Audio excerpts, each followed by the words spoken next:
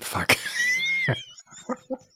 Das Dumme ist, sobald das losgeht, dann zählt dann immer von 3 runter und dann muss ich hier auf das Intro klicken und dann verklicke ich mich immer, weil der Bildschirm sich dann verrückt. Das ist total dumm gemacht, so Schnauze.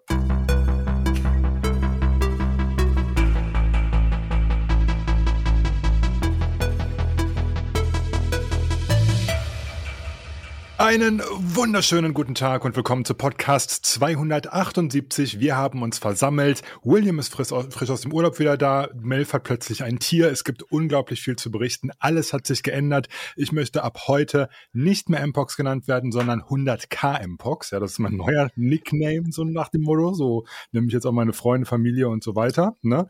Und ich sage einfach mal Hallo in die Runde. Nicht so, dass wir uns gerade schon begrüßt haben, aber einfach nur mal so fürs Protokoll. Hallo, Grüße.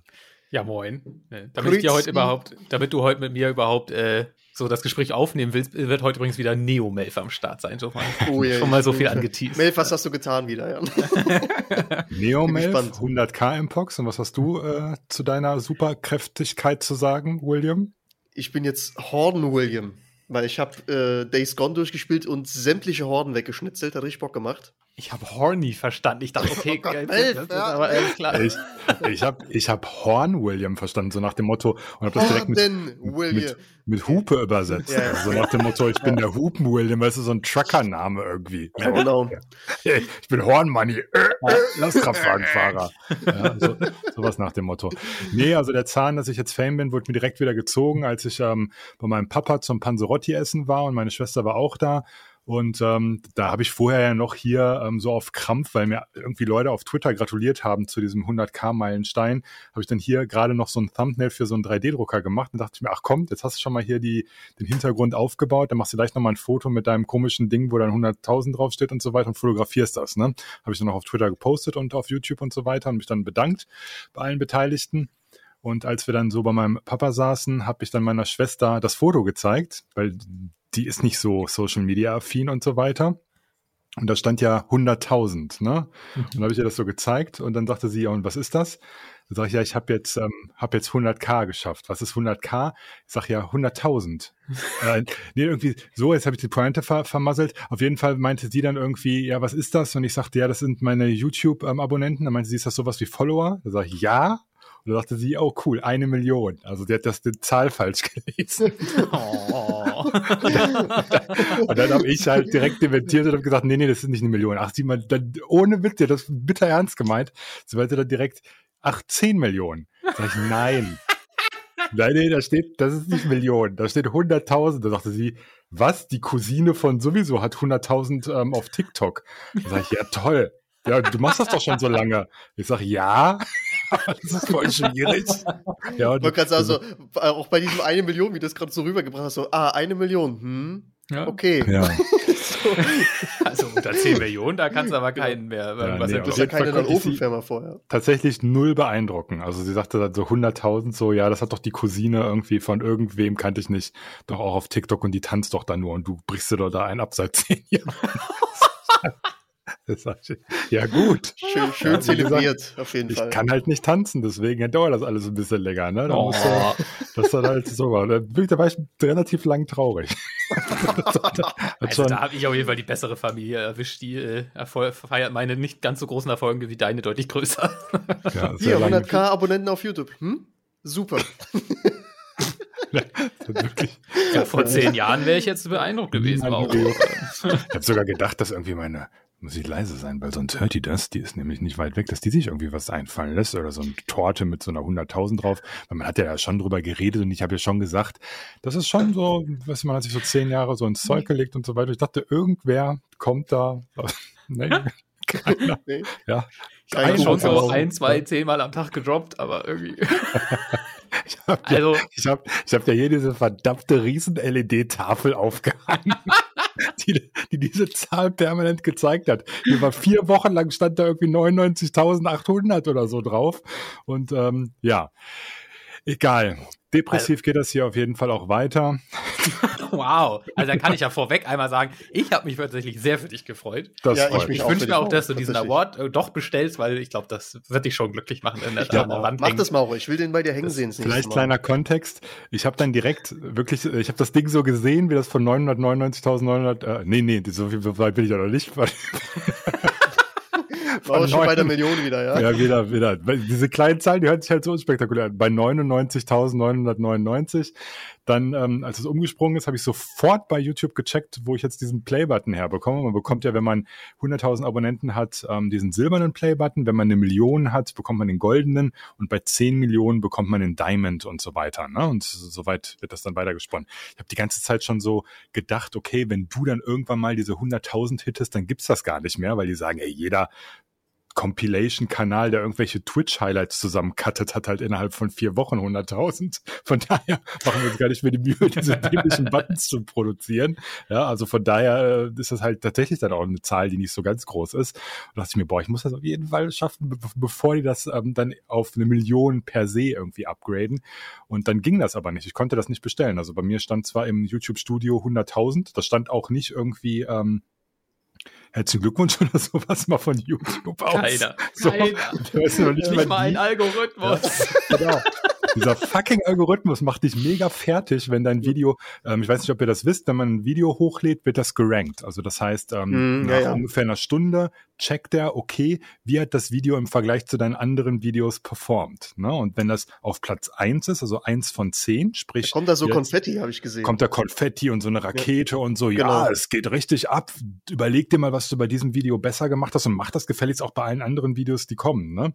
Ja. Und wenn du das nicht schaffst, ja, und mal dich kreativ auslebst oder mal was Neues probierst oder mal kein fucking 3D-Drucker-Video hochlädst, dann hast du direkt diese 10 von 10 da stehen, ja, und dann so, das ist ja nicht so gut.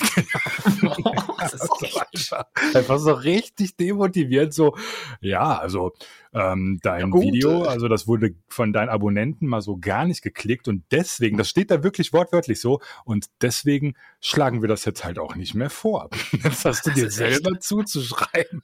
Ja, eiskaltes Business, ne? Ja, wirklich, so richtig krass. Und dann ist dann auch, normalerweise ist dann halt, wenn du 1 von 10 hast, ich kenne das ja dann, das ist so eine Rakete und es geht so nach oben und so Graphen und wie William sagte, so Konfetti auf deiner Kanalseite und so weiter. Und wenn wirklich 10 von 10 oder 8 von 10 auch oder 9 von 10 ist, dann ist einfach richtig düstere Stimmung. Da schaltet sich quasi automatisch der Dark Mode an, obwohl es gar nicht Nacht ist. Das ist einfach so mega depressiv.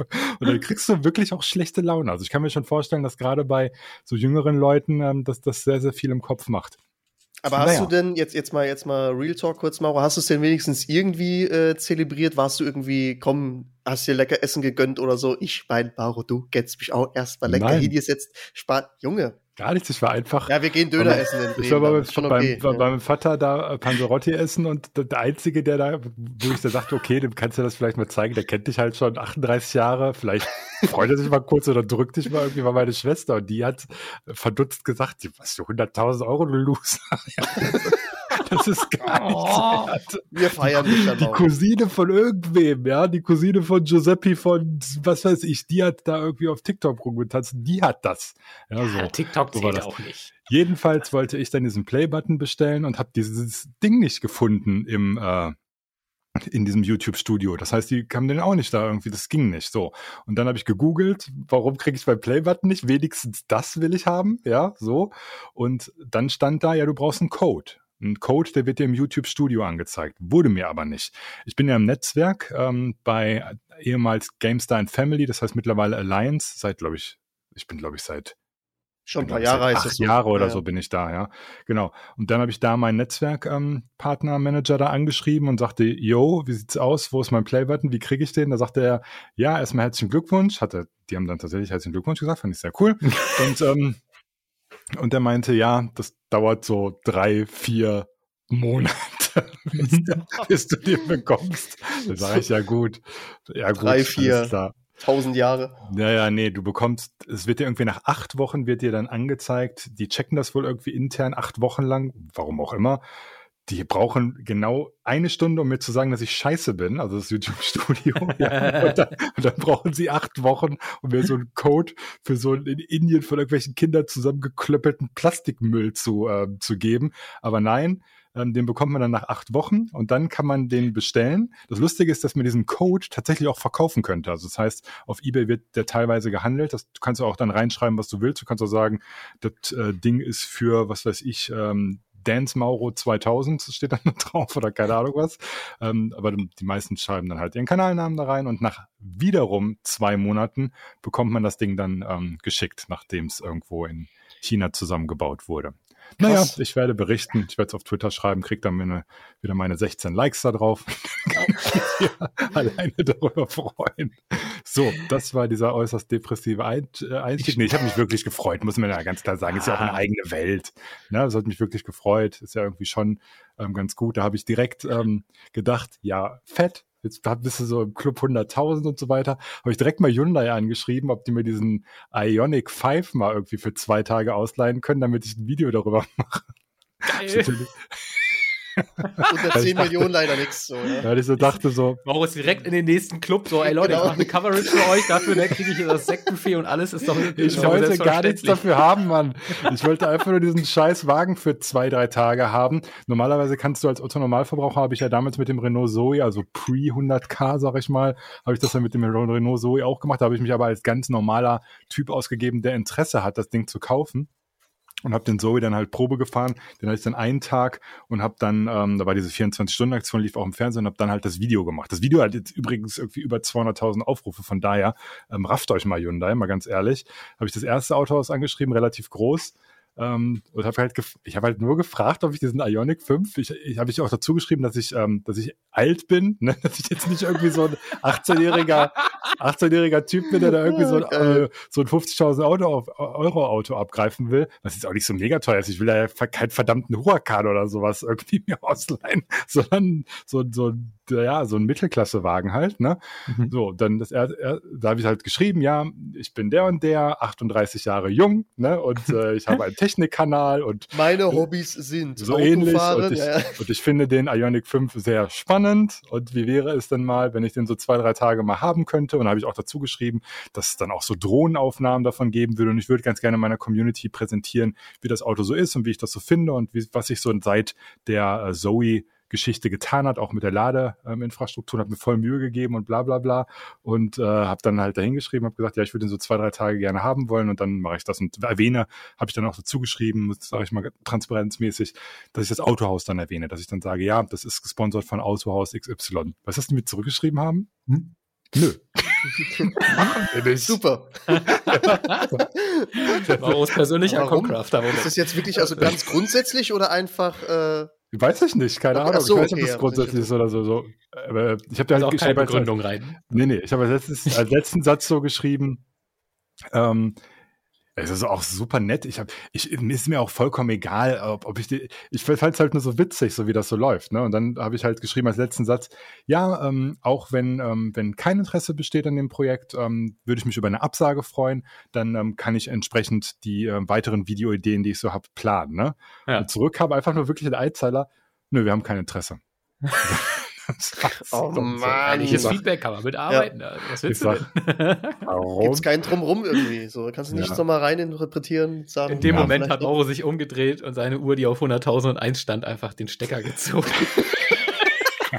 Und in seinen Raum hineingeschaut. Ja, das war so echt der Concrafter-Moment. Aber ich wollte ja nicht mit irgendwelchen Privilegien, ich will das Auto ja nicht irgendwie geschenkt haben oder da großartig Geld. Ich wollte gar nichts. Die sollten mir einfach nur das Ding 2-3 Tage leihen. Das wäre einfach nur minimal länger, als sie es jedem leihen, der dahin geht. Jeder kann dahin gehen. Die sagen, hallo, ich hätte gern Ioniq 5, Gruß Thomas. Und dann kriegst du das einfach für einen Tag. Ja, aber nur weil ich da von dem Ding halt Drohnenaufnahmen mache und so weiter, kriege ich das in einem Tag nicht weggefrühstückt, das Video zu produzieren. Das dauert länger. Ja? Ich wollte ja noch nicht mal irgendwie da eine riesen Gaudi von haben, sondern ich finde das Thema Elektromobilität halt interessant und wollte es halt genauso, wie ich es damals mit dem Renault Zoe habe. Da war das so eine spontane Idee. Und man hat halt in dem Video auch gesehen vom Renault Zoe, dass das sehr komprimiert war. Und ich hatte halt wirklich nicht viel Zeit. Das war nur diese eine Fahrt. Ich habe ganz wenig Videomaterial gehabt und habe dann immer nur irgendwelche Slider-Aufnahmen von links nach rechts, von rechts nach links, von oben nach unten, von unten nach oben. Das war halt super repetitiv und es hat mir nicht gefallen. Und da habe ich gesagt, diesmal, wenn ich das mache, will ich tatsächlich hochwertiges Material haben und das wie so ein richtiges Review aufbauen mäßig. Und da sind 3 Tage ja schon mega knapp. Ja, so irgendjemand, der ein Video macht, was ähnlich produziert ist, die haben das schon ein bisschen länger. So, ich wollte doch gar nicht so viel haben. Das war einfach 3 Tage haben. Ja. Vielleicht hast du ja noch 1, 2 Optionen, wo irgendeiner mal Ja sagt oder so. Nee, keine Ahnung. Ach, egal. Mauro ist jetzt erstmal so richtig deprimiert, schreibt überhaupt keine Autohäuser mehr an für die nächsten 5 Jahre. Ja. Und dann, ja. Ich habe ja noch diesen 3D-Drucker. Nee, das macht mir ja auch mega Bock und so, ne? Aber keine Ahnung, man sucht halt immer noch so ein bisschen Variation und dann denkt man ja auch drüber nach. Und ich habe mir so gedacht, ja, was interessiert dich denn noch so und so weiter? Und muss ich ganz ehrlich sagen, Gaming habe ich zwar mega Bock drauf, da kommt jetzt auch gerade wieder was Neues in puncto Gaming, aber YouTube ist so unglaublich überlaufen, was Gaming angeht. Wallah billah, du kannst nichts hochladen, ohne dass 100 Millionen andere Leute was dazu gemacht haben. Und das ist halt echt demotivierend, muss man einfach so sagen. Ne? Wenn du dann quasi zum Beispiel, keine Ahnung, zu so einer Model O Wireless, mega geile Maus, sage ich auch jetzt noch, super Preis, das Ding sieht geil aus und so weiter. Und du machst dann halt so ein Video und du kriegst dann halt im YouTube-Studio gesagt, ja 10 von 10, was ist los, Digga?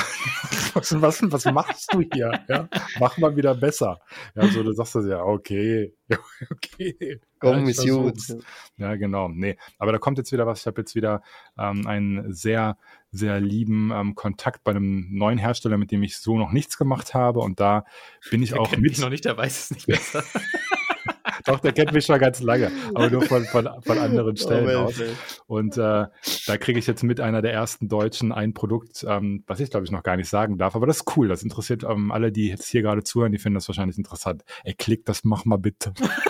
Mach bitte, ich brauch mindestens 2 von 10 Leute, ja, mindestens Konfetti muss kommen. Ich wäre schon super zufrieden mit 5 von 10 oder 6 von 10, aber nicht 10 von 10, ja, also das wäre wirklich bitter. Ich mache einfach zwischendurch noch irgendein anderes Video, was so komplett Müll performt, wo man schon vorher weiß. Das Video findet ihr in der nächsten Folge in den Shownotes. Ne? Für die jüngeren Leute, die hier zuhören, ihr hört YouTube, auf jeden Fall mein Tipp, ihr braucht nicht studieren oder so, sondern einfach rein in die Muskelphase und ein bisschen hustlen und dann seid ihr schon gut unterwegs. Ist ein Traumjob, füllt euch aus. Ist mega gut, genau, richtig, ja.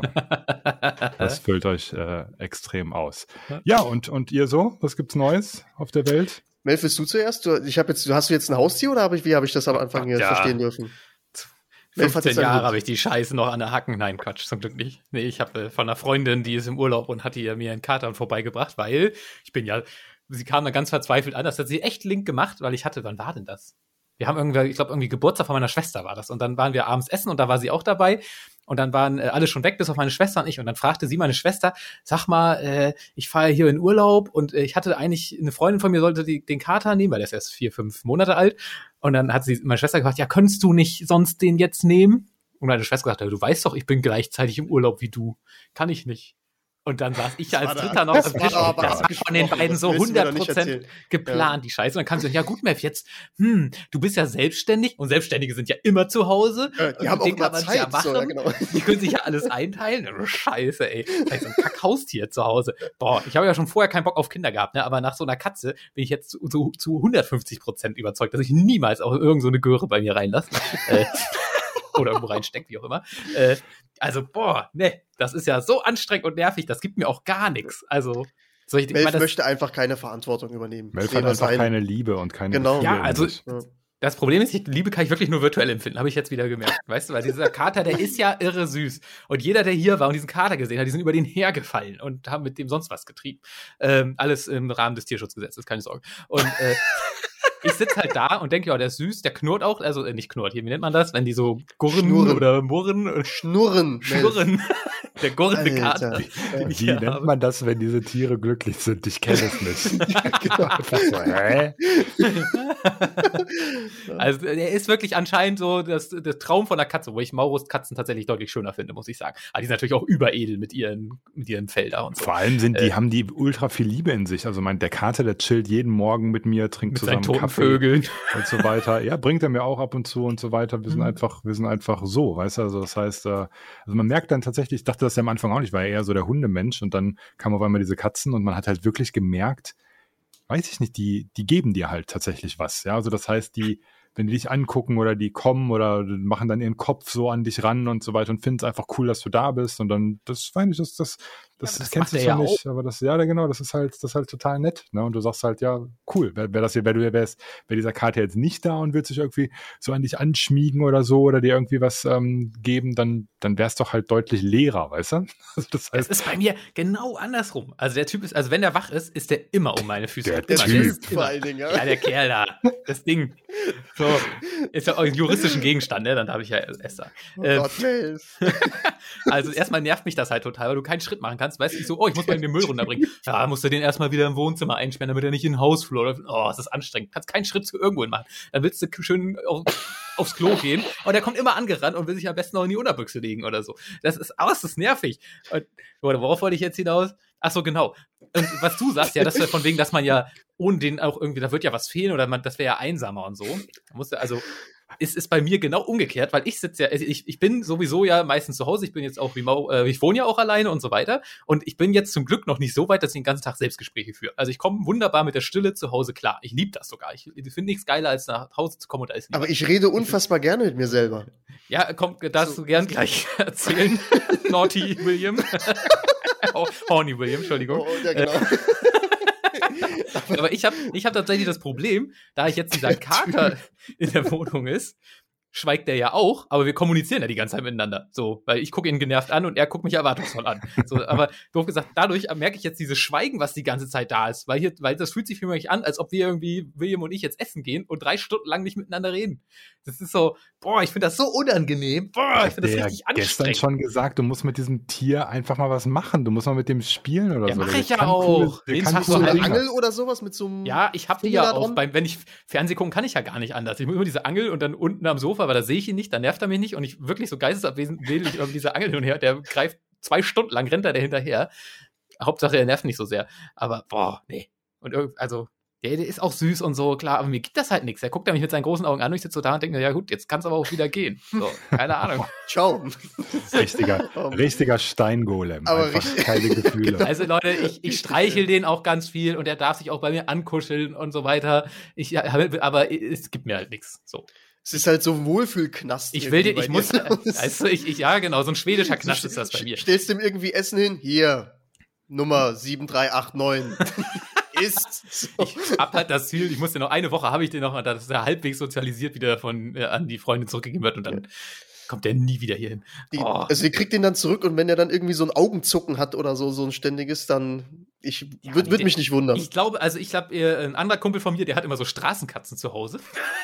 Der hat immer so der nimmt die einfach mit. Der lebt aber auf dem Land und bei ihm laufen anscheinend überall immer Katzen rum und die mit denen, keine Ahnung, wenn der grillt und so, der wirft den immer irgendwie rohes Fleisch dahin und keine Ahnung. Und der hat ihn auch ganz anders behandelt, weil die Freundin, die hat ihn ja immer bemuttert und alles und Helikoptermama durch und durch, wo ich sage, das ist, glaube ich, auch nicht so gesund. Und der war halt so, lass da doch nicht hin, weg. Und danach wieder, bist ein guter, keine Ahnung, bla bla. Also der hat ihn ganz anders behandelt und da habe ich mir jetzt ganz viel abgeguckt und gemerkt, okay, man kann die auch mal alleine lassen. Und seitdem klappt das gut. Zum Beispiel, wenn ich jetzt hier am Computer sitze, dann bleibt er meistens nur 5 Minuten und dann haut er auch ab. Und dann ist er auch 3-4 Stunden nicht da. Was ich dann wiederum ein bisschen beängstigend finde. Dann denke ich irgendwie so nach 3-4 Stunden ohne Lebenszeichen, irgendwie macht mir das ja schon ein bisschen Sorge. Ich habe ja, aber eigentlich auch nur, also mir wäre es eigentlich egal, ob er jetzt nicht wiederkommt, aber ich will ja die Freunde noch nicht verlieren, deswegen.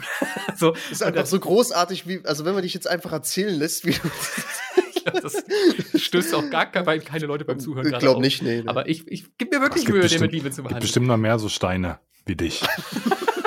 Aber das, was mir ein bisschen Angst macht, ist, der pennt, also wenn er so alleine ist tagsüber, dann ist er irgendwie immer hinter meinem Bett, wo es komplett finster ist und so einer Kuh, da ja, weiß aber ich nicht. Das ist normal, solange der da nicht kauert, ist es okay. Ne? Also das heißt, wenn du irgendwie in seine Nähe kommst und er rennt dann dahin und kauert da. Nein. Das ist natürlich blöd, aber wenn er sich einfach nur dahin zurückzieht oder so, oder das ist auch immer Leute fehlinterpretieren das, wenn Katzen unters Bett gehen oder irgendwo in irgendeine komische Ecke oder sowas. Das machen die halt. Ne? Also in irgendeine Höhle, da muss es immer schön muckelig sein und dunkel oder irgendwie sowas. Ne? Aber ein gutes Zeichen ist, wenn er dann zwischendurch draußen ist oder sich mal auf den Rücken legt oder sowas. Das ist ein Zeichen von Sicherheit zum Beispiel, wenn eine Katze sich einfach so auf den Rücken legt. Ne? Das ist immer ein gutes Zeichen. Die Zeichen sind alle da. Das sage ich jetzt, weil es öffentlich ist. Nein, die sind wirklich da. Sobald ich hier aufstehe, wird er wieder zu mir rennen und den ganzen Tag um mich rum. Genau, und wenn sie das machen, ist alles okay. Ne? Aber wenn die vor die weglaufen und sich verstecken, das merkt man ja, ob der sich versteckt oder einfach nur irgendwo hinläuft, aber so, also wo wir unsere Katzen schon überall hergeholt haben, das ist teilweise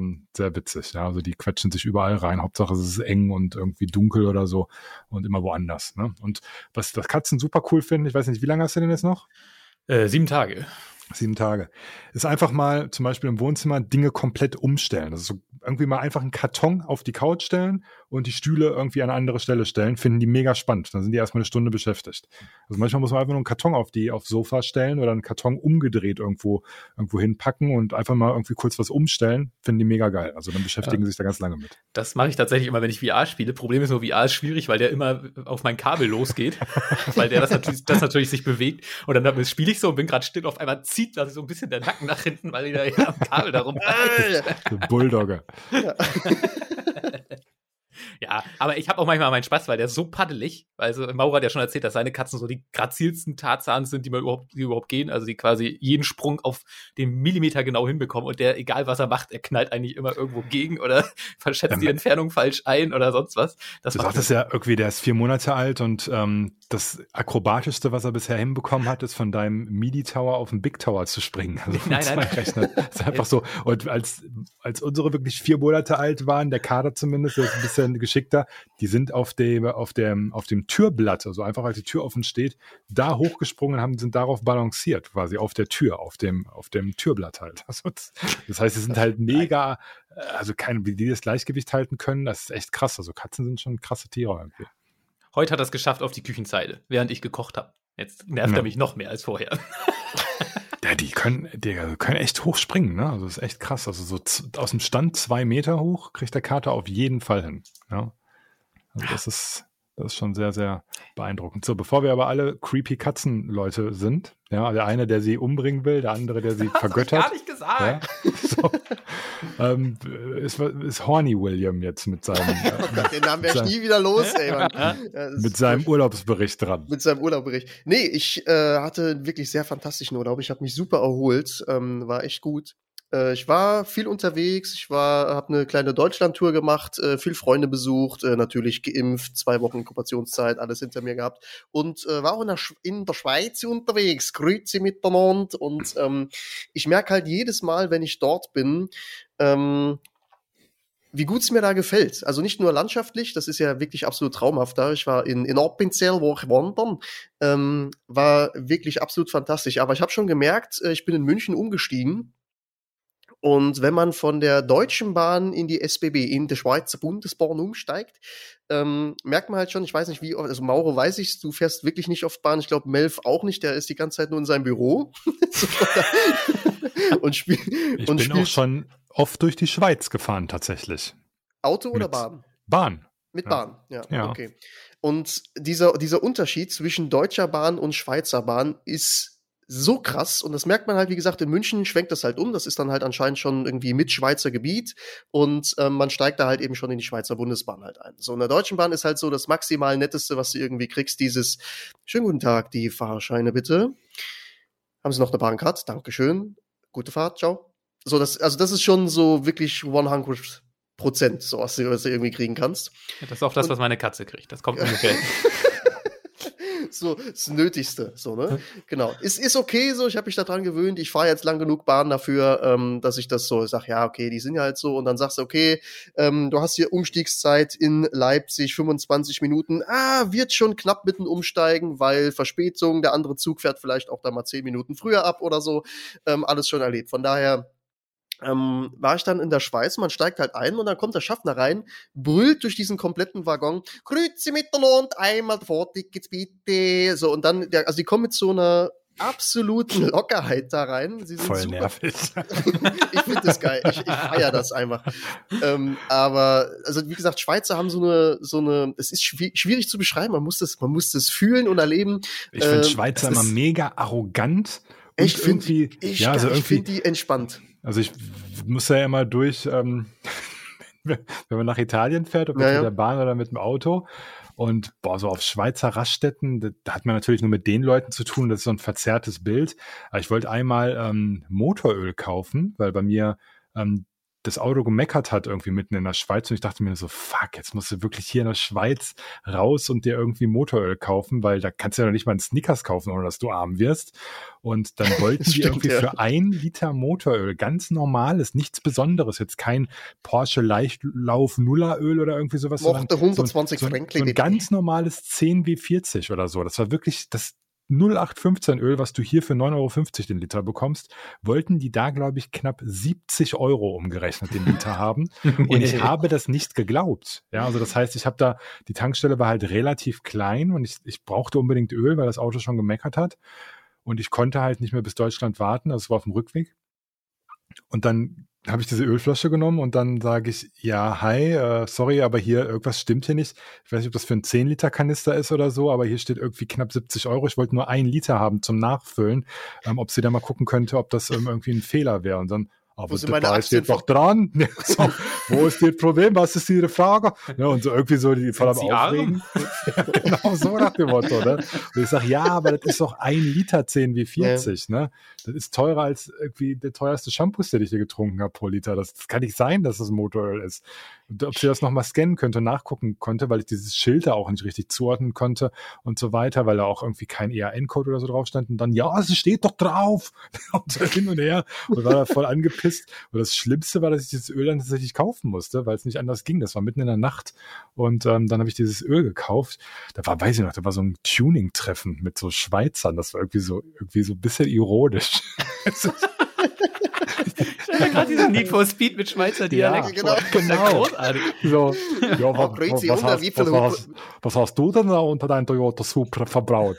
So einfach so, Also, das ist ja eigentlich schön 120 mit Schweizer Schoki, wie schön.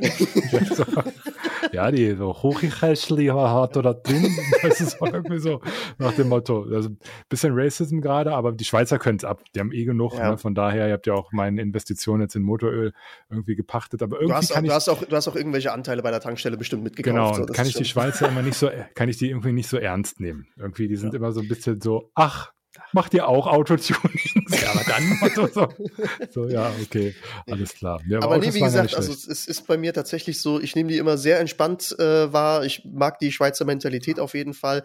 Es gibt auch anstrengende Schweizer. Was ist denn an der Schweiz? Mal ganz kurze Zwischenfrage. Ja. Was ist denn an der Schweizer Mentalität? Also so jetzt, ich kenne ja nur die von der Raststätte, die Schweiz. Ich kenne die im Inland ja quasi gar nicht. Ne? Wenn ich da durchfahre, dann komme ich da überall vorbei, Lugano und so weiter. Wirklich schön. Ne? Also italienische Schweiz dann vor allem und so weiter. Sieht wirklich toll aus. Also die Umgebung, die ganzen Tunnel und so weiter. Und wenn du so links und rechts guckst, richtig krass. Also das ist wirklich die ganze Zeit, als ob du so ein Sightseeing-Bilderbuch von irgendwelchen krassen Bergen oder so am Start hast. Alles in echt die ganze Zeit. Ne? Ja. So, aber so Schweizer, die sind so für mich immer so unnahbar, irgendwie recht wenig herzlich, sehr oberflächlich und so weiter. Also ich habe die immer nur so sehr verzerrt natürlich kennengelernt durch mangelnde Erfahrungen mit Schweizern. In der WoW-Gilde hatten wir 1, 2 Schweizer, die waren super nett. Ja, das ist das Einzige, wo ich Kontakt mit denen hatte.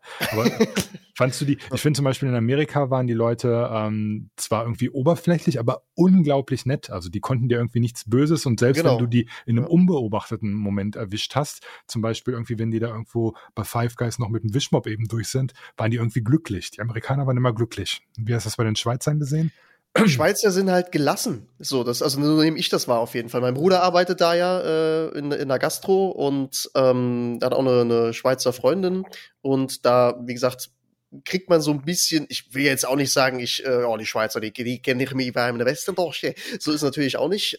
Aber jedes Mal, wenn ich da bin, Schweizer haben so eine, ich sag mal, Grundgelassenheit, die irgendwie so den Deutschen völlig abgeht. So, das ist so, in Deutschland ist alles immer, ja, und wo ist hier Formular A38? Das haben sie aber nicht korrekt ausgefüllt. Und Schweizer sind das irgendwie, die lassen auch mal 5 gerade sein, so nach dem Motto. Hört sich für mich eher nach Mexikanern an. Ja, ich war noch nicht in Mexiko, kann ich nicht. Ich auch aber nicht. Ich nehme das halt so super, wenn ich dort bin, die sind alle gelassen. Und was man halt merkt, ist halt auch so dieser Punkt, da kommen wir so ein bisschen auf dein Motoröl ein bisschen zurück. Man merkt halt, die haben alle Knete. So, weißt du? Und ich glaube, dass das halt ein sehr wohlhabendes Land ist und es denen auch unterm Strich allen gut geht, wenn man das jetzt erstmal so pauschal sagen kann.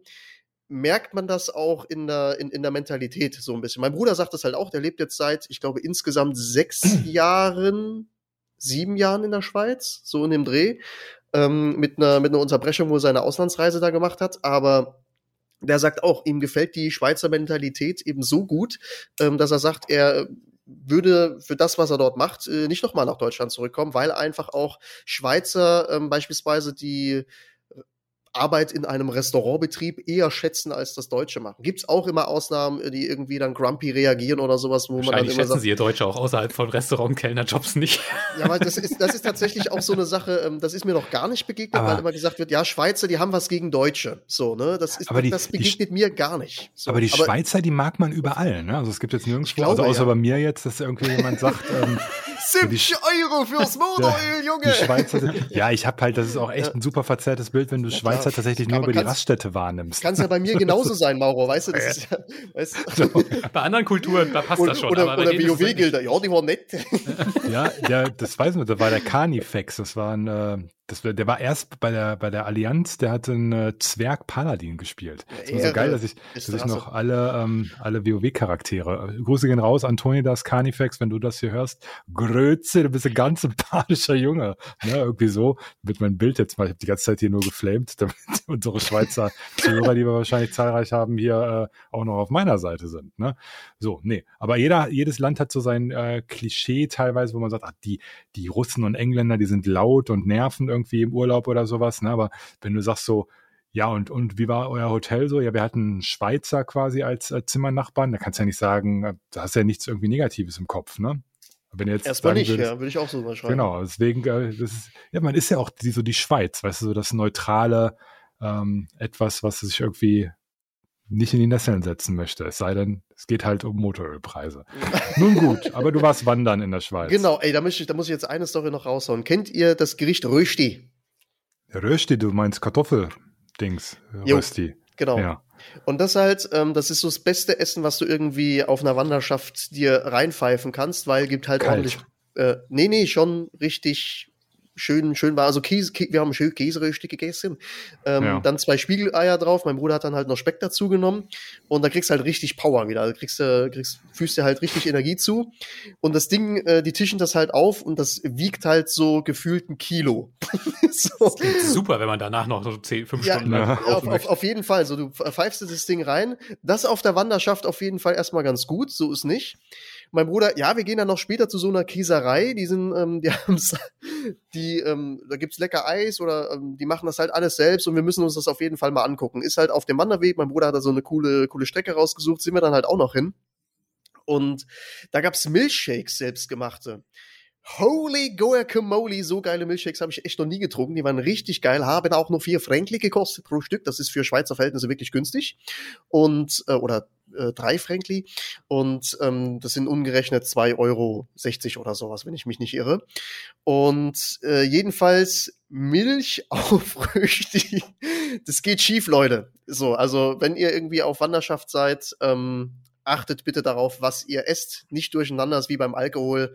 Das geht schlimm aus auf Dauer. Aber ist alles gut gegangen unterm Strich. War eine wunderschöne Wanderung. Appenzell kann ich sehr empfehlen. Wunderschönes Land. Da gibt's ganz, ganz tolle Strecken. Auch blaue Strecken, wo man hier irgendwelche alpinen Wege gehen kann und so weiter und so fort, wo dann der Wanderweg nicht mehr ganz so zu erkennen ist. Man ein bisschen klettern muss auch. Das finde ich auch mega geil.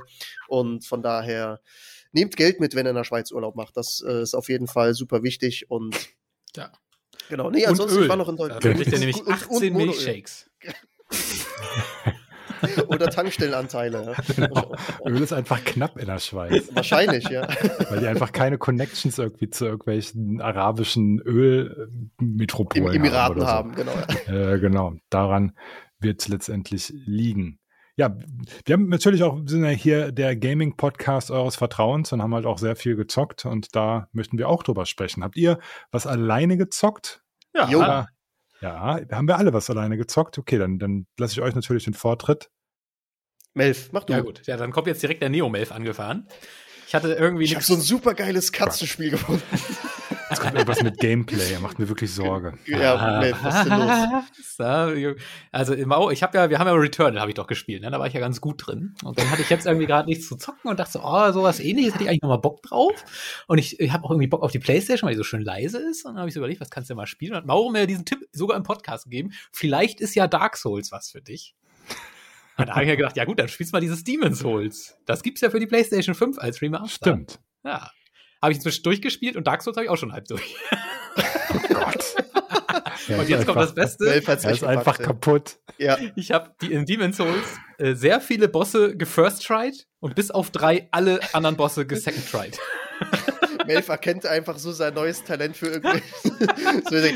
So ein Spiel, komm, ich will mal herausgefordert werden. So, schreibt jetzt auch in so Beschwerde-Leserbrief an die Leute von Returnal. Ja, aber Leute, dann, wenn du wirklich das jetzt gezockt hast, wenn du das mal ein bisschen moderner haben möchtest, mit ein bisschen, ich sag einfach mal, dynamischerem Gameplay, weil Dark Souls spielt sich ja schon sehr behäbig, wenn du weißt, was ich meine. Ja, ne? ja. Das heißt, es ist schon, genau. Aber wenn du dann beispielsweise ein Bloodborne spielst, ne, was deutlich schneller ist und so weiter, ne, und auch sehr schön knackig und vor allem auch wieder mit sehr guter Welt und Geschichte, die dahinter steckt, das ist ja auch immer so eine Besonderheit von diesen Spielen, ist auch Sekiro ganz cool, ne, so vom Ding. Das habe ich ja mal ausprobiert, das hat mir irgendwie gar nicht gefallen. Ich habe auch tatsächlich...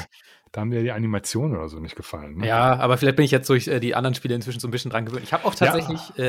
aber Bloodborne ist tatsächlich noch mal ein anderes Kaliber als Sekiro, definitiv. Ich habe ja Bloodborne, wollte ich spielen, aber da denke ich auch wieder so, Sony, die sind auch manchmal einfach so japanische Granaten, weil ich habe natürlich dann Demon's Souls durchgespielt und habe gedacht, boah, das war so geil, ich will direkt das nächste spielen. Und da habe ich so geguckt, ja, was könntest du machen? Ja, Sekiro fand es ja irgendwie blöd, okay, dann Dark Souls ist halt uralt, so, weil ja, 2 oder 3 spielen, ne? Ja, aber ich dachte also, ja, Story und so ist ja auch blöd, wenn man da nicht mit dem ersten Teil anfängt, keine Ahnung. Und vollkommen egal. Ja, habe ich jetzt auch statt sich einfach so ein Story-Video auf YouTube reinzuziehen. Braucht man ja nicht mal, ist ja vollkommen irrelevant, ob du da anfängst mit 1, 2 oder 3. Ist auch wirklich, ich finde dies, also wegen der Story sollte man dieses Spiel tatsächlich nicht spielen. Also ich freue mich für die da irgendwie irgendwo was rauslesen können, aber wenn man das Spiel einfach normal spielt, da kriegt man überhaupt gar keine Geschichte mit. Also bei Demon's Souls noch so ein bisschen, aber bei Dark Souls ja wirklich gar nicht mehr. Zumindest bis jetzt. Aber nein, war egal, darum geht's gar nicht. Ich habe auf jeden Fall nach Demon's Souls gedacht, ja gut, was spielst du denn jetzt? Und dann habe ich gedacht, ja gut, dann ist ja eigentlich Bloodborne so das naheliegendste, weil das ist erst, ich glaube, 5 Jahre alt oder so und ist ja auch PlayStation Exclusive. Und dann habe ich so geguckt, oh Mensch, ist sogar in diesem hier PlayStation Plus Ding drin, also kostenlos für mich sozusagen. Super, nehme ich mal. So, okay, alles klar, lade ich runter, spiel's. Das übelst krasseste Kantenflimmern von der Auflösung Never Ever Full HD. Also es sah wirklich richtig schlecht auf und es hatte also nicht. PS4 war es mega. Hast du die PS4 nicht mehr? Ja, der hat ja keinen Bock, die anzuschließen. Und es hat auch niemals 30 Frames gehabt. Also es lief wirklich richtig schlecht auf der PlayStation 5, so richtig schlecht. Und das heißt, sie haben es einfach für die PlayStation 5 überhaupt nicht optimiert, aber auch so, dass es viel schlechter läuft als auf der PlayStation 4.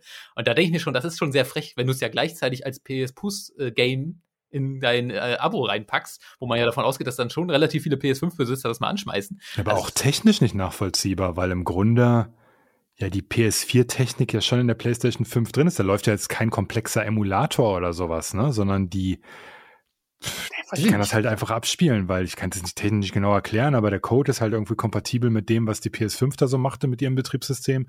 Von daher finde ich es sehr merkwürdig. Also ich habe bisher noch kein PlayStation 4 Spiel gespielt auf der PS5 und ich habe die PS4 ja auch gar nicht mehr angeschlossen, das irgendwie nicht auf der PS5 geklappt hat. Und das waren einige Spiele, die ich da gespielt habe. Ich habe da The Last of Us und Days Gone und so weiter gespielt auf der PS5 und das war alles problemlos. Ja, deswegen. Also ich habe mich dann halt ich habe ja bei YouTube ein paar Videos angeguckt und festgestellt, ja okay, das sieht auf jeden Fall viel besser aus und auch dann im Reddit und so gelesen und die hatten halt auch gesagt, okay, das Ding ist richtig kaputt auf der PlayStation 5 und es wird halt nicht gepatcht. Also das waren halt auch Dinger von einem halben Jahr, wo quasi Leute zum Launch der PlayStation gesagt haben, ich schmeiß das Spiel mal an. Aber jetzt ein halbes Jahr später und sie packen es ins Abo und es ist einfach immer noch nicht gepatcht. Das finde ich halt schon irgendwie frech am Ende des Tages. Ja, vor allem, wenn du quasi, ich meine, das ist ja quasi der Vorgänger zu einem der aktuell größten PlayStation 5 Exclusives mit Demon's Souls Remake.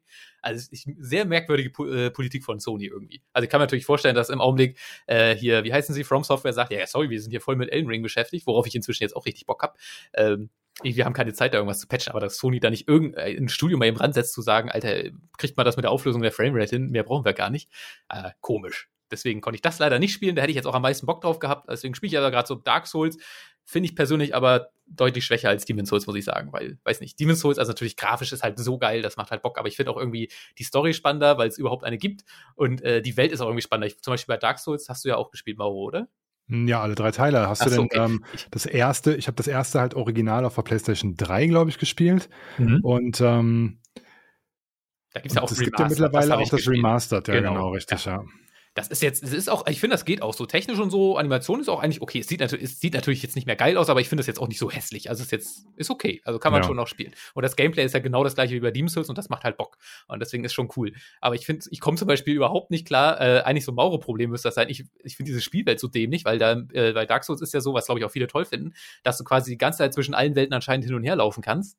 Und du quasi immer mehr Abkürzungen freischaltest. Genau, aber der Zweier zum Beispiel, der läuft dann eher, oder war das der Dreier, der läuft dann eher so Hub-mäßig, also so sternenförmig. Das heißt, du hast einen zentralen Hub und von dort aus geht's dann ohne über die anderen dann in die verschiedenen Zonen rein. Ne? Und beim R1er war es ja so, das fand ich eigentlich ganz geil, dass alles mehr oder weniger zusammenhängend ist und du dann einfach irgendwo dann Passagen freischaltest, wo dann plötzlich eine Tür aufgeht in der Kanalisation, wo du dann irgendwie dann da rumkommst und so weiter. Ne? Und letztendlich dreht sich aber alles eher um so ein überschaubares Areal, ne?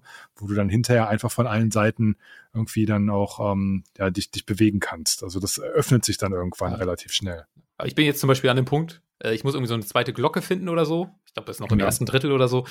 Ich weiß überhaupt nicht, wo ich hin soll. Ich habe keine Ahnung, wo diese Glocke sein soll. So, hast du schon gegen diesen, da war doch irgendwie, das ist jetzt ultra lange her, also nagelt mich da nicht fest, da musste man doch irgendwann mal gegen so, auf so einem Dach, da war auch so eine Glocke auf jeden Fall. Ja, das war die erste Glocke gegen 2 Genau, da musste man, hast du dem den Schwanz abgeschlagen? Ich habe die einfach so umgeschlagen. Weiß ich nicht. Habe ich jetzt nicht hast besonders du drauf einer der geilsten Waffen am Anfang verpasst, war? Was, die Gargoyles, wie kommen meine da an die Schwänze an? Haben die überhaupt Schwänze gehabt? Weiß ich gar nicht. Du kannst da, wie gesagt, ich habe es auf der PlayStation 3 gespielt, schon lange her, du kannst da irgendwie, wenn du mit einem Schwert spielst, dem Gargoyle irgendwie den Schwanz oder so abschlagen und das kannst du dann als Axt verwenden. Das war so eine richtige OP-Waffe irgendwie eine ganze Zeit. Doch, ich hatte die Gargoyle-Axt. Die war aber schwächer, weil ich noch von so einem Drachen ein Schwert hatte. Dem habe ich tatsächlich auf den Schwanz geschossen, weil ich dachte, ich muss da lang und da gab es so eine Stelle, wo man auf den Schwanz schießen kann. Und dann hat das auch geklappt und dann habe ich so ein Drachenschwert bekommen, was noch viel stärker war als diese Gargoyle-Axt. Aber der Drache war trotzdem nicht tot. Ich weiß nicht, war nicht so. Jahre her. Weiß nicht, wie lange ist das her? Weiß nicht, 7, 8, 9 Jahre? Keine Ahnung, weiß ich nicht. Für die Gargoyles habe ich auch 3 Tries gebraucht. Also ich finde Dark Souls auf jeden Fall ein bisschen schwerer als Demon's Souls. Ich habe ultra viele Tries für alles gebraucht in diesem Spiel. Teilweise wurde ich von den Trash-Mobs einfach nur so zerlegt. Ja, weil, die Trash-Mobs sind auf jeden Fall auch schwerer als die Bossgegner, aber das fand ich, also generell. Meistens war es immer irgendwie, halt Ungeduld, ne? Also meistens hat es dann wirklich auch geholfen, mal eine halbe Stunde einfach eine Pause zu machen und irgendwas anderes zu machen. Hast du irgendwie, keine Ahnung, ein Brot gemacht oder so, bis kurz nach draußen an die frische Luft.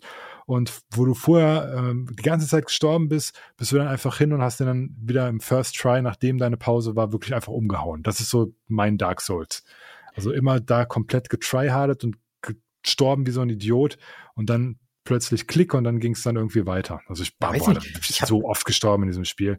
Also das war wirklich, aber dann wollte ich es auch irgendwie wissen. Also da war irgendwie dann auch, im 2er oder 3er, wo man an diesen Baum da hoch musste und so weiter. Ich habe da echt sehr schmerzhafte Erinnerungen. Oder auch bei Bloodborne, da wo man gegen diesen Typen da im Rollstuhl oder so kämpfen musste und da war auch so ein Werwolf, der immer so schnell gehauen hat.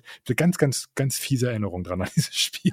Aber letztendlich war es geil. Also hat immer Spaß gemacht. Macht auch mega Bock. Also ich finde halt, ich kann halt hauptsächlich von Demon's Souls sprechen und da ist, finde ich, bei den Bossgegnern eigentlich immer so, okay, wenn man sie nicht direkt schafft, ist eigentlich so immer die ersten 3 Schläge und dann ist tot und beim nächsten Kampf oder irgendwann hat man einfach also entweder man stirbt super schnell oder man hat den Weg raus und die machen einfach gar keinen Schaden mehr, weil man quasi weiß, wie man sie angreifen muss und wie man ihnen ausweichen muss und dann können sie eigentlich gar nichts mehr machen und dann ist es auch nicht mehr schwer und das finde ich, also ich hatte zum Beispiel noch nie so einen Bosskampf, wo man sagt, okay, er hat noch 10% Leben und ich habe 10% Leben, wie in diesem Koop-Spiel, was wir gestern gespielt hatten, das hatte ich nie, nicht ein einziges Mal.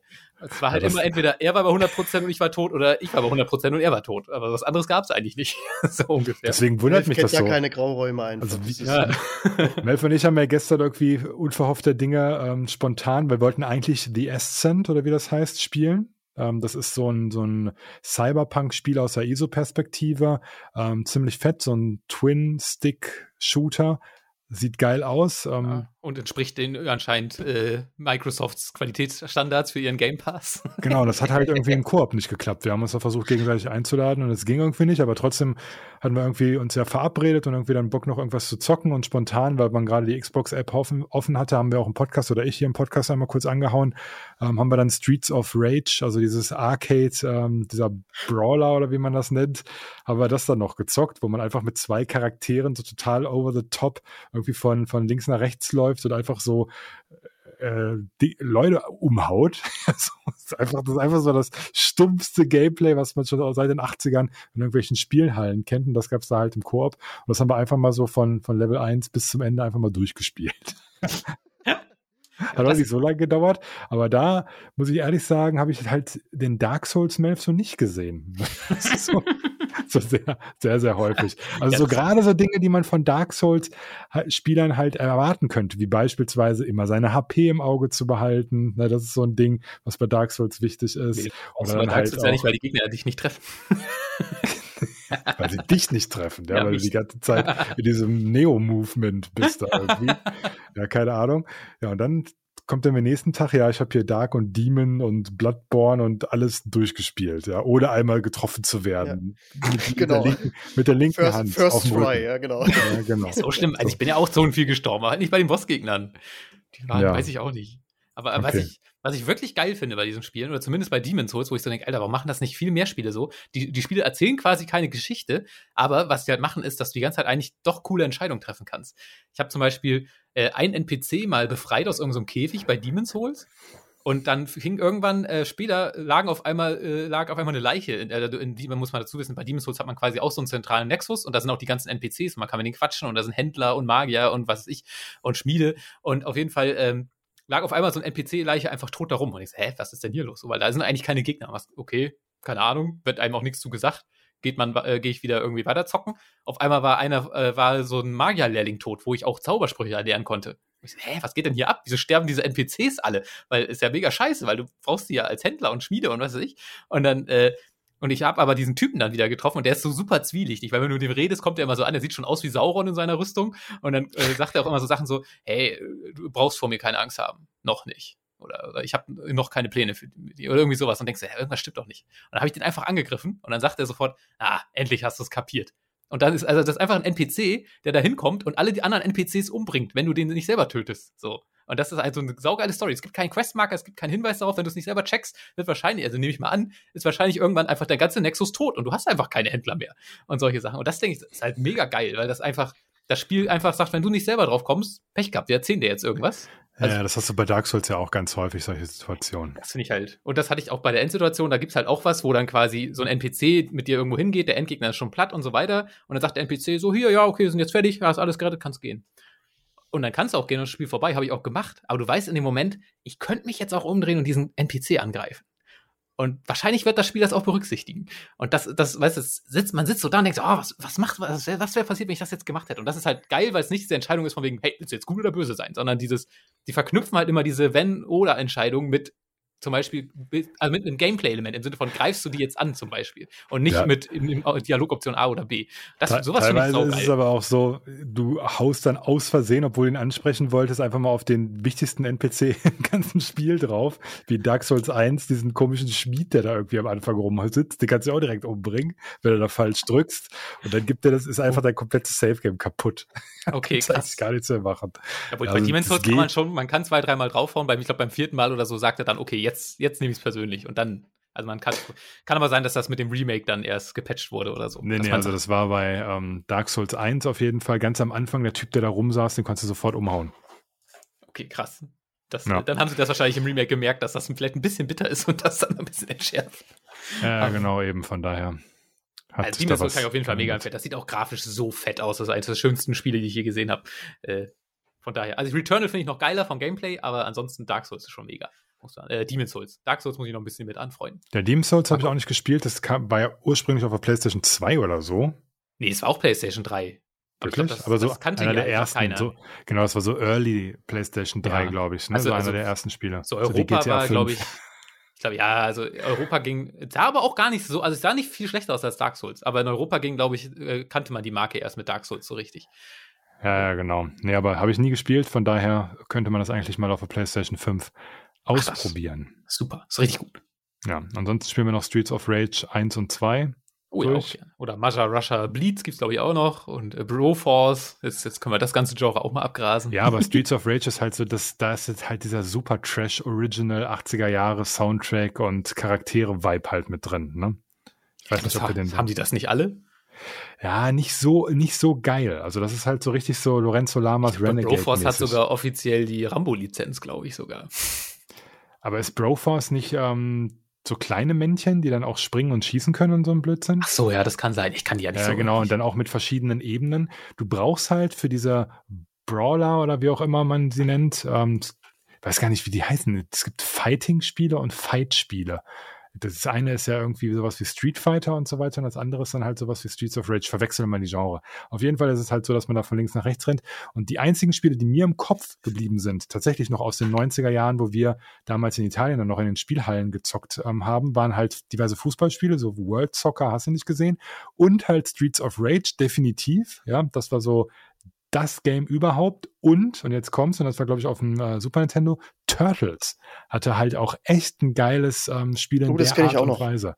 Dieses Turtles-Spiel, wo man dann von links nach rechts laufen muss, das war auch immer richtig funny und hat richtig Bock gemacht. Das sind auch irgendwie geile Spiele, weil die so super einfach wirken im ersten Augenblick, aber dann gibt's halt schon so ein paar Kniffe. Ich glaube, dieses Mother Russia Bleeds ist halt echt vom Gameplay her mega geil. Müssen wir tatsächlich mal probieren. Das hast du doch auf der Gamescom, glaube ich, mit den Entwicklern da irgendwie mal. Ja, da bist du so ganz begeistert zu mir. Boah, das war super.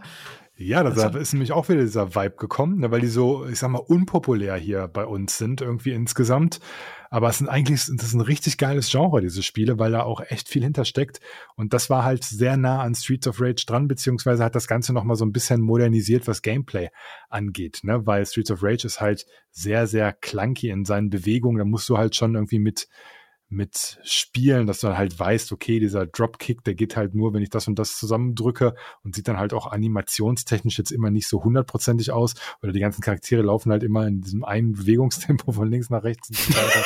Das ist halt alles immer relativ steif und geht halt irgendwie, keine Ahnung, vielleicht in 100 Frames von einer Animation in die andere und es ist alles irgendwie so oberflächlich irgendwie, aber dann auch irgendwie wieder geil. Also mir hat das sehr viel Spaß gemacht. War ein sehr guter Ausflug in die Vergangenheit. Und wir haben es durchgespielt. Ne? Und am Ende haben wir nur ganz leicht gecheatet. Ja, aber wir haben es trotzdem durch. Wir wollen lieber den Mantel des Schweigens drüber legen. Ja, genau. Ich habe halt darauf gewartet, dass Melf das anspricht. Ja, so, weil wir ich bin ja Neo-Melf, muss sowas verschweigen. Aber genau, weil wir haben es auf einem ganz normalen Schwierigkeitsgrad gespielt, bis zum letzten Endboss, weil da sind wir dann gewiped, aber wir mussten beide dann auch irgendwie weg, weil wir schon viel zu lange gespielt hatten. Und dann wir brauchen nur eine Rechtfertigung, warum wir dann den Cheat-Modus angemacht haben. Genau, dann du hast auch keine Zeit mehr. Nee. Leider, nee. Mach mal, komm, wir machen jetzt aber schon schnell zu Ende. So. Ja. Können wir so einen Malus einstellen und wir haben halt genau diesen 89% leichter Malus genommen. wo du irgendwie 5 Leben statt 2 hattest und irgendwie, keine Ahnung, 3 Spezialattacken statt einer am Anfang und bla bla bla. Und trotzdem sind wir am Ende fast gewiped. Also war sehr, sehr knapp. Wir haben das dann doch noch geschafft. Ja. Wenn ihr Bock habt, ein cooles Spiel wollt, was ihr, das glaube ich nur zu zweit, kann man auch als Couch-Koop spielen. Und wenn ihr Game Pass-Abonnent seid, dann holt euch das auf jeden Fall. Streets of Rage 3 gibt's da eben kostenlos im Game Pass für Xbox und PC. Darf ich einmal kurz eine unglaubliche 100k Mpox-Army aktivieren, die ihr hier zuhört? Auf jeden Fall. Ich bräuchte nämlich Hilfe. Und zwar ist ein Spiel, was im Prinzip genau so ist. Das haben wir als Kinder immer saugern gespielt oder als so Jugendliche. Das war ist auch genau so eine Art, aber es ist so ein Anime-Look. Aber ich sag mal so dieses RPG-Maker-Look, wo man auch quasi von links nach rechts läuft und so. Und auch ganz viele verschiedene Charaktere hatte mit so Spezialfähigkeiten, konnte man zu viert an einer Tastatur spielen und so. Das war, glaube ich, auch der zweite Teil von so einer Reihe. Ich weiß nicht mehr, wie es heißt. Und ich habe da so Bock jetzt seit gestern drauf, das nochmal zu spielen, weil wir haben das früher rauf und runter gespielt. Da muss ja noch mehr Tipps geben. Ich überlege halt gerade, mir fallen nur noch so, ich weiß, mir fällt also nur ein, wie ich es geil fand. War das so ein Ding her von tatsächlich wie Streets of Rage, große genau Charaktere so. und so weiter? Ja, nicht so groß. Das waren halt, weißt du, von der Größe, wie wenn du in so einem RPG-Maker-Spiel rumrennst. Genauso sahen diese Charaktere auch aus vom Look. Weißt du, dieses von der Seite oben sozusagen. Ja, aber so ähnlich wie Hotline Miami vom Look her? Nee, aber du liefst genau wie bei Street of Rage von links nach rechts. Und dann kamen immer Gegner von allen Seiten, unterschiedliche Art. Und da jeder Charakter, den du spielen konntest, hatte auch Spezialfähigkeiten. Also normal einfach Schlag, Schlag, Schlag. Und wenn du halt irgendeine Spezialfähigkeit gemacht hast, hat der eine halt zum Beispiel wie so ein Kamehameha, so einen großen leuchtenden Ball, Energieball nach vorne geschossen und solche Sachen. Aber genau so. Also die Ebenen waren einfach mehr. Also bei dem Streets of Rage hast du ja, sagen wir mal, so 5 Lanes quasi, auf denen doch, genau so. Also ich glaube, es waren ein paar mehr, es kann sein, dass es ein paar mehr Ebenen gab, aber genau, also einfach nur grafisch der Look vom RPG-Maker. Aber ansonsten genau wie Street of Rage. Ich weiß nicht mehr, wie es heißt, da hatte ich mal wieder richtig Bock drauf. Also falls irgendeiner eine Idee hat, schreibt's mal auf discord.mpox.eu.de. Ja. Oder guckt in die Shownotes. Oder das. Sehr schön. Wow. Haben wir jetzt gelernt. Sehr gut. Ja. Das wäre super, wenn ich das nochmal irgendwie zocken könnte. Ja, war ein bisschen wenig Information, wenn ich ehrlich bin. Ja, dafür haben wir ja noch den Schwarm. Ich kann mich halt an nichts erinnern, außer dass ich es geil fand. Den Schwarm. Vielleicht kriegen die das ja hin. Sind wir hier bei Star Trek, Junge. Wenn Xyrus hier zuhört, dann kriegst du auf jeden Fall die Info. Ja. Das Witzige war, ich war bei Steve irgendwie im Stream und da haben wir, wie heißt das nochmal? Irgendwas mit Midgard. Tales of Midgard oder so? Tribes of Midgard? Ich glaube, Tribes of Midgard. Gespielt und das ist so ein Survival-Game und so weiter und da muss man dann im Koop mit bis zu 10 Spielern quasi so einen Baum verteidigen, der immer wieder angegriffen wird und dann muss man sein Dorf upgraden, damit man dann Bogenschützen hat und so weiter, muss dann während des Tages draußen rumlaufen, um Sachen zu farmen und so weiter und Quests zu erledigen, damit man halt diesen Baum mit Seelen füttern kann und in der Nacht wird er dann eben von diesen Riesen und so weiter angegriffen und da muss man dann halt gegen ankämpfen. Ne? Und so keiner wusste genau, wie es funktioniert. Wir haben auch in der ersten Runde komplett abgelost und schon an Tag 3 oder so haben die unseren Baum gekillt. Und das Geile war, Xyrus war im Chat, ja.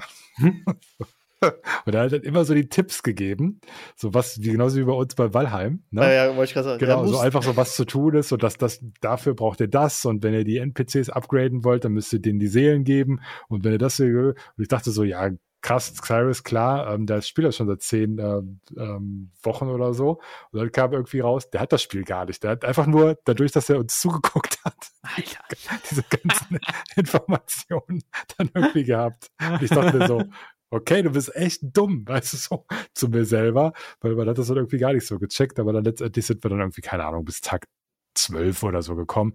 Ist aber jetzt nicht groß der Rede wert, das Spiel fand ich jetzt nicht so geil, ehrlich gesagt. Das war sehr, sehr unbalanced und man musste irgendwie für alles Seelen haben und ob du da jetzt mit 2 oder 10 Leuten warst, das war alles sehr komisch skaliert und das Dorf, weiß ich nicht, das war irgendwie doof, also das kann ich auf jeden Fall nicht empfehlen. Habe ich 20 € zum Fenster rausgeworfen, von daher ist das draußen. Alles für die Klicks. Ohne dieses Spiel wärst du wahrscheinlich nicht, wo du heute bist, bei YouTube. Ohne Tribes of Midgard? Ja. Okay. Das hat dir die 100k beschert. Wahrscheinlich, ja, genau. Was hast du gespielt, William? Ich habe im Urlaub endlich mal Days Gone fertig gespielt. Ich hatte das ja schon, das Spiel ist, glaube ich, jetzt so 8 Jahre alt gefühlt.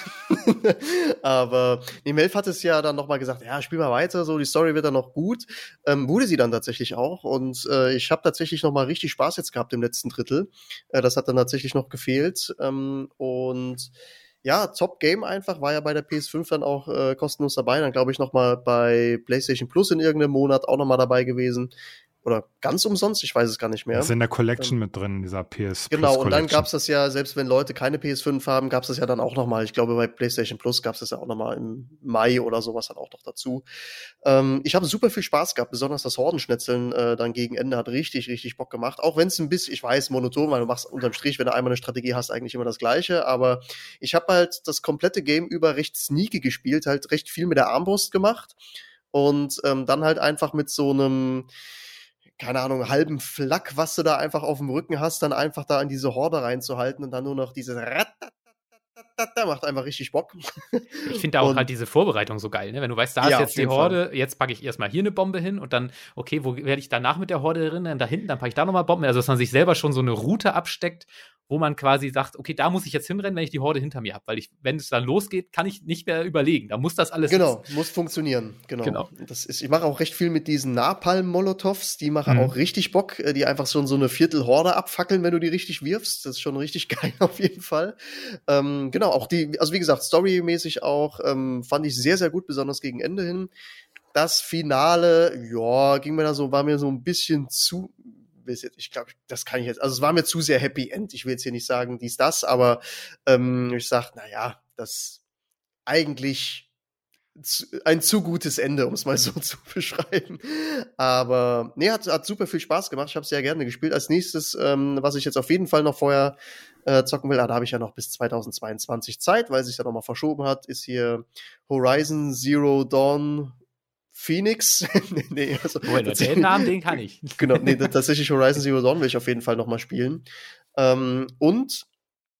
Also wie gesagt, das habe ich gespielt, das möchte ich jetzt nicht unbedingt großartig noch weiter ausführen, Days Gone, weil, wie gesagt, ist ja jetzt schon ein Klassiker. Naja, jetzt mit PlayStation 5 ist ja auch noch mal, oder PC gibt's das jetzt ja auch, ich glaube, es ist ja auch gerade erst rausgekommen für PC. Gibt's auch für PC. Das ist so ein bisschen der Afterburner irgendwie, ne? Also man hat jetzt immer ja, wieder, dass definitiv. Das Spiel gut ist und dass die Leute dann, wenn sie sich irgendwelche Sequels wünschen, dass jetzt tatsächlich Days Gone öfter mal genannt wird. Ich habe es bisher auch noch nicht gespielt. Ich habe es zwar schon, glaube ich, insgesamt 3-mal auf die PlayStation 5 runtergeladen und immer wieder, dann hatte ich zu wenig Speicher auf der PS5 für andere Spiele, für Returnal und so weiter und habe es dann immer wieder gelöscht und immer wieder runtergeladen, präventiv. Ich glaube, aktuell liegt es auch wieder startbereit auf der PS5. Aber es ist zu viel anderes gutes Zeug irgendwie am Start, als dass ich da jetzt bisher noch mal reingeguckt habe. Das Problem ist, dass, wie William das schon angedeutet hat, das Problem ist halt echt, dass so die ersten 5-6 Stunden, bis man in ein Gebiet mit einem großen See kommt, die sind nicht gut, muss man echt so sagen. Aber es ist zäh halt. So genau, und dann aber, ich finde der Deacon St. John, der ist ja auch am Anfang, denkt man erstmal, was ist das für ein langweiliger Charakter? Irgend so ein Rocker, der da cool Sprüche macht und Motorrad fährt in der Zombie-Apokalypse, aber es war einer der spannendsten Charaktere, so, die ich in der letzten Konsolengeneration hatte, weil ich finde, so dieser innere Konflikt, der hätte auch von Naughty Dog sein können. Also ich will ja jetzt auch nichts sagen, aber irgendwann quasi, als er eigentlich alles hat, sagt er irgendwann so, Leute, ich fahr noch mal los und du sitzt so da und denkst so, nein, fahr doch nicht, hör auf und so, Mann, und das ist alles toll. Also ich war da richtig am Hadern mit mir teilweise, mit diesen Entscheidungen, die Deacon da geschlossen hat. Es war einfach spannend, diesem Charakter zu folgen, also toll. Ja. Aber leider halt in der heutigen Zeit ist halt scheiße, wenn du die ersten 5 Stunden nicht so geil bist, weil das reicht dann für die meisten Spieler schon nicht mehr, dran zu bleiben sozusagen. Ich muss auch sagen, dass so ein paar Sachen irgendwann, wie gesagt, ich glaube, es war gar nicht so verkehrt, dass ich auch noch mal eine längere Pause eingelegt habe, jetzt, wo ich das letzte Drittel gespielt habe.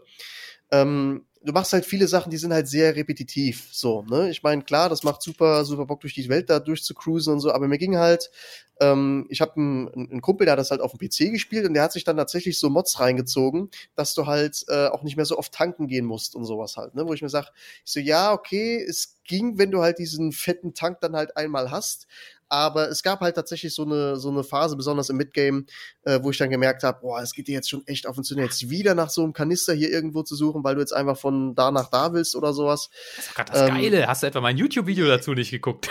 Doch, aber es ist halt so, es ist das dann so ein 10 bisschen von 10 YouTube-Video. Es war dann so ein bisschen, besonders im Mitteil, so ein bisschen zu sehr. Mehr 9 für mich. Also da hat es mich dann schon ein bisschen gestört, das muss ich schon dazu sagen. Ja, aber das fand ich eigentlich, ich weiß nicht, auf welchem Schwierigkeit, also ich habe es halt auf schwer, glaube ich, gespielt. Ich habe es auch auf schwer gespielt. Ja, oder was sonst. Glaube ich nicht der höchste. Ne? Aber also ich fand's halt geil, weil, also doof gesagt, das Spiel hat ja auch immer durch diese Zombie-Horn, die halt wirklich irgendwo rumlaufen können. Die halt auch echt bedrohlich sind. Das muss genau, da wird er schon anders, wenn das hat halt diesen Überraschungseffekt. Ne? Wenn ich bei Assassin's Creed irgendwo langreite oder Horizon Zero Dawn, da wird, okay, doch Horizon auch schon so ein bisschen, weil der so ein Dino einfach mal dich zermanscht. Aber jetzt bei Assassin's Creed, wenn ich da langreite, da wird mir nichts passieren. So, wenn ich nicht gezielt sage, ich gehe jetzt zu diesem Banditencamp oder was weiß ich. Also bei Valhalla kann dir auf jeden Fall was passieren. Ja. Wenn du das gespielt hast, ja. Also da reiten doch diese komischen Named überall rum. Und ach so, ja, gut, stimmt. Diese komischen, die nervigen Kopfgeldjäger. Okay, die abseits davon. Aber eigentlich, also zumindest bis dahin eigentlich eher nicht. Und hier ist halt wirklich so, dass du einfach eine Strecke lang fährst, die schon 80 Mal lang gefahren bist. Aber jetzt bist du genau im falschen Moment des Tages, fährst du lang und fährst über diese Hügelkuppe und auf einmal stehst du umringt von 500 Zombies, die sofort auf dich losgehen. Und das ist halt immer dieser geile Moment. Und das finde ich halt geil. Und wenn du dann auch halt die Musik, ey, Alter. Also wenn dann so diese Musik von so einer Horde halt losgeht, du denkst, scheiße, ich muss weg. So. Deswegen, das ist halt auch genau, oder wenn man halt diesen Plan macht, wie ich werde jetzt diese Zombies töten, ich habe hier meine perfekte Route schon ausbalanciert und dann kriege ich irgendwie eine Abzweigung nicht oder macht doch eine falsche Entscheidung und auf einmal eskaliert alles, weil es klappt nicht mehr, meine Kette ist kaputt oder die Bombe hat falsch gezündet und wie komme ich jetzt hier noch irgendwie lebend raus und solche Sachen, das ist halt geil, wenn auf einmal einfach dieses Chaos ausbricht und das hat das Spiel echt geil hinbekommen, muss man sagen. Also es hat unterm Strich wirklich viel Spaß gemacht, so ist es nicht, aber mir war es auch ein Tick zu lang, muss ich halt ehrlich sagen. Hätte man an der einen oder anderen Stelle vielleicht noch ein bisschen komprimieren können. Wie gesagt, das sind dann halt so diese Events, die dann auch passieren. Also wenn du von irgendwelchen Scharfschützen dann da während deiner Motorradfahrt halt weggesniped wirst und so, wo ich jetzt sage, okay, Leute, ich habe jetzt halt alles gesehen, so ich weiß, wie diese Welt funktioniert und so weiter und so fort. Und dann, wie gesagt, wirkt es an so einem gewissen Punkt für mich halt sehr repetitiv. Und das war so das, wo ich sagen würde, das würde ich jetzt so daran kritisieren. Aber unterm Strich es hat echt Bock gemacht. Würde ich in jedem anderen Spiel auch zustimmen, aber bei dem Spiel, finde ich, war halt das Gameplay so mit der Atmosphäre verzahnt, dass halt sich alles so nach Endzeit angefühlt hat, dass ich ich weiß nicht, das hat mir immer atmosphärisch super viel gegeben, dass ich halt irgendwo lang fahre und auf einmal war da halt dieses scheiß Seil über die Straße gespannt. Zum 10. Mal. Also schlimm war es, glaube ich, gar nicht. Aber es ging schon, aber ja, wie gesagt, genau. Und mein Highlight war irgendwelche Banditencamps zu clearen, aber indem ich halt eine Zombie-Meute da reinlock. Einfach, dass es geht. Das fand ich halt so geil. Und das ich habe sowieso, es gibt, glaube ich, so einen oder mehrere Camps, die irgendwie so nah an auch so einem Horden-Spotpoint sind. Und da wirfst du dann einfach so einen Attractor da rein, der dann irgendwie Zombies da anlockt. Aber dann geht so ein Typ dahin, dann kommen aber erstmal so 100 Zombies von dieser Horde dahin. So, ja, ich und überrennen dann einfach das Lager. Das ist schon richtig cool. Ja. Du fühlst dich halt auch irgendwie, ich weiß nicht, das hat halt so was unfassbar Düsteres, weil du quasi diese Leute, die Zombies kommen rein und du siehst, die Leute fangen alle an zu schießen. Du siehst ja auch gar nicht unbedingt, was abgeht, weil du ja selber nicht in diesem Camp sein willst, während diese Horde da rumwütet. Und dann werden diese Schüsse halt immer weniger und die Leute schreien und irgendwann ist alles wieder still und nur die Zombies schlaufen noch rum. Und, das hat so eine ganz komische, abgefuckte Atmosphäre. Also großartig. Aber jetzt ich glaube, ich zock das auch noch mal. Ich hab da gerade wieder Bock drauf. Was ich aber auch auf ultra schwer. Auf ultra, genau. Auf Neo-Modus. Was tatsächlich auch noch recht cool sind halt die Dialoge. Also wie gesagt, ich habe halt recht viel Sneaky gespielt. Wahrscheinlich habe ich es auch deswegen so wahrgenommen, dass mir das Spiel einen Tick zu lang gedauert hatte. Weil, wie gesagt, du kannst ja auch so die Haut-drauf-Taktik machen, nimmst ja einfach so ein fettes Maschinengewehr und rotzt halt einfach alles nieder, was halt auch wirklich gut funktioniert. Das muss man schon dazu sagen, auch auf schwer. Aber das Ding ist halt, wenn du halt die Leute belauschst und die dann halt irgendwie so sneaky ausschalten willst, die dann halt so Dialoge führen irgendwie, keine Ahnung, die sagen dann, hey, weißt du eigentlich, was Frank vorgestern abgezogen hat? Also so nach dem Motto, okay, die Leute erzählen dir irgendwie gerade eine Geschichte, was sie selber so erlebt haben. Und du bist jetzt halt so an diesem Punkt und sagst, ja, ich lege euch jetzt gleich alle um. Also atmosphärisch auf jeden Fall stimme ich dir zu, hat das schon an einigen Punkten sehr gute Punkte auf jeden Fall gemacht. Also von daher, wenn jetzt einer sagen würde, soll ich zocken? Ja, auf jeden Fall, aber auch der Punkt, den Melf meinte, ihr müsst euch so durch die ersten 4-5 Stunden, vielleicht 6, ein bisschen durchmühen. Das ist leider so. Ja. Aber das ist ja das Gute, dass man für solche Spiele bei Sony 70 € ausgibt, weil dadurch ist man ja eher motiviert, als wenn man bei Xbox das jetzt nicht umsonst runterladen würde, weil dann wird wahrscheinlich keiner an diesen Punkt kommen. Aber noch geiler wäre es ja, wenn auch die ersten 5-6 Stunden auch geil sind. Ja, das stimmt. Und du einfach sagst, okay, ich habe 70 € aus und ich hatte von der ersten Minute an Spaß bis zum Ende hin. Ich merke gerade, dass das Argument nicht so geil ist, zu sagen, hey Leute, ein hoher Preis ist wichtig, damit ihr durch die Scheißspiele genau, das rechtfertigt auch 7 Scheißstunden, ja. Also ich habe ja für mein Spiel, was ich gespielt habe, ohne euch, aber mit ganz vielen anderen 40 € bezahlt. Also das heißt nicht ganz so viel. Und konnte es dafür schon einen Monat vor Release spielen. Und das Coole war, ich habe dieses Spiel schon letztes Jahr im Frühjahr, glaube ich, gespielt und durfte darüber nicht reden. Um welches Spiel handelt es sich? Ich habe den Namen ehrlich gesagt, The New World. Doch, das ist ein Name, den man sich merken kann. Der ist okay. Ohne The, das ist wie bei Facebook, das heißt nur New World. Ja? Genau, das große und lang erwartete Spiel von Amazon Games. Damit wollen sie es an sich reißen, auch noch das Zepter in die Hand nehmen und einfach alles rulen mit der neuen Welt, mit New World.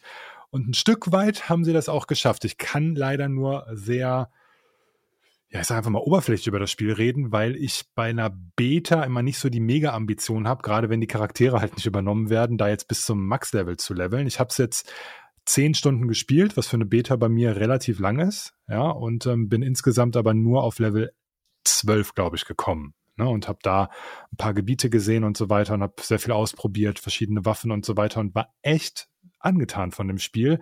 Es hat sich seit 2020 sehr, sehr viel verändert. Die haben unglaublich viel gepolished. Das ganze UI und so weiter gefällt mir sehr, sehr gut. Das war alles nicht so geil noch vor einem Jahr, beziehungsweise knapp einem Jahr. Und keine Ahnung, also die haben da schon irgendwie den richtigen Weg eingeschlagen und es ist ein sehr komplexes MMORPG mit sehr vielen coolen Mechaniken und eben nicht diesem 0815 Tap-Target MMO, was man halt seit WoW eigentlich überall sieht. Also ich fand persönlich seit WoW gab es eigentlich nur Guild Wars 2, was so richtig einen rausgehauen hat, was ein sehr schnelles Gameplay hatte und auf ganz andere Dinge gesetzt hat und deswegen halt auch so gut funktioniert hat. Und es gibt noch ein paar andere MMOs, die ganz gut funktionieren, wie, weiß nicht, so ein Final Fantasy oder so. Und ich denke auch, dass das teilweise ein Rift relativ lang gut funktioniert hat oder so ein Terra oder irgendein anderes Spiel oder auch ESO spielen ja sehr, sehr viele. Elder Scrolls Online hat ja eine riesen Fangemeinschaft und ich glaube, dass New World das schon schaffen kann, wenn da jetzt noch weiterhin Geld reingesteckt wird, sich da relativ weit oben zu platzieren. Es spielt sich ja eher so wie in Dark Souls als wie in World of Warcraft, einfach weil man da quasi in Realzeit mit seinem Schwert, mit seiner Waffe, mit seinem Speer, mit seinem Bogen oder was tatsächlich auf die Gegner zielt und sie aktiv halt in einem Action-Combat-System dann auch trifft und dann blocken kann und so weiter und 2 verschiedene Sätze von Waffen tragen kann, dass man beispielsweise Schwert und Schild und Bogen trägt und das dann tatsächlich auch im Kampf miteinander kombiniert. Ich weiß nicht, habt ihr das überhaupt, ich glaube Melf überhaupt nicht, aber ich weiß nicht, William. Du hattest mich du hattest ja im Chat einmal geschrieben, dass das geil ist und wir jetzt mal mitzocken sollen und ich habe mir dann so ein bisschen was angeguckt und dachte, okay, das ist gefühlt 1:1 WoW, halt außer vielleicht das Kampfsystem so, aber es sah für mich so unglaublich öde aus. Und da habe ich nur gelesen, ja, Quests sind wohl sehr repetitiv, wo wahrscheinlich Mauro sagt, ja, ist doch scheißegal. Und da sitze ich halt dann da und denke mir, nein, danke, das ist, glaube ich, das letzte Spiel, was ich spielen möchte. Na, ich habe das ja auch noch nicht alles so 100%ig verstanden. Die PvE-Quests sind tatsächlich repetitiv, aber was ich zum Beispiel schon recht interessant fand, ist, dass man sich relativ früh, so mit Level 7 oder 8 oder so, eine Fraktion aussuchen musste. Ja. Und diese Fraktion konnte dann auch verschiedene Gebiete irgendwie kontrollieren und Festungen dann auch auf der Karte und irgendwie, wie gesagt, ich bin noch nicht so 100%ig hintergestiegen, aber es war ein sehr komplexes System, wo dann auch letztendlich PvP-Quests aktiv werden. Man kann auch in diese Festungen nur rein, wenn man in neutralen Dörfern an so einem Sanctuary PvP auch aktiviert und dann quasi mit einem anderen Status ins Spiel geht und dann eben diese Questlinie spielt und sich dann nicht mit PvE begnügt, sondern dann tatsächlich andere Spieler umhaut, Festungen einnimmt und so weiter. Ich glaube, ab Level 15 fängt das Housing an, dass du dir auch eigene Häuser kaufen kannst und dekorieren kannst und so weiter, was in anderen Spielen vermisst wird, dieser Art. Und in einem anderen Spiel vermisst wird. Ja gut, ich glaube, alle anderen haben das jetzt nie hingekriegt. Ich fand Housing ehrlich gesagt nie wirklich super spannend, auch in anderen Spielen nicht. Ich habe viele MMOs auch wirklich lange gespielt. Ich habe zum Beispiel in Herr der Ringe Online mit Sicherheit 200, 300 Stunden oder so gespielt. Also schon Star Wars Old Republic auch echt viel Zeit reingesteckt. Ey. Sehr, sehr lang, ne? Halt, ja. Das ist halt auch eigentlich mein Genre, weil man sich da wirklich reinfuchsen kann. Und dieser Beta hat mich eigentlich nur davon abgehalten, tiefer in die Materie einzutauchen, war eben der Hintergedanke, das ist genau heute endet die Beta am 2. August, alles weg. Also das ist halt immer so ein bisschen demotivierend, weil man dann eben diesen Progress verschenkt. Jetzt musst du ja alles nochmal spielen, dann in einem Monat, wenn es rauskommt. Ja gut, das sind dann 10 Stunden. Ja, es gibt da Leute, die haben da hunderte von Stunden in die Beta investiert. Und gerade 250 Stunden hat ja gerade einer reingehauen. Das ist schon echt heftig. Genau, die waren dann irgendwie, keine Ahnung, schon irgendwo weggelevelt und so weiter, haben da Dungeons gemacht und so weiter. Habe ich alles nicht gesehen. Deswegen kann ich das Spiel halt auch nicht in seiner Gänze bewerten, sondern einfach nur in dem Start und wie man so reingeworfen wurde und wie es so Dinge prinzipiell handelt. Ne? Also ich finde es halt geil. Es gibt keine Klassen, sondern es funktioniert halt so, dass du die Waffe levelst, die du gerade anhast. So Skyrim-mäßig, oder? Genau, so wie Skyrim. Und du hast halt auch pro Waffe, soweit ich das verstanden habe, nur 3 aktive Skills. Ne? Also das heißt, du kannst dann 3 Skills binden und wenn du dann, keine Ahnung, Schwert und Schild spielst, hast du dann halt so einen Charge, wo du halt auf den Gegner zuläufst oder dann so einen Step oder einen AOE-Schaden und so weiter, kannst dann aber auch direkt auf den Bogen oder auf jede x-beliebige andere Waffe drauf und dann das miteinander kombinieren. Das heißt, diese 3 Fähigkeiten, die du dann gelevelt hast, ist dann wohl auch der Trick, mit was kombiniere ich das dann und so entstehen dann halt so Synergien, die im Kampf wirklich Spaß machen. Das habe ich schon mit Level 12 gemerkt, dass jetzt sich das komplett anders gespielt hat, wenn du zwei unterschiedliche Waffen in der Hand hattest, weil du halt irgendwo andere Fähigkeiten benutzt, andere Rotation hattest. Und was ich ganz nett fand, ist ja immer gut, wenn du so ein actionlastiges Kampfsystem hast, aber die Gegner müssen halt auch entsprechend was machen. Und ich fand halt auch die Angriffsmuster und das, was die Gegner dir so entgegengebracht haben, war halt auch ganz nett. Ne? Also das heißt, die Fernkämpfer standen halt nicht wie bei so einem Tap-Target MMO einfach nur rum und haben ihre Spells gecastet in der Rotation, die sie halt drin haben, sondern die haben sich halt reaktiv zu dir dann auch bewegt, ne? Und dann Dinge nach dir geworfen, wo du dann mit einem Dodge tatsächlich ausweichen konntest. Das hat sich teilweise immer so 200-300 Millisekunden zu spät angefühlt. Ja, also das fand ich teilweise so, wo du so gesagt hast, ja, von so einem wirklich reaktiven Spiel, wo man Gegner lesen muss und so weiter, wie eben einem Dark Souls jetzt beispielsweise, da war es nicht ganz dran, einfach weil das noch nicht so hundertprozentig war mit diesem, dieser Flow war noch nicht so hundertprozentig da, aber es hat auf jeden Fall schon deutlich mehr Spaß gemacht, als in jedem anderen Spiel, was ich jetzt in dem Genre bisher so gespielt habe vom Kampfsystem. Also ich fand es auch irgendwie interessanter als ein Guild Wars 2, was ja auch ein sehr schnelles und reaktives, dodge-lastiges Kampfsystem hat. Und aber ist es bei ESO nicht ändlich mit dem Kampfsystem? Oder habe ich glaube auch, ich habe es halt nicht gespielt, muss ich sagen. Von daher. Also einmal angezockt, das ist immer zu zeitintensiv. Aber irgendwie so nebenher, wenn man mal irgendwie abends ein bisschen daddelt, fehlt mir irgendwie so ein MMO, auch ohne Druck und ohne Gilde und so, dass man einfach mal so ein bisschen solo darum rumbastelt, und da fand ich dann auch so Sachen wie das Crafting-System oder so, wo du halt auch keine einzelnen Berufe erlernst, sondern dann, wenn du viel schmiedest, steigst du halt im Schmiede-Level, und wenn du viel mit Holz machst, steigst du halt im Holzlevel. Du kannst Sachen sammeln und verkaufen, das heißt jetzt die Wirtschaft mitnehmen über den Handelsposten und so weiter. Es gibt auch ein System, wo du dann irgendwie die Steuern irgendwie mitbestimmen kannst, bla, irgendwie so. Das ist schon sehr, sehr tief, und was ich halt ganz gut finde, ist, dass sie das UI gut hinbekommen haben. Das war am Anfang echt schrecklich in der letzten Beta, über die ich nicht sprechen darf. Aber jetzt in der, wo man drüber sprechen darf, ohne NDA, haben sie es echt gut hinbekommen. Also ich habe diesen Einstieg ja jetzt, glaube ich, insgesamt schon 3-mal gespielt. Und der ist jetzt echt deutlich besser geworden. Es ist immer derselbe Einstieg. Du strandest irgendwo und musst dich dann irgendwie durch ertrunkene Piraten irgendwie kämpfen. Genau. Und das ist 0815 wirklich, aber jetzt auf jeden Fall deutlich polierter, und auch das Crafting, UI und wie man Dinge craftet, und wenn du viel craftest, wie lange das dauert und so weiter, und ob du aus Menüs rausgeworfen wirst und so. Also all das, die UI-Designer, was beim MMO ultra essentiell ist, haben da echt einen guten Job gemacht. Ne? Ich fürchte halt, dass sie so, sag ich mal, diese Singleplayer-MMO-Spieler, die es ja zum Beispiel bei WoW wahrscheinlich nicht zu knapp gibt, dass sie die wahrscheinlich so ein bisschen vernachlässigen, zumindest nach der ganzen Berichterstattung halt, dass sie halt sagen, ja, Story und so ist halt nicht viel, oder Inszenierung und so. Also es kam immer schon sehr deutlich rüber, dass so PvP und Crafting schon sehr der Fokus sind. Also wohl auch sehr viel Ressourcen sammeln und sowas gibt's wohl auch sehr, sehr viel. Also dass das so ein bisschen Valheim-Flares haben soll und solche Sachen.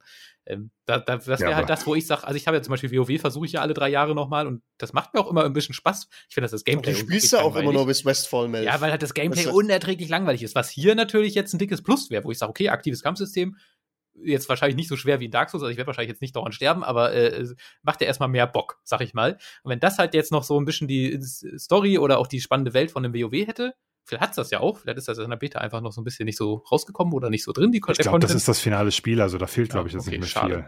Ne? Also das heißt, die bringen das so raus. Weil das Setting an sich finde ich ja auch super interessant, das ist ja auch was Neues. So. Es gibt auch in den Optionen, habe ich gesehen, auch sehr viele Anpassungsmöglichkeiten, muss ich direkt an dich denken, wo man halt wirklich auch alles ausblenden kann. Also das heißt, Schadenszahlen und UI und hast du nicht gesehen, also es geht alles komplett runterzuschrauben, dass du dann wirklich da Skyrim-mäßig dann quasi durch die Gegend läufst und da dein Ding werde ich nie verstehen, was irgendjemand an Schadenszahlen finden gut, kann. wenn du wirklich mal kompetitiv irgendwo in einem Dungeon gespielt hast, wo du einfach gucken musst, dass dein DPS passt, sonst kriegst du die Phase von dem Boss nicht hin, dann musst du diese Zahlen haben, sonst funktioniert es halt im Internet nicht. Notfalls nach, gegen was ist der schwach, und dann nehme ich halt eine entsprechende Waffe. So, ja, nee, so einfach ist das nicht. Also das ist schon ein bisschen schwieriger. Ich sehe, ob deine Lebensleiste runtergeht oder nicht, oder? Ja, aber wie gesagt, du musst halt, keine Ahnung, also ich finde, zu einem MMO teilweise gehört es halt auch dazu, dich zu verbessern und wenn du weißt, wie viel DPS du machst oder wie hoch deine Schadenszahlen sind und so weiter, dich auch mit anderen vergleichst, ist das halt schon ein guter Indikator dafür, ob die ganze Gruppe funktioniert oder nicht. Und das macht in einem MMORPG, wo es ja wirklich um Zusammenspiel mit vielen anderen Leuten geht, genau Sinn, ein Grund, das effektiv zu sein. Du hast das nur aus einem Grund, weil du immer noch deine WoW-Screenshots hast, wo du irgendeinen krassen Crit festhalten wolltest. Das ist der einzige Grund. Ja, aber wie gesagt, ich sag mal so jetzt keine Ahnung, wenn ich an die BC-Zeiten zurückdenke, wenn man da irgendwo dann wirklich die ultraschweren Bosse hatte, da musstest du halt auch mithalten, sonst hat es halt nicht funktioniert. Also da waren dann die 40-Mann-Raids, wo du bei Golemak irgendwo hinten stehen konntest und die ganze Zeit nur irgendwelche Feuerbälle mit Crap-Equipment auf das Ding ballern konntest und es hat irgendwie funktioniert. Die sind dann halt vorbei gewesen mit BC und den kleineren Raids, wo es dann wirklich eher auf die einzelnen Personen ankommt und dann muss das halt auch im Theory-Crafting irgendwie funktionieren, dass du deine Klasse halt beherrschst. Und das kannst du halt nur mit den Zahlen. Wenn du da einfach nur draufhaust und sagst, ja gut, ich treffe halt, aber wie viel oder wie hoch oder wie stark ich treffe, weiß ich nicht. Ja, gut, aber dann, auf dem Niveau spielt man ja aber dann auch schon auf so eine Art Wettkampflevel und dann ist ja auch Atmosphäre und so egal. Weil dann also, keine Ahnung, alleine wenn du Level 70 geworden bist in BC und dann das erste Mal in den Shattered Halls warst und einfach wusstest, wie hart diese komischen Bogen-Orks da critten können, musstest du einfach wissen, auch als Tank, mit wie viel HP gehe ich da rein, wie werde ich gehittet, mache ich irgendwie bis Level 70 kann es dir ja egal sein. Ja, also klar, wenn du nur in Durota irgendwelche Eber klopfst, dann kannst du die Schadenszahlen ausmachen. Ne? Dann daust du 3-4 Mal drauf und sind die tot. Ja, genau. So, und bei New World fand ich es halt irgendwie ganz nice, dann auch wieder dieses MMO-Feeling irgendwie zu haben. So zig Leute im Chat und alle haben dasselbe gefragt und so und keiner wusste genau, wie es funktioniert. Und da kam halt wieder dieses Flair auf, was eigentlich so richtig Bock macht. Ne? Und wo kriege ich das her und wie kann ich das craften und wie bekomme ich das hin und welche Waffe ist damit am besten und wie kombiniere ich das? Es war halt ein sehr komplexes Spiel, wo es halt auch kontroverse Meinungen zu gab. Ich habe das auch so ein bisschen verfolgt, irgendwie auf Twitter so ein bisschen, dass viele das nicht so gut fanden und sich auch darüber beschwert haben, dass ein Unternehmen wie Amazon es nicht hinbekommt, die Server 100%ig laufen zu lassen, dass da irgendwie ein bisschen Lag hier und ein bisschen Instabilität da war. Versteht man bei Amazon nicht wirklich, aber naja gut, ich sag mal, bei deren bisherigen Spielehistorie schon eher. Ich glaube, das ist ja das erste Spiel, was gefühlt jetzt rauskommt, beziehungsweise mal nicht wieder eingestampft wird, was sie jetzt so rausbringen.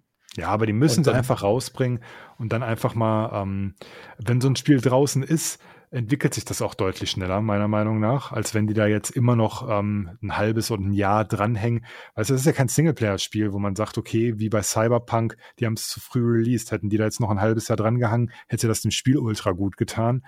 Das ist bei einem MMORPG eigentlich nie der Status, sondern der Status ist immer, wir brauchen ganz, ganz viele Schafe, die da reingehen und einfach Dinge machen, mit denen wir nicht rechnen. Ja, und dann müssen wir gucken, wie wir es balancen. Das ist bei einem PvP essentiell. Man muss einfach gucken, wie stellen sich die Leute an, wie gruppieren die sich, wer kämpft gegen wen. Ja, gut, aber PvP in dieser Art Spiel wird wahrscheinlich jetzt nie sehr krass gebalanced sein, oder? Ich meine, weil da ja auch jeder mit seinem unterschiedlichen Equipment rumrennt, also willst du das am Ende balancen, so. Das geht ja schon, ne? Also das heißt so, PvP kann aber immer irgendwie gebalanced werden. Aber zum Beispiel, wenn ich habe jetzt meinen Level 60 Charakter oder ich weiß nicht, was da die Maximalstufe ist, so, aber ich habe halt nur gelevelt und ein bisschen die Story gespielt und gehe jetzt in meine PvP-Area und da kommt dann der Mauro, der auf einmal kein Leben mehr hat und auf einmal Linkin Park wieder richtig geil findet und 400 Stunden rein investiert hat und das krasseste Equip, aber ja auch Level 60 ist, da habe ich ja auch egal wie gut mein Skill ist, ich habe ja keine Chance. Nehme ich jetzt einfach mal an, bei dieser Art Spiel. Es kommt auch an, wie es skaliert, ne? Also das heißt, es gibt ja auch so Sachen, wo dann Dinge gegeneinander skalieren, dann wie schnell man tatsächlich an Equip auch rankommt, viel Equip ist ja auch so prestigelastig, ne? Dass du dann quasi den krassen Super irgendwie Hammer hast, der dir dann entsprechende Vorteile gibt, aber um im PvP zu bestehen, brauchst du jetzt irgendwie so ein Grundset, was dich dann halt schon ganz gut vorwärts bringt. Also es wird nie so sein, dass die sagen, dass das war in World of Warcraft eine Zeit lang so, dass du halt, keine Ahnung, ich kann mich erinnern, als wir dann irgendwie mit Ankirai-Equipment da rumgerannt sind und alle anderen dann halt mit den blauen Dungeon-Items, dass du die dann wirklich alle ge-one-hitted hast. Und das war schon geil, muss man sagen. Aber auch nur auf der einen Seite, glaube ich. Ja.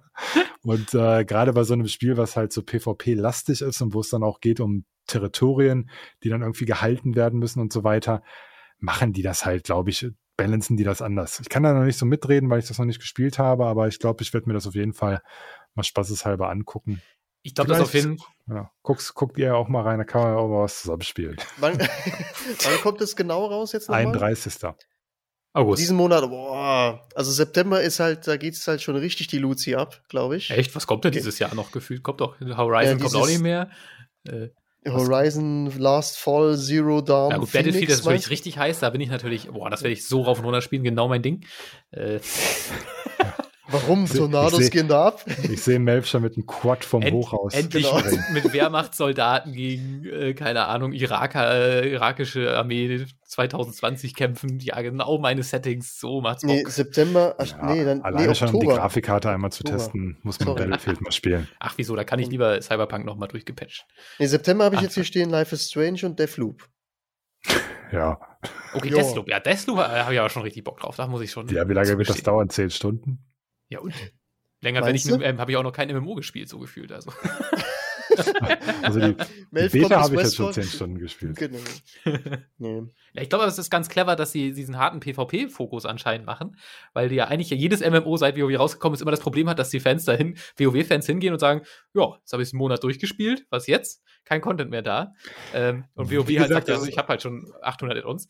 Das ist halt, glaube ich, ganz clever, dass sie ja erstmal mit PvP die Leute ja sehr gut lange quasi beschäftigen können, während sie dann so hoffentlich dann zeitnah neue Content reinpatchen. Man muss eben gucken, ob das dann funktioniert. Wie gesagt, das ist ein Trugschluss, dass nur WoW funktioniert hat. Ne? Also ein MMO funktioniert halt auch schon mit relativ wenig Spielern. Und wenn man jetzt gesehen hat... Ich meine jetzt vom Content, dass du halt... Weil das ist ja immer das, was du hörst. Der Content hält halt die Spieler. Ne? Und es gibt halt verschiedene Sachen. ESO hat zum Beispiel gefesselt, ein Guild Wars 2 hat gefesselt oder ein Terra hat gefesselt. Du musst halt so ein bisschen deinen eigenen Style irgendwie delivern. Und wenn die Leute dann darauf anspringen, dann hält sich das. Es gibt auch so Spiele... Da weiß ich den Namen nicht mal mehr. Das war so ein Cartoon-lastiges Spiel. Da haben wir, glaube ich, die Weltpremiere aus Versehen auf der Gamescom von gesehen. Das war so ein Cartoon-mäßiges, das sah wirklich aus wie WoW, fast 1:1. Hat sich auch an der Beta ganz geil gespielt. Wie hieß denn das? Da hat doch damals der von Vanian, der Andy hat damals seine eigene Fansite für gehabt, der jetzt aktuell Azeroth Adventure beziehungsweise Vanian ja weiterführt. Wie hieß denn das Spiel mit dem... Du hast auch die Weltpremiere gesehen. Da waren wir irgendwie auf der Gamescom, ganz zufällig irgendwo auf so einem Stand und da war so ein riesen Fernseher. Auf einmal versammelte sich so eine Traube und keiner wusste genau, was passiert. Und auf einmal so Weltpremiere von einem neuen MMORPG und das war dann in aller Munde für 3 Wochen. Und kam dann irgendwie raus und dann hat jeder gespielt, der WoW gespielt hat. Aber keine dann war es auf einmal wieder weg. Dann ist es einfach so geplatzt. Dann war es auf einmal wieder weg. Da musste Melf sich um einen Kater kümmern, das weiß er nicht mehr. So ein Cartoon-lastiges. Warte mal, ich versuche mal. Warhammer? Nee, das war schon früher. Nein, Warhammer. Das wäre auch nicht auf der Gamescom gekommen. Warhammer Online war übrigens in Sachen PvP ganz geil, kann ich mich gut daran erinnern. Cartoon MMORPG, wann muss das gewesen sein? Müsste so 2012 oder sowas gewesen sein? Weiß ich nicht. Okay. Ja, das war nur, dass immer Blizzard irgendwelche Cinematics revealed hat. Das war immer so der große Reveal, an den ich mich erinnern konnte, der dann live auf der Messe zu sehen war. Aber Cartoon-Spiel? Ich glaube, wir werden da nicht mehr drauf kommen. Aber es ist ja bezeichnend, dass man nicht mehr den Namen davon weiß. Wildstar. Wildstar hieß es. Ach doch, das war so komische, da gab es irgendwie so komische Tierviecher, die man spielen konnte, glaube ich. Ja, genau, richtig. Ja, von NC-Soft, auch irgendwie so ein bisschen mit Guild Wars verbandelt und so weiter. Und das war so, alle haben so gesagt, so das ist das nächste große Ding. Das war so ein Sci-Fi, cartooniges Ding irgendwie und wird auch überall gut bewertet und so weiter. Und das war auf einmal weg. Irgendwie fanden alle geil und dann fanden es alle langweilig und haben den Namen vergessen. Zu wenig PvP, kein Content mehr. Und so läuft das halt bei MMORPGs. Entweder es funktioniert und hat irgendwie eine Spielerschaft, die sich hält, oder halt geht dann weg. Ich sag mal, der Release-Zeitpunkt könnte, glaube ich, schlechter sein, weil ich glaube ja, WoW hat jetzt ja irgendwie seit seinem Release das allererste Mal die MMO-Krone verloren, also nicht mehr das meistgespielte MMO auf der Welt. Das ist jetzt ja Final Fantasy 14, warum auch immer. Aber weißt du noch, auf jeder Gamescom, wo wir waren, gab es immer so Riesenstände, wo die dieses Spiel gespielt haben. Final Fantasy 14. Ja, deswegen, aber ich habe da auch, das ist doch auch schon seit 10 Jahren draußen. Ja, aber ich glaube, da jetzt auf einmal eine richtig krasse Gemeinschaft, die dann auch irgendwie diese riesen Raid-Bosse da spielen, irgendwie zu 100 Mann oder keine Ahnung, wie viele. Ja, aber so witzig, ne, dass das irgendwie jetzt so 8 Jahre nach Release auf einmal so einen krassen Hype hat, dass halt alle das spielen. Und ich so, warum? Also, ja. Das ist schon spannend. Wie gesagt, ich hätte auch nicht gedacht, dass Elder Scrolls Online irgendwie noch so ein Ding ist, ne? Solche guten Nachrichten kann Blizzard bestimmt gerade gebrauchen. Bei denen läuft es echt. Ja, richtig, ey. Ja. Gottes Willen, ey. Ja, genau. Es geht überall drunter und drüber. Ja, Mann, das ist aber echt, ich weiß echt, die müssen aber irgendwann mal wieder was Positives haben. Das ist ja, naja, wann kommt Diablo 4? Ich wollte gerade sagen, meinst du, das kommt jetzt mit Diablo 2? Ja, wow, geil, das Remaster, das wird alles wieder Remaster, Restructed, Reboot, whatever.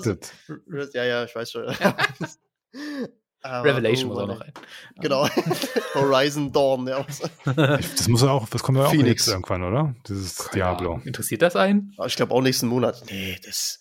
Ja, so krasse Diablo-Fans werden das mit Sicherheit spielen. Ja, also ich spiele das Diablo wegen der Story. Also wenn sie da vielleicht noch ein paar neue Dialoge vielleicht. Der Skandal, der da, so schlimm er auch ist, der Skandal, das ist das Internet. Die haben das nach 2 Wochen alle wieder vergessen. Also das kann man das ist ja eine Klage. Also der Staat wird es ja nicht vergessen. Ja, aber das Internet findet irgendwann dann halt ein spannenderes Thema und setzt sich dann plötzlich, dann geht's dann um, weiß ich nicht, eine Transgender-Gewichtheberin oder irgendwas anderes, was halt gerade aktueller ist und wo man dann sagen kann, ja, das ist so das Thema, wofür ich mich schon mein Leben lang interessiert habe und deswegen rege ich mich jetzt darüber auf. Und es ist einfach eins der Themen davon. So schlimm das auch ist und so ernst diese Themen auch sind, so unglaublich oberflächlich bügeln da halt die halbe Gesellschaft drüber und kann sich dann einmal groß echauffieren und sich irgendwo positionieren und dann das Ego polieren und sich dann halt gut darstellen. Sich selbst zu produzieren ist bei solchen Themen immer das Allerwichtigste. Das merkt man immer ganz schön, wie die Leute dann dazu Stellung beziehen, wo ich einfach sage so, ja, juckt mich halt überhaupt nicht, was du da jetzt sozusagen hast. Also, aber sag halt. Ja, aber es ist halt, ne, sie heben halt auch da von ihrem Rufkonto ab. Und das ist halt das, was Blizzard gerade noch hat. Weil Qualität ist es nicht mehr. Und das ist halt irgendwann für die Firma dann doch mal schwierig. So. Ja, für Ubisoft war es auch schwierig, oder? Also die haben quasi dasselbe durchgemacht. Ähnlich auf jeden Fall. Ja, und dann, bei Ubisoft haben ja die Hoffnung, dass sie ja wieder... Dann frag halt mal die Leute, die sich jetzt, wie gesagt, ich will das nicht runterreden oder so, das Thema, ne?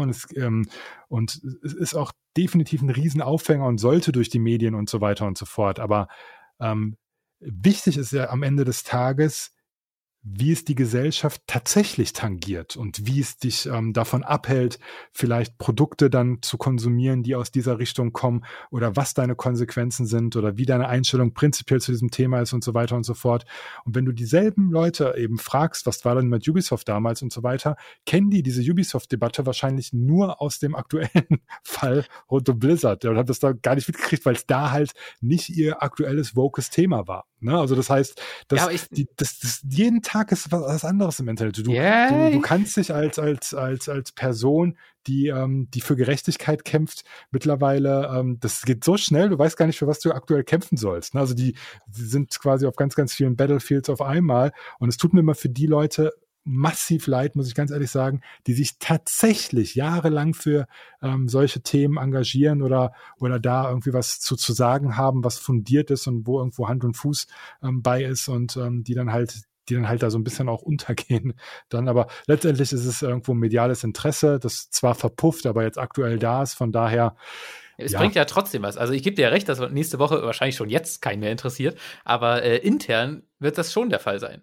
Ne? Und es ist halt ein und natürlich wird auch da immer noch diese Druck hast halt meinst jetzt mal, oder? Ja, aber also zum Beispiel bei Blizzard im Speziellen war es ja auch so, dass quasi die erste E-Mail, die von dieser PR-Beraterin da an die intern rausging, von wegen, bla bla, ist ja alles nicht so wild, bla bla. Da haben die irgendwie 2500 Mitarbeiter, haben doch irgendwie denen geschrieben, Alter, hakt's noch? Also sie haben ja auch intern quasi dadurch jetzt diesen Storm und ich glaube, klar, nach außen wird es keiner interessieren, aber intern wird es schon irgendwas passieren müssen so und wahrscheinlich nicht nächstes Jahr, aber es wird halt ne, es kommt immer was in Rollen und ein bisschen wird schon das Genau, ich würde mir wirklich wünschen, dass dann tatsächlich auch für das eigentliche Problem, was dort existiert, dass es überhaupt noch ein Ding 2021 ist, dass Menschen in so einer Art und Weise degradiert und diskriminiert werden, dass das tatsächlich sich ändert und dass nicht nur einfach irgendein hohes Tier in irgendeinem dämlichen Konzern dann einfach sagt, yo, ich trete zurück, das ist jetzt meine krasse Konsequenz und da kommt dann irgendein anderer Larry, den das eigentlich auch nicht großartig juckt und dann geht's halt so weiter und bis dann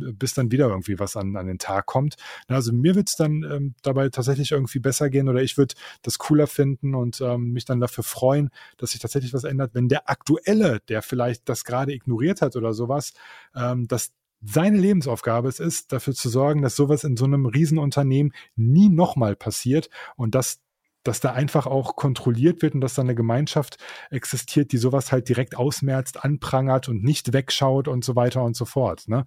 Aber müssen halt wirklich interne Strukturen dafür geschaffen werden. Ja, also ich glaube, das vor allem Kontrolle, ja. aber nicht irgendwas Medienwirksames. Und das fordern ja jetzt alles. Der muss zurücktreten. Und obwohl er vielleicht gar nicht direkt den Impact hatte. Natürlich hat er wahrscheinlich auch diverse Versäumnisse. Man weiß, weil man die Interna nicht kennt, ja gar nicht genau, was der für Versäumnisse hatte und so weiter. Und da jetzt einfach irgendeinen anderen Kopf hinzusetzen, nur damit es ein anderer ist und der Alte, bei dem es doof war, dann irgendwie, damit irgendeine Sau durchs Dorf getrieben wurde, ja, was bringt das denn dann? Da muss dann tatsächlich angepackt werden und sagen, hier wird sowas nie wieder passieren und das sind die Mechaniken, die wir dagegen haben. Ja, und nicht nur neues Personal, sondern tatsächlich prinzipielle Ansichten. Ne? Ich weiß ja auch nicht, wie das in der Filmindustrie sich jetzt so gebessert hat oder so, weil das war ja auch sehr, sehr medienspektakulär. Ja, aber da zum Beispiel, finde ich, nimmst du schon sehr viel wahr, dass sau viele Filme inzwischen von Regisseurinnen so ins Kino kommen. Was du halt früher gefühlt, da gab es Catherine Bigelow und das war's.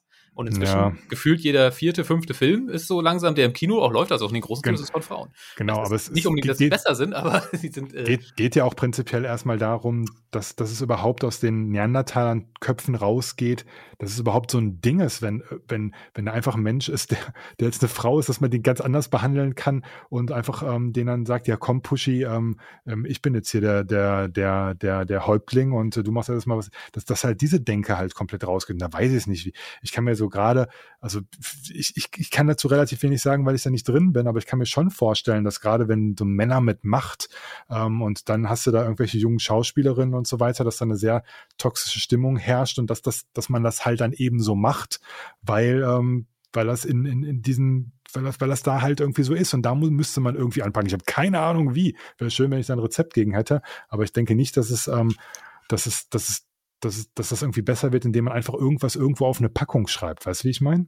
Ja, ich glaube aber trotzdem auch, also klar, so ein öffentlicher Shitstorm am Ende bewirkt er wahrscheinlich sehr wenig, aber ich glaube, er hilft halt trotzdem Betroffenen, mehr Selbstbewusstsein zu bekommen, im Sinne von, dass da draußen Leute sind, die das hier gerade auch kacke finden, was ich durchmachen muss und ich mich im Zweifel, vielleicht nicht unbedingt effektiv, aber auch mal auf die berufen kann oder im schlimmsten Fall irgendwie die Twitter-Karte ziehen kann, so ungefähr, ja. Ich glaube, das ist halt so ein bisschen diese Gratwanderung, also erstmal, was Mauro da erzählt hat und auch was du jetzt meintest, Melf, dass man halt wirklich auch sagt, okay, man hat jetzt halt diese Aufmerksamkeit für das Thema, das ist auch, hast du ja auch gesagt, Mauro, dass das wichtig ist, definitiv, aber es ist halt, ich sag jetzt mal so, das Wesen des Shitstorms, dass es sich dann natürlich irgendwo anders wieder hinbegibt. Aber meinst du denn, dass es jetzt, weil du meintest, es tut dir leid für die Leute, die sich da jetzt schon jahrelang für einsetzen, dass denen das jetzt negativ entgegensteht? Weil das sehe ich ehrlich gesagt, oder ich weiß jetzt nicht, wo ist das negativ für die? Weil die haben jetzt die Aufmerksamkeit, weil das Problem nicht mehr bekämpft wird, weißt du? Es werden dann irgendwelche Leute angegangen,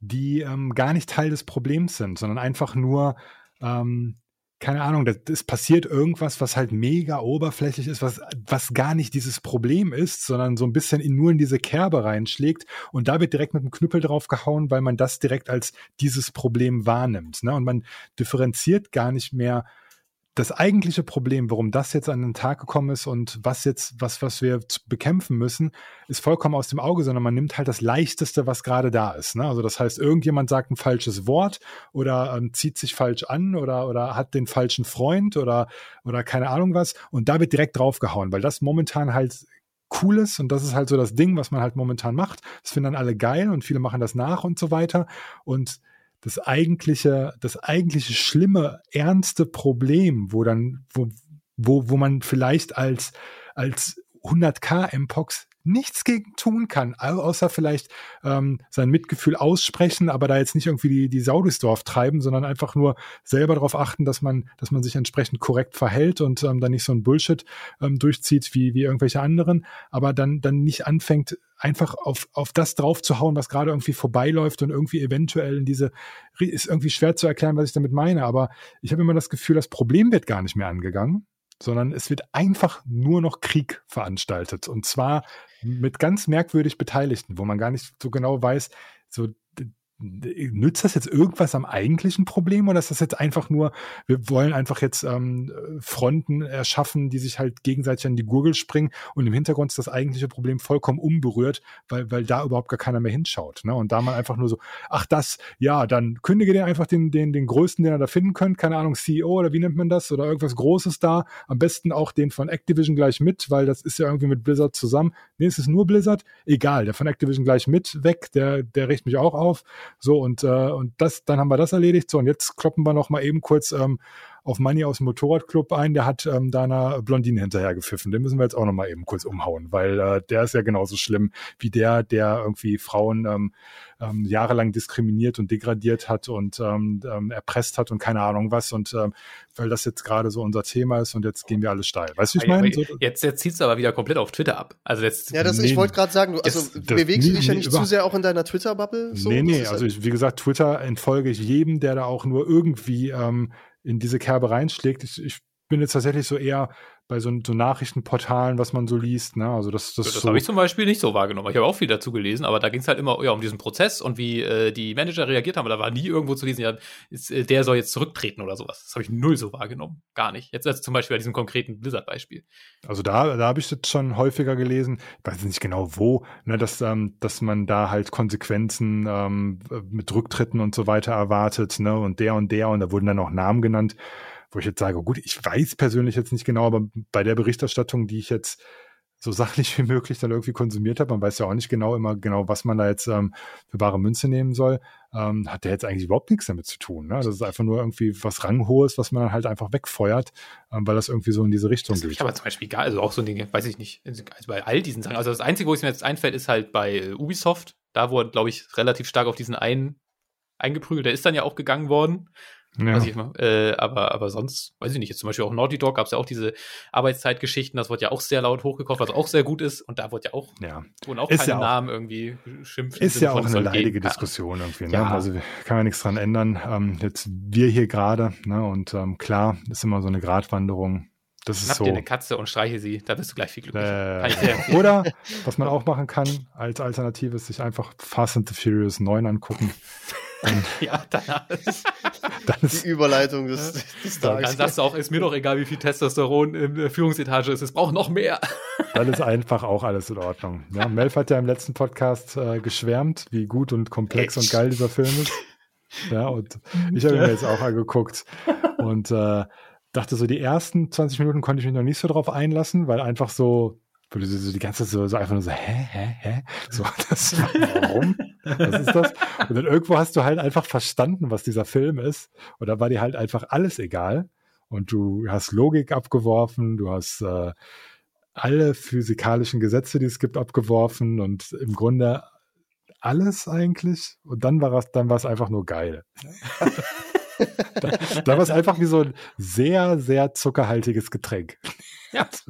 Mit unglaublich viel Zucker. Aber so eher so die geile Sorte. Ja, also wo du trinkst und so sagst so, boah, geil. Ein bisschen sauer, ja, so ein bisschen Gehirnfrost, aber irgendwie auch geil. Ja. Ne? Sollte man nicht jeden Tag trinken, aber. Da hat Melf ja mega untertrieben, finde ich. Ja, weil ich mich auch ein bisschen geschämt habe. Aber jetzt wirklich sind wir schon mal mega untertrieben. So, also am krassesten, um mal deine Szenen, die du erzählt hast, aufzugreifen, ne? Es fährt ein Auto über eine Hängebrücke, ja, wo maximal 2 Schulkinder nebeneinander laufen können. Habe ich genauso gesagt. Genau. Die fährt, du wirst es dir vorstellen, guck diesen Film erstmal auf jeden Fall. Auf jeden Fall fährt dieses Auto über diese Hängebrücke. Die Hängebrücke fängt schon an einzustürzen, als dieses Auto 20 Meter auf dieser Hängebrücke ist, ja. Und das Geile ist dann der Kamerawechsel. Das heißt, du kriegst die Totale von der Seite, wie dieses Auto da drüber fährt, ja. Und schon während alles einstürzt und dieses Auto einfach komplett da überfordert ist auf dieser Brücke, wechselt die Kamera ans Ende der Brücke und zwar frontal auf die Brücke, die nicht mehr da ist, sondern eingestürzt ist. Und du zählst einfach 21, du siehst einfach gar nichts. 21, 22, 23, 24, wumm, kommt das Auto einfach aus dem Nichts gesprungen und ist plötzlich wieder da. Und du sagst dir so, yes, ja, richtig, richtig gut. Genau so muss das sein. Hier macht gar nichts Sinn. Geil. Ja, das Geile ist, die haben quasi, ohne großartig zu spoilern, ist bei dem Film eigentlich Latte, aber wir spoilern hier gar nichts.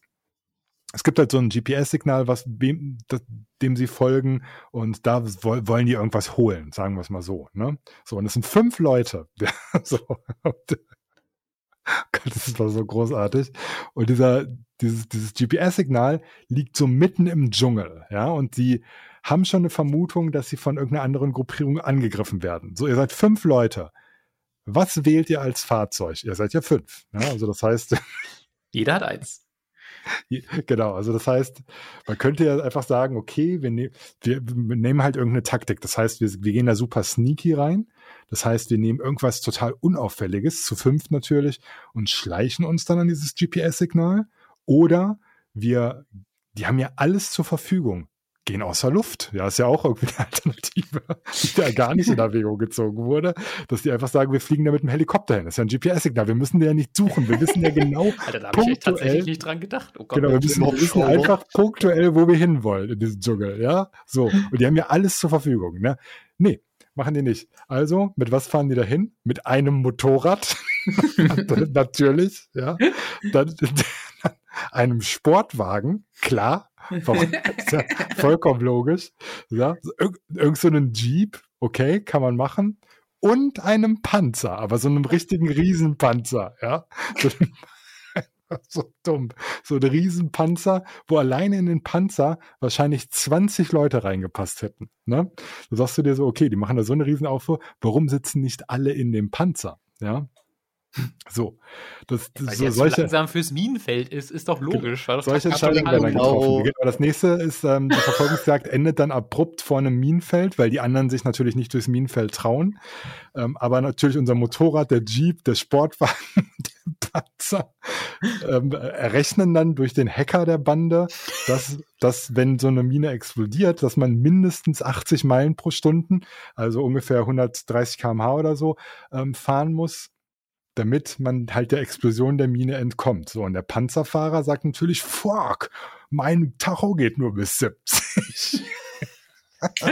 So, und anstatt, dass sie einfach so 100 Meter fahren und dann vielleicht alle in den Jeep umsteigen, weil es sind ja insgesamt nur 5 Leute, oder zumindest mal der Motorradfahrer, der ja am ungeschütztesten ist, sich sagt, okay, ich steige jetzt mal zu dem in den Panzer oder allgemein wenigstens in einer Kolonne fahren, dass nur einer über die Minen brettert. Oder so, ja.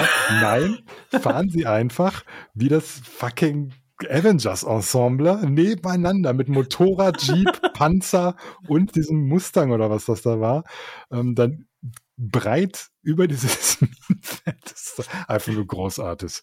Ja, dieser Film ist einfach nur geil. Also das hat richtig Spaß gemacht.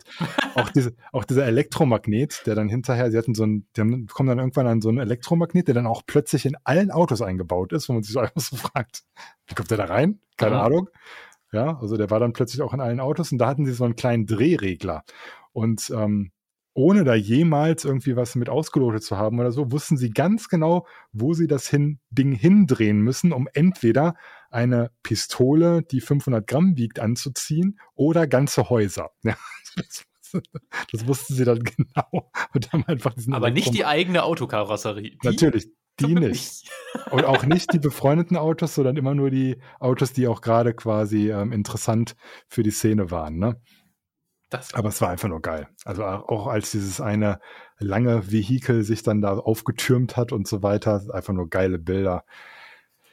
Und Dominic Toretto mit Vin Diesel, einfach nur der Dreier-Gesichtsausdruck-Kombo. Spielt so schlecht, oder? Es ist so geil. Er spielt so unglaublich schlecht. Er hat immer nur dieses suffisante Grinsen. Ja, das ist so dieses Grinsen sieht auch schon so nicht echt aus. So geil. Das ist so ein Gesichtsausdruck. Oder der andere Gesichtsausdruck, weil du dieses ernste, verzweifelte, so nach dem Motto, geht alle durch die Tür, ich mach das hier schon. So. Die Szene ist auch großartig. Genau. Das ist so ein Gesichtsausdruck. Ich erkaufe dir Zeit, Baby. Und Baby erwartet dann die komplette Action-Szene danach hinter der Tür und guckt dramatisch hinterher, anstatt wegzulaufen. Der ist das Einzige, was er ist bereit zu sterben, damit sie weglaufen kann und sie läuft einfach nicht weg, damit es noch dramatischer ist, wie er in Anführungszeichen stirbt. Großartig. Ja, großartiger Film. Also ich kann es kaum erwarten. Also wenn die dabei bleiben, so bei dem, das ist auch echt. Aber hast du denn die davor auch alle geguckt, oder? Ich habe die alle mal irgendwann geguckt, aber auch alle irgendwie mal, glaube ich, auch wieder vergessen, bis auf den ersten. Ich wollte gerade sagen, also jetzt auch, kann ich alle komplett rezitieren. Ja, ich finde, also mein Liebling ist ja immer noch, ich glaube, der 5. oder ist das der 4. in Brasilien? Tokyo Drift? Nee, Tokyo Drift ist der 3. Nee, ist das nicht der 4. Ich dachte, das ist der 4. Dann ist es der 5. Der 5. ist mein Lieblingsteil. Da sind sie nämlich in Brasilien und da gibt es so eine Szene, wo sie einen Safe klauen. Und von wem man bricht ja nicht in eine Bank ein oder so, sondern die packen einfach so richtig altmodisch so eine Kette an den Safe und ziehen die mit ihrem Sportwagen aus. Hab ich auch gesehen. Und diese Szene, die ist einfach godlike. Also da kam auch danach leider nie wieder was ran. Aber weil die kann ich sogar noch dran erinnern. Also dann fahren die halt durch die Nacht mit diesem Safe irgendwie hin. Ja, durch die komplette Stadt. Ich glaube, 30 Minuten lang brettern sie einfach mit diesem Safe durch die Stadt, der alles zertrümmert, was er auch irgendwie ansatzweise berührt. Das habe ich auch gesehen.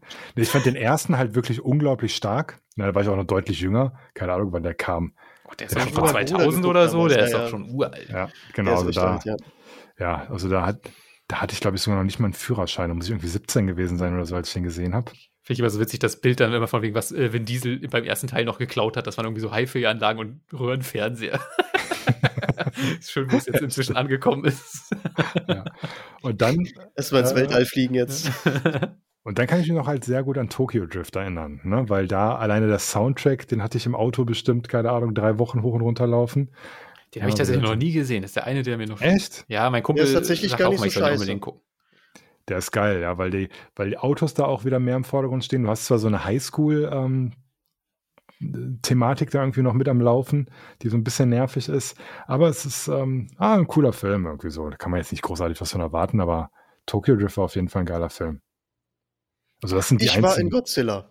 Einzigen, die ich ganz gut fand. Wenn ich euch beiden immer so 2 Wochen voraus bin, das gefällt mir. Ja, das ist wir haben halt auch nicht die Zeit irgendwie so, ja, wir machen jetzt hier Triple, Double, 40 Octa-Feature. Ich will nur die Kulturbranche unterstützen. Ja. So ich gehe jetzt tatsächlich auch diese Woche in A Quiet Place 2, den habe ich mir jetzt fest vorgenommen für die Woche. Dann will ich in den neuen Film mit Benedict Cumberbatch gehen hier, diesen Spionfilm, da ist jetzt so ein Polit-Thriller, glaube ich, das ist vielleicht Fast 9. Ja, ist auf der Liste. Ich glaube, aber wenn er Godzilla schon geguckt hat, dann ist, glaube ich, auch sein Trash-Wille erstmal wahrscheinlich aus. Aber der war ja gar nicht, ich mal ganz ehrlich, der Film war ja nicht schlecht. Guck mal, der ging 2,5 Stunden und ich hatte da irgendwie keine Längen oder so und hatte echt Spaß, habe ganz oft gelacht und Du redest jetzt von Fast 9. Ja, genau. Und okay. Das ist ganz geil. Von daher kann man den auch weiterempfehlen, auch unironisch. Ja, ich kann mir halt, wie gesagt, es ist halt so dieses Ding, das hatten wir, glaube ich, mit Melv auch schon ein paar Mal besprochen, dieses so Budget-Trash-Filme. So auch, wie hieß der? Mac mit hier, Jason Statham mit hier, wo dieser Megadolon, war es richtig? Ja, ne? Ja. Davor kommt, den fand ich halt auch super unterhaltsam. So, er ist halt so von vorne bis hinten komplett dumm, dieser Film. Aber Edeltrash halt. Aber halt, genau, hat halt Spaß gemacht zu gucken, genau. Und wenn das bei Fast 9 auch so ist, why not? So, ne? Das ist, aber es ist ja mit Godzilla vs. Kong eigentlich ganz genauso. Ich will halt einfach, mich interessiert natürlich nicht irgendwie, ich will jetzt natürlich echt wissen, wie deep die Story jetzt hier reingeht. Ich finde es halt immer ganz nice, wenn die mit irgendwelchen Atomtests dann da irgendwie ankommen und warum das und das dann so und so funktioniert hat. Ich finde es halt immer ganz lustig, was sie sich da einfallen lassen. Deswegen gucke ich auch die Szene immer ganz gerne. Aber ich habe zum Beispiel bei Godzilla vs. Kong, muss ich dich jetzt nochmal fragen, Melf, was hast du von diesem Nerd gehalten, der da mitgelaufen ist? Was war seine Mission? So, Nerd, auch diese, war das der am Ende den Kaffee über die Tastatur kippt? Ja, und dann hier irgendwie sagt, ich dachte, du wärst Hacker und dann, ich hatte mal einen Kurs in HTML. So, wo ich dann dachte, what the fuck, Junge? Das waren so Szenen, ich habe da so übel angefangen zu lachen, weil die echt so dumm waren, aber halt lustig dumm. Und ja, Mechagodzilla, darf ich das jetzt so spoilern? Ich glaube, das ist ja in den Trailern, glaube ich, auch schon gezeigt worden, ne? Echt? Das ist in den Trailern gezeigt worden? Das ist ja richtig dreist. 2, 3 Szenen sind, glaube ich, gezeigt worden. Aber will jetzt halt nicht alle, aber es ist halt so, ja, ich stimme dir auf jeden Fall zu, es ist der Beste, aber ich würde nicht sagen, dass ich Kong am geilsten fand, weil ich habe jetzt tatsächlich die anderen Filme mir vorher auch noch mal reingezogen und fand tatsächlich King of Monsters rein von den Bildern und auch vom Sound echt mega. Ja, das Problem ist, was ich damit habe. Halt Kong jetzt nicht, also hier Kong vs. Godzilla nicht gehabt, so in der Form. Also ich gebe dir recht, die besten Monsterkämpfe sind wahrscheinlich in King of Monsters, weil es einfach so viele Monster sind. Ja. Das Problem, was ich mit den letzten beiden Filmen habe, ist, weil, also anders als bei Fast and Furious, habe ich Aktien in diesem Genre. Ich finde das geil mit diesen Monstern und ich nehme das auch ernst. So, ich finde zum Beispiel immer noch Pacific Rim ist ein hammergeiler Film, weil diese Welt sich ernst nimmt und ich das voll den abkaufe und auch richtig drin bin. Und ich finde das auch sauspannend. Ich weiß, es ist dumm und Trash und so weiter, aber ich finde es einfach sauspannend, weil ich das ernst nehme und mich die Lore interessiert. Ja, bei Fast 9 ist mir alles völlig scheißegal. Hören aus, Spot an, geil. Aber da ist es halt nicht so. Da denke ich so, das ist was, wo man was Geiles draus machen kann. Bei Fast and Furious wüsste ich das nicht. Und das ist halt so schade, weil das haben die Kong und der erste Godzilla machen das halt noch. Die nehmen halt diese Welt komplett ernst so. Und das ist, bei der Monster-Action war es bei den King of Monsters auch noch so, aber da waren halt die Menschen alle nur noch super dumm und es hat alles keinen Sinn mehr gemacht und dumm, wie du schon sagst, so Charaktere, auf einmal kamen haufenweise Comic-Reliefs rein, was es halt vorher auch nicht gab, dass die ganze Zeit die Leute Witze machen mussten und bla. Und ich denke so, nee, warum? Ihr solltet alle richtig Angst haben, weil hier fucking die Erde untergeht. Warum kann man das in einem Film nicht mal ernst nehmen? Warum muss das alles immer ironisch gebrochen werden? Und das war diese Ebene haben sie jetzt bei dem hier Godzilla vs. King Kong, auch noch auf die Monsterebene gepackt, wo dann auf einmal irgendein Affe mit einer Axt kämpft und du einfach da sitzt und denkst, was soll dieser Bullshit? Nein, das tut man halt nicht. So, was hat mich richtig genervt, weißt du? Und das ist wie wenn man Star Wars, die neuen guckt, wo, weißt du, den 8. zum Beispiel mochte ich eigentlich ganz gerne, da hatte ich Spaß, weil bei dem 8., also Star Wars 8 habe ich so geguckt, als ob es ein Fast and the Furious Film war, weil ich einfach, ich habe nichts mehr ernst genommen und hatte dadurch meinen Spaß, weil es so dumm war.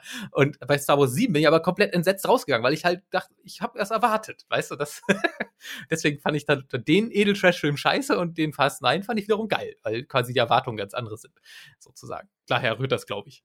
Und du warst, glaube ich, bei dem Film dann viel mehr in diesem Fast-Modus und dadurch hat er dann für dich auch, glaube ich, sehr gut funktioniert oder auf jeden Fall besser als für mich. Also ich hatte Spaß beim Gucken, so auf jeden Fall. Ja. So, also ich fand jetzt halt auch, das mit der Axt war auch meiner Meinung nach, da hast du schon recht, das war so ein bisschen over the top, wo ich sage, das muss jetzt wirklich nicht sein.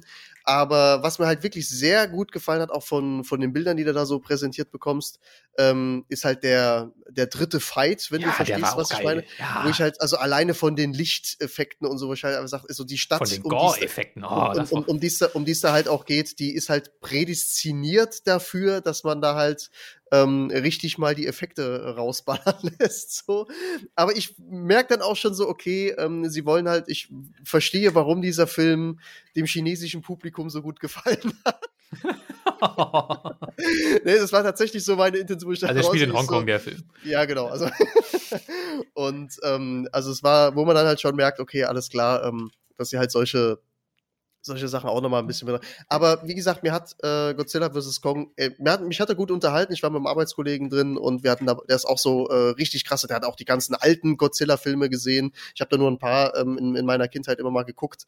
Und der geht da halt voll drauf ab so und wir hatten Spaß, hatten uns gut unterhalten gefühlt und wie gesagt, ich denke bei Fast 9, ich darf da glaube ich nicht alleine reingehen, weil dann ich muss da jemanden mit mir haben, der dann irgendwie anfängt zu lachen und ich dann irgendwie merke, okay, ich muss jetzt auch lachen. So, dass ich möglichst schnell in diesen Edeltrash-Modus da reinkomme. Ja, die haben sogar so eine Ebene mit eingebaut, wo es so unrealistisch und dumm war, dass die Charaktere selber schon so ein bisschen daran gezweifelt haben.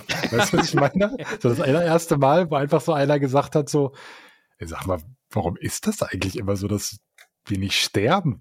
Also das heißt so einfach so diese Unterhaltung geht dann auf einmal los, ne? Und du denkst dir so, ja, warum ist das eigentlich so? Weil das voll dumm ist. Ja, und so, die wissen das halt auch alle selber, ne? Und dann spätestens, wenn es dann irgendwie ins Weltall geht, dann weiß man halt auch schon so, okay, alles klar, ist in Ordnung, macht weiter.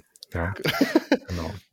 Aber ich fand auf jeden Fall den Aspekt, den Melf gerade meinte, würde jetzt so ausschweifend werden, aber wenn sich Filme in sich selbst halt, also das ist auch so eine Gratwanderung, finde ich, halt, inwieweit nimmst du dich als Film halt auch selber ernst, so, ne? Das ist, ja, aber so ein Pacific Rim hat halt eine entsprechende Lore und es wäre, glaube ich, relativ off, wenn die dann anfangen würden, ja, so inkonsequente Dinge zu tun, die dann einfach nicht mehr zu den Gegebenheiten dort passen. Ja, also das macht ja schon in sich Sinn, irgendwo auf eine fiktive Art und Weise. Ne? Also so ein aber bei Fast Furious war es jetzt halt so, dass sie sich ja am Anfang, ich habe den ersten, das ist wirklich Dekaden her, wo ich den gesehen habe das letzte Mal. Ich kenne ihn komplett auswendig. Ernsthaft jetzt? Ja, wirklich. Als alter Schweizer Tuner. Ja. Das Pflichtprogramm. Ey, genau. Ich hatte auf meinem ersten Auto Ford Escort Cabriolet, ich war sogar in Hamburg, Rheinsbeck war das, glaube ich, war ich sogar in so einer Quarter-Mile-Szene. Oh Gott, was? Ja, das alles aufgrund von Fast and the Furious quasi. Ich habe selber mit meinem Peugeot 206 mit Remus-Auspuffanlage, K&N-Filter und allem drum und dran, 1,4 Liter Maschine, 75 PS, ja, habe ich Quarter-Mile-Rennen gegen VW Polo und so weiter gefahren und verloren. Wir haben uns auch damals, gibt sogar noch Fotos von, die muss ich mal posten, die habe ich noch irgendwo, weiß ich, dass ich die irgendwo gespeichert habe, haben wir uns bei Sixt einen Mercedes CLS, das war damals der absolute Shit, das war wirklich das Hypercar, mehr oder weniger, und wir hatten einen Kollegen in der Berufsschule, der hat hatte irgendwie der Vater oder so, hat irgendwie bei Sixt hatte irgendwelche Kontakte und darüber haben wir uns so ein Mercedes CLS geliehen und waren dann auf so einem Treffen, wo die ganzen Leute mit ihren Polos mit NOS-Einspritzung und so weiter waren und wir waren dann mit irgendeiner Karre mit 400 PS für über 100.000 Euro. Out of Competition hier ist. Ja, das war scheiß Bezahl-DLCs, ey. Wirklich geil. Da sind wir auch damals dann wirklich in einer Kolonne, dann mit Sicherheit, das war geil, muss ich ganz ehrlich sagen. Also obwohl da halt auch entsprechende Charaktere waren, die halt so klischeemäßig waren, haben die alle super zusammengehalten. Es gab nie Stress auf diesen Treffen. Wir sind dann irgendwie mit, keine Ahnung, mit Sicherheit 70, 80 Autos, auch ein Auto schöner als das andere und gepflegter als das andere, da in der Kolonne dann durch Hamburg und Umgebung gefahren und waren dann auch immer auf so ganz klischeehaft, auf so stillgelegten Flughäfen und so weiter. Und man hat sich dann da so getroffen und hat dann so reingebildet und so. Und ja, so wie in so einem schlechten Film. Aber es war wirklich eine geile Zeit. Du sagst, du bist kein Mensch für Lab-Spiele. Ja, aber wir haben uns alle sehr, sehr ernst genommen, ja, und hatten alle da die krasseste Musik am Laufen und so weiter und es war sehr, sehr nice. Wie gesagt, ich habe auf jeden Fall noch Fotos. Vielleicht, wenn ich die finde, dann poste ich die auf dem Discord. Es gibt so eine CD, da steht drauf Autos und da ist auch auf jeden Fall ein Bilder von dem CLS. Mit dem CLS waren wir dann hinterher noch in Paris und so weiter. Also das war kann ich mir vorstellen, wie du so richtig zu lange Haare richtig hochgegelt hast und da aus deinem Mercedes gibt's doch, habe ich doch auf Instagram sogar ein Foto gepostet, wo ich auf meinem Escort auf der Motorhaube liege. Das war genau die Zeit. Ja, guck mal, wie auf Instagram auch ein bisschen weiter runter, da siehst du einmal den schwarzen 206, das ist auch wirklich schick aus, war wirklich ein schönes Auto und den roten Escort Cabriolet, das waren beides meine Autos, habe ich beide auf Instagram gepostet und auf einem liege ich auf der Motorhaube drauf. Das war genau die Zeit. Ich glaube, kurz danach war ich dann auf so einem Treffen. Das war gerade die Titanic-Zeit, ne? Zeichne mich wie eins deiner Mädchen aus Paris. Ja, sowas in der Art. Das war auch, finde ich mich selber auch sehr hübsch, muss ich ehrlich sagen, wenn ich mich so sehe. Da war ich schon ein lecker Mädchen, weißt du, so. Hatte ich noch meine Winterräder drauf, weil man hatte dann nur im Sommer dann Alufelgen, weil im Winter hatte ich kein Geld. Und dann hatte ich dann so, sieht man auch auf dem Bild hier auf Instagram, gucke ich mir gerade an, lackierte Stoßstangen hatte ich und ich hatte Böse Blick aufgeklebt, aber lackiert. Ja, die gar kein Geld hatten, die haben die nicht mal lackiert, sondern einfach nur so, haben die nur so auf die Scheinwerfer geklebt und ich hatte hier vorne das Ford-Logo gecleant und so weiter, war tiefer gelegt und ich hatte Sportlenkrad von D&W, so ein kleines, war schon so ein kleiner Toretto, muss ich sagen. Aber geil. Jedenfalls, was ich sagen wollte, ich finde es eigentlich immer eine spannende Gratwanderung zwischen Filmen, die sich selber ernst, und es ist halt bei Fast Furious, um jetzt mal aufs Thema zurückzukommen, hat sich das ja gewandelt, das hat ja gar kein eigenes Lore. Das ist Familie? Hallo? Ja, wollte ich sagen. Das geht gar nicht um Thema. Familie.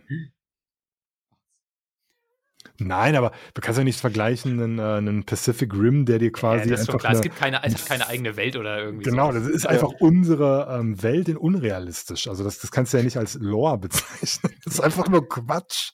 Ja, das war's. Ja, aber der erste ja nicht. Also weißt du, der erste war eigentlich eine sehr bodenständige Geschichte.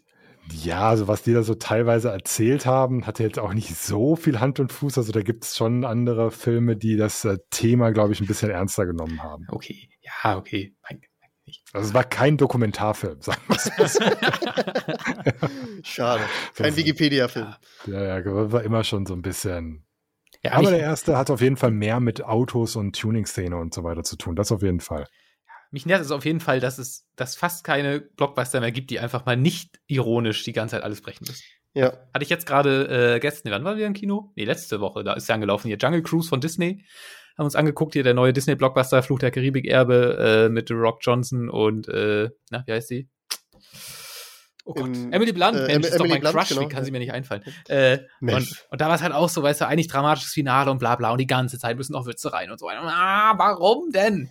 So, weiß ich nicht. Weil zum Beispiel, wenn man Indiana Jones nimmt, ja, Indiana Jones, der letzte Kreuzzug, das ist ja auch ein witziger Film, aber sobald sein Vater da angeschossen wird und stirbt, wenn er nicht rechtzeitig den Heiligen Gral findet, ab da wird nicht ein einziger Witz mehr gemacht. Warum macht man das heute nicht mehr so? Ich verstehe das nicht, das nervt mich. Warum können die Filme nicht einfach mal sagen, wir sind jetzt 20 Minuten lang ernst. Wir nehmen das jetzt mal ernst, was hier passiert. Auch wenn es alles absurd ist oder nicht realistisch oder sonst was. Ja, wenn ich so ein Nobody oder sowas, der war ja schon... Nobody, das Finale. Also Nobody ist jetzt auch nicht die Kategorie, die ich meine. Ja, also Nobody ist einfach ein kurzer Actionfilm. So, aber weißt du, Fast and Furious ist auch nicht der Film, wo ich das meine. Aber jetzt so ein Star Wars zum Beispiel, jawohl, vielleicht hat er das sogar versucht, aber da war halt der vorher war schon alles. Schon immer so, das war selbst in den 70er-Jahre-Teilen so, dass der ja klar, aber doch nicht im Finale. Wenn hier, weiß ich nicht, Star Wars 6, wenn da Luke Skywalker gegen Darth Vader kämpft, da hat der Vater aber nicht nochmal gesagt, oh, so, das ist aber ganz schön schäbig, was wir hier für, also auch alte Filme haben, keine Ahnung, immer, wenn die so ein spezielles Ding hatten, dann war immer so ein bisschen Witz und Familienfreundlichkeit irgendwie mit dabei. Ja, aber doch nicht in dem Moment, wo es drauf ankam. Das stimmt, da gebe ich mir jetzt durchaus recht. Das ist doch auch nicht, Frodo, Mensch. Das ist aber durstig. Bring ins Feuer geworfen. Ja, super Sache hier. Ich hab doch überall was Flüssiges. Ist halt Lava. Weiter geht's. So, weißt du, die wussten halt, wann sie die Klappe halten sollten. Das ist irgendwie heute im Augenblick so ein bisschen verloren gegangen, finde ich. Das stimme ich dir zu, Milf. Das nehme ich auch so wahr. Dune wird das alles richten. Ich bin mir sicher. Noch 2 Monate, glaube ich, ne? Irgendwann im September kommt Dune jetzt, glaube ich, ne? Gott, da freue ich mich so sehr drauf. Ich habe mich ja, ich rede jetzt einfach weiter, ja. In unsere Signal-Gruppe richtig blamiert. Was heißt richtig blamiert? Aber ich dachte so, oh, hier Leute, guckt mal, How to Sell Drugs Online Fast, Staffel 3. Mega lustig, fand sie wirklich richtig gut. Und dann, das ist doch schon seit einem halben Jahr klar und ich das irgendwie wirklich verdrängt habe, den einen oder anderen Gastauftritt in dieser Serie. Ich möchte jetzt nicht sagen, um wen es geht. Vielleicht wissen es nämlich andere Leute, ähnlich wie ich, nämlich auch nicht. So, von daher kann ich aber trotzdem die Staffel... Bitte nicht spoilern, ich habe sie noch nicht gesehen. Also die 3. Staffel. Okay. Also nicht so viel. Nee, will ich auch nicht machen. So, aber ich fand sie unfassbar unterhaltsam. Es liegt jetzt, glaube ich, auch so ein bisschen mit daran, dass es geht ja viel um, so die schließen ja ihr Abi ab und so weiter und so fort. Und ich habe so ein paar Erinnerungsfetzen sind dann bei mir auch noch mal aufgeploppt aus meiner Abi-Zeit. Als du immer nach Rotterdam musstest. Genau so, zum Beispiel das, genau. Aber jetzt mal ohne Scheiß, es gab so viele Stellen, wo ich gesagt habe, okay, das ist wirklich 1:1 so von der Situation, besonders so die Abi-Party dann am Ende. Ist bei mir halt auch so passiert, oder ähnlicherweise. Krasse Party. Nee, so ein paar Lines. Ja, okay. Ich will ja nichts spoilern. Nee, Digga. Es ist jetzt auch schwierig, mich da wieder rauszureden, weil dann spoilere ich jetzt, aber Mauro wird jetzt seinen Spaß haben, glaube ich. Aber es gab halt so. Also meine Abi-Party war auch genau so ungefähr. Auch das Ende und so. Es war alles genau so. War genau so, ja, genau. Aber nee, es sind halt so viele Gags einfach drin, wo ich gesagt habe, ja, mein Abitur war genauso. So in ein paar Bezügen. Jetzt nicht mit den krassen Drogen und so weiter, aber es war sehr, sehr lustig, diese Serie zu gucken, muss ich wirklich sagen. Ich kann leider nicht die Jokes droppen, die ich machen will, weil das alles Spoiler wäre. Das ist ja, eben, das ist halt fies. Genau das, ja. Ich mute mich auch gerne, ist gar kein Problem. Nein, ich will jetzt wirklich nicht spoilern. Die anderen 5, die uns zuhören, die haben das natürlich auch noch nicht gesehen. Also ich hab jede Folge mindestens 2-mal wirklich laut gelacht. Also ich fand sie absolut großartig und mir gefällt auch der Stil, wie die Serie gemacht ist. Ich fand sie noch mal ein bisschen schnippiger irgendwie, wenn das so jetzt der richtige Begriff dafür ist. Keine Ahnung, Mauro dreht mir, glaube ich, gleich das Kreuz um. Aber nein, das Einzige, was mir aufgefallen ist, dass es halt der Flow war halt ganz gut so. Dass es halt keine typische deutsche Serie ist, ne? Also es hätte auch einfach man sagt ja immer, so deutsche Serien erkennt man sofort, weil das alles immer so gewollt gespielt und nach Drehbuch handelnd aussieht, ne? Also dieses typische deutsche Seriengehabe, was du relativ oft drin hast, ne? Und wenn es nicht, dann hast du dann 5, 6 Charaktere, die vielleicht ganz gut spielen, aber du hast immer wieder diese Leute dabei, die dich dann irgendwie rausholen, ne? Wo es dann zu formell ist, die dann Sätze sagen, die normalerweise niemand sagen wird und wo du immer sofort wieder dabei bist, ist eine deutsche Serie, hat alle Checkpunkte irgendwie gehabt, die ich da in meinem Kopf habe als Vorurteil, und ich finde, How to Sell Drugs Online Fast hat das nicht. Also tatsächlich der kleinste Nebencharakter spielt halt so authentisch und gut, und was diese Serie auch gut hinbekommt, ist, dass diese Jugendsprache, die ja nun mal existiert, tatsächlich so gehandhabt wird, wie Jugendliche nun mal sprechen. Ja, also nicht mega übertrieben, aber auch nicht irgendwie so over the top oder halt zu formell und so, sondern einfach so, wie du es halt 100% abnimmst und wie du es auch einem Jugendlichen abnimmst, wenn du jetzt nicht immer unter Jugendlichen bist und das mitbekommst, wie da eigentlich so geredet wird. Ne, also der Ranger war am geilsten. Ja, aber einfach irgendwie alles hat irgendwie so irgendwie gepasst. Also das war so auch definitiv. Das ist die Geschichte drumherum ist halt irgendwie witzig, ne? Ist halt alles lustig und sehr Comedy-mäßig auf einem hohen Level, finde ich, aber auch alles sympathisch, sehr gut gespielt, gute Schauspieler, gute Idee, gutes Drehbuch, gute Location, gute Schnelligkeit. Also das ist einfach ein sehr gutes Beispiel, wie eine gute Serie zu funktionieren hat. Auf jeden Fall, sehe ich auch so. Also, wenn ihr es noch gar nicht gesehen habt, guckt es euch auf jeden Fall an. Ich fand es auch sehr angenehm, dass da so eine Folge einfach so eine halbe Stunde geht. Kannst du recht schnell weggucken einfach auch und hast da einfach auf jeden Fall Spaß dabei. Ja, es hat richtig Spaß gemacht. Auch gute Comedy auf mehreren Ebenen. Ne? Also so das, wie sagt man, dritte Fenster oder wie heißt das? Ja, dass da quasi diese Wand durchbrochen wird. Vierte Wand. Vierte Wand, ja, dritte Fenster. Ja, das dritte Fenster, mit dem die Wand durchbrochen wird. Ja, genau. Das auch nicht so super offensichtlich, sondern teilweise sogar nur mit einem Blick ganz subtil irgendwie mit dabei war und ganz gut dosiert, wirklich ganz gut dosiert. Es gibt Serien, die übertreiben das dann halt komplett, ne? Und das ist so eine Serie, die hat Preise verdient, finde ich. Also da kann man ganz klar sagen, hier deutsche Serie, guck das bitte ab, mach das genau so, dann könnt ihr auch alle gute Serien machen. Ne? Das ist ja nicht nur in Deutschland das Problem. Ich habe jetzt mittlerweile auch mehrere Serien so aus anderen Ländern geguckt, wie zum Beispiel so ein Generation 56K. Ich habe jetzt aber auch mal eine spanische Serie geguckt. Ich weiß nicht, ob ihr Wer hat Sarah ermordet kennt? Nee. Boah, die ist richtig schlecht. Das ist so eine richtige, das ist auch wieder, ist schwer zu beschreiben, warum die jetzt schlecht ist, aber das ist einfach wieder so overacted Shit irgendwie, so ein Schauspieler schlechter als der andere und die Story, die hakt an jeder Ecke und das Pacing ist schlecht und es gibt keine Jokes, die Charaktere sind komisch geschrieben, also wo man einfach so sagt, warum zum Teufel ist diese Serie irgendwie auf den Top-Recommended Netflix-Serien Top 10 in Deutschland oder so. Keine Ahnung, ich kann es dir wirklich null sagen, warum die da ist. Also deswegen haben wir die ausgewählt, haben, glaube ich, die ersten 7 Folgen oder 6 Folgen oder so geguckt und haben uns einfach nur so gedacht, boah, ist das schlecht. Das ist einfach messbar schlecht. Das ist einfach, wenn du dein Gerät dran hältst und einfach gucken willst, was das Gerät sagt, wird auf dem Gerät einfach schlecht stehen. Ja? Schmutz, ja, genau. Ja, das ist einfach so, weißt du, irgend so eine Susanne, irgend so eine Hausfrau, die guckt sich das wahrscheinlich an und will wirklich wissen, wer Sarah ermordet hat. Die Frau vom Ingo, ja. Ja, genau. Die stellt sich dann tatsächlich die Frage, wer hat Sarah ermordet? Und so, keine Ahnung, so dem Otto-Normal-Zuschauer, der irgendwie ein paar andere Serien kennt, wo es ganz gut funktioniert, denkt sich einfach, es ist scheißegal, wer Sarah ermordet hat. Das könnt ihr jetzt auch noch 3 Staffeln so durchziehen. Es juckt mich einfach nicht. Ja, einfach, weil es dumm ist, was er da tut. Also gerne mal Bezug nehmen an die Hackies im Discord.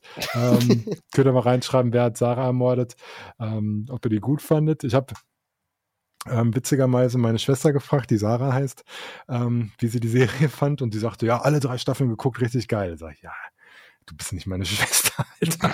Ganz ehrlich. War ich auch ein bisschen enttäuscht. Ja gut, das ist auch die Generation 10 Millionen Follower oder du bist nichts für mich. Also von daher. Ja, nee, wie gesagt, meine Schwester ist überhaupt nicht Social Media affin, deswegen konnte ich mit dieser Zahl nichts anfangen. Na, und die hat weder Twitter noch Instagram noch Facebook noch TikTok, sondern kennt das nur alles aus Erzählungen. Und keine Ahnung, ich glaube, da geht das einfach ein anderer Geschmack dann bei so einer Serie, weil das halt so eine, weißt du, so diese, wer hat Sarah ermordet, die Serie auf Netflix, die hat so jeden Augenblick so vermittelt die dir, ich kann um 16 Uhr auf RTL 2 laufen und niemandem würde es auffallen, dass es nicht auf Netflix läuft, sondern um 16 Uhr auf RTL 2. Ja, genau halt da gehört die hin. Das hat das Problem, dass inzwischen die Leute, die früher Fernsehen geguckt haben, auch Netflix gucken und entsprechend gucken sie da halt wahrscheinlich auch das Gleiche, was sie halt im Fernsehen geguckt haben. So, und dann muss das halt reichen. Oder dieses Gott, war nicht schlecht. Wie heißt der Begriff? Second Screen Serie habe ich letztens in einem Podcast gehört. Das fand ich gut. Wo man quasi sagt, der Fernseher ist nur der Second Screen. Eigentlich guckt man aufs Handy und nebenbei soll halt was laufen. Das ist quasi die Formatbezeichnung für solche Art Ich glaube, das sind ja fast alle Serien bei Mauro, oder? Nee, oder bei Netflix. Mach ich nicht. Nee, also ich gucke dann so eine Serie tatsächlich auch sehr aufmerksam und das habe ich auch wie gesagt, es gibt ja so Serien, die sind so lala, wo man sagt, okay, ist eine gute Serie, so wie Biohackers oder so, habe ich auch gerne geguckt, aber ich würde sie jetzt nicht großartig empfehlen oder sagen, ist eine mega geile Serie, aber so, die hat so ihre Daseinsberechtigung, wo man einfach sagt, ich kann einfach verstehen, warum die auf Platz 2 oder 3 bei den Netflix Recommended ist, einfach weil die ein paar Dinge hat, wo ich weiß, dass es Zuschauer gibt, die das gut finden und das ist alles auch super gerechtfertigt und so weiter. Es gibt aber Serien, die guckst du dann und denkst dir so, nein, das ist einfach nur objektiv schlecht. Wie gesagt, du hältst ein neutrales Messgerät hin, das geeicht ist vom TÜV Rheinland und es steht einfach schlecht drauf. Einfach weil das halt messbar schlecht ist. Und jeder, der was anderes sagt, der hat halt keine Ahnung. Das kann man ganz klar so sagen. Ja, weil es gibt halt solche Serien, die einfach nur schlecht sind. So. Ich möchte mal Props an Melf raushauen, der ja gesagt hat, letzten Podcast hier, guckt euch unbedingt Black Summer an. Habe ich getan, Melf? Ich bin noch nicht ganz durch mit Staffel 2. Ja. Ja. Und Maura hat schon so richtig gute Laune, das habe ich gerade gehört. So, ja, ich auch. Ja. Nein, ich habe ja dann bei Signal, tatsächlich auch natürlich, weil Melf super geachtetes Podcast-Mitglied, habe ich dann direkt von geguckt. Unseren 5000, ja. Nein, und ich habe die Serie aber schon vor 2 Jahren gesehen, von daher war das für mich jetzt nichts Neues. Ich kannte die halt schon. Ich habe die zum Release geguckt.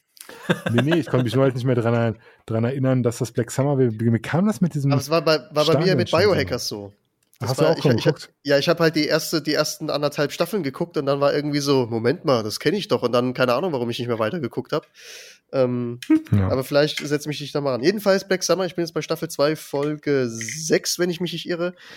Staffel 1 habe ich recht krass durchgebinged, muss ich sagen. Ich glaube, da hatte ich noch in die Signal-Gruppe reingeschrieben, bin übrigens gleich mit Staffel 1 durch.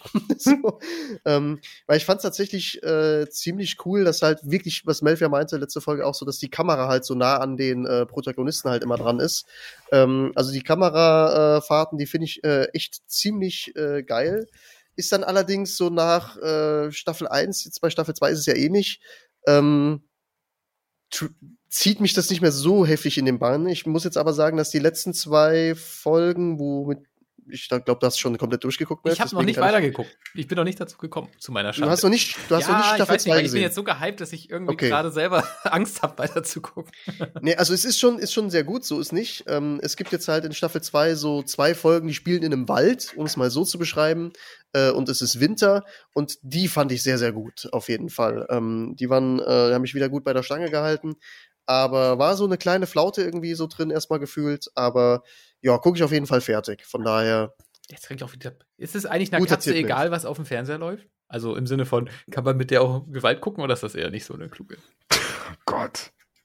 Ja, weiß ich ja nicht. Muss ich das respektieren oder nicht? Kann man mit der Katze auch Gewalt gucken? Gott, ist das dumm. Ich nehme ja schon Rücksicht ohne Ende. Mit dem Typ auch Gewalt gucken. Jetzt seht ihr mal, wie gut ich die behandle, dass ich das bis jetzt in einer halben Woche noch nie getan habe. Mit dem Gewalt Typ. nicht. Also Katzen gucken vor allem sehr gerne Fußball, aber erste Bundesliga, zweite stehen die nicht so drauf.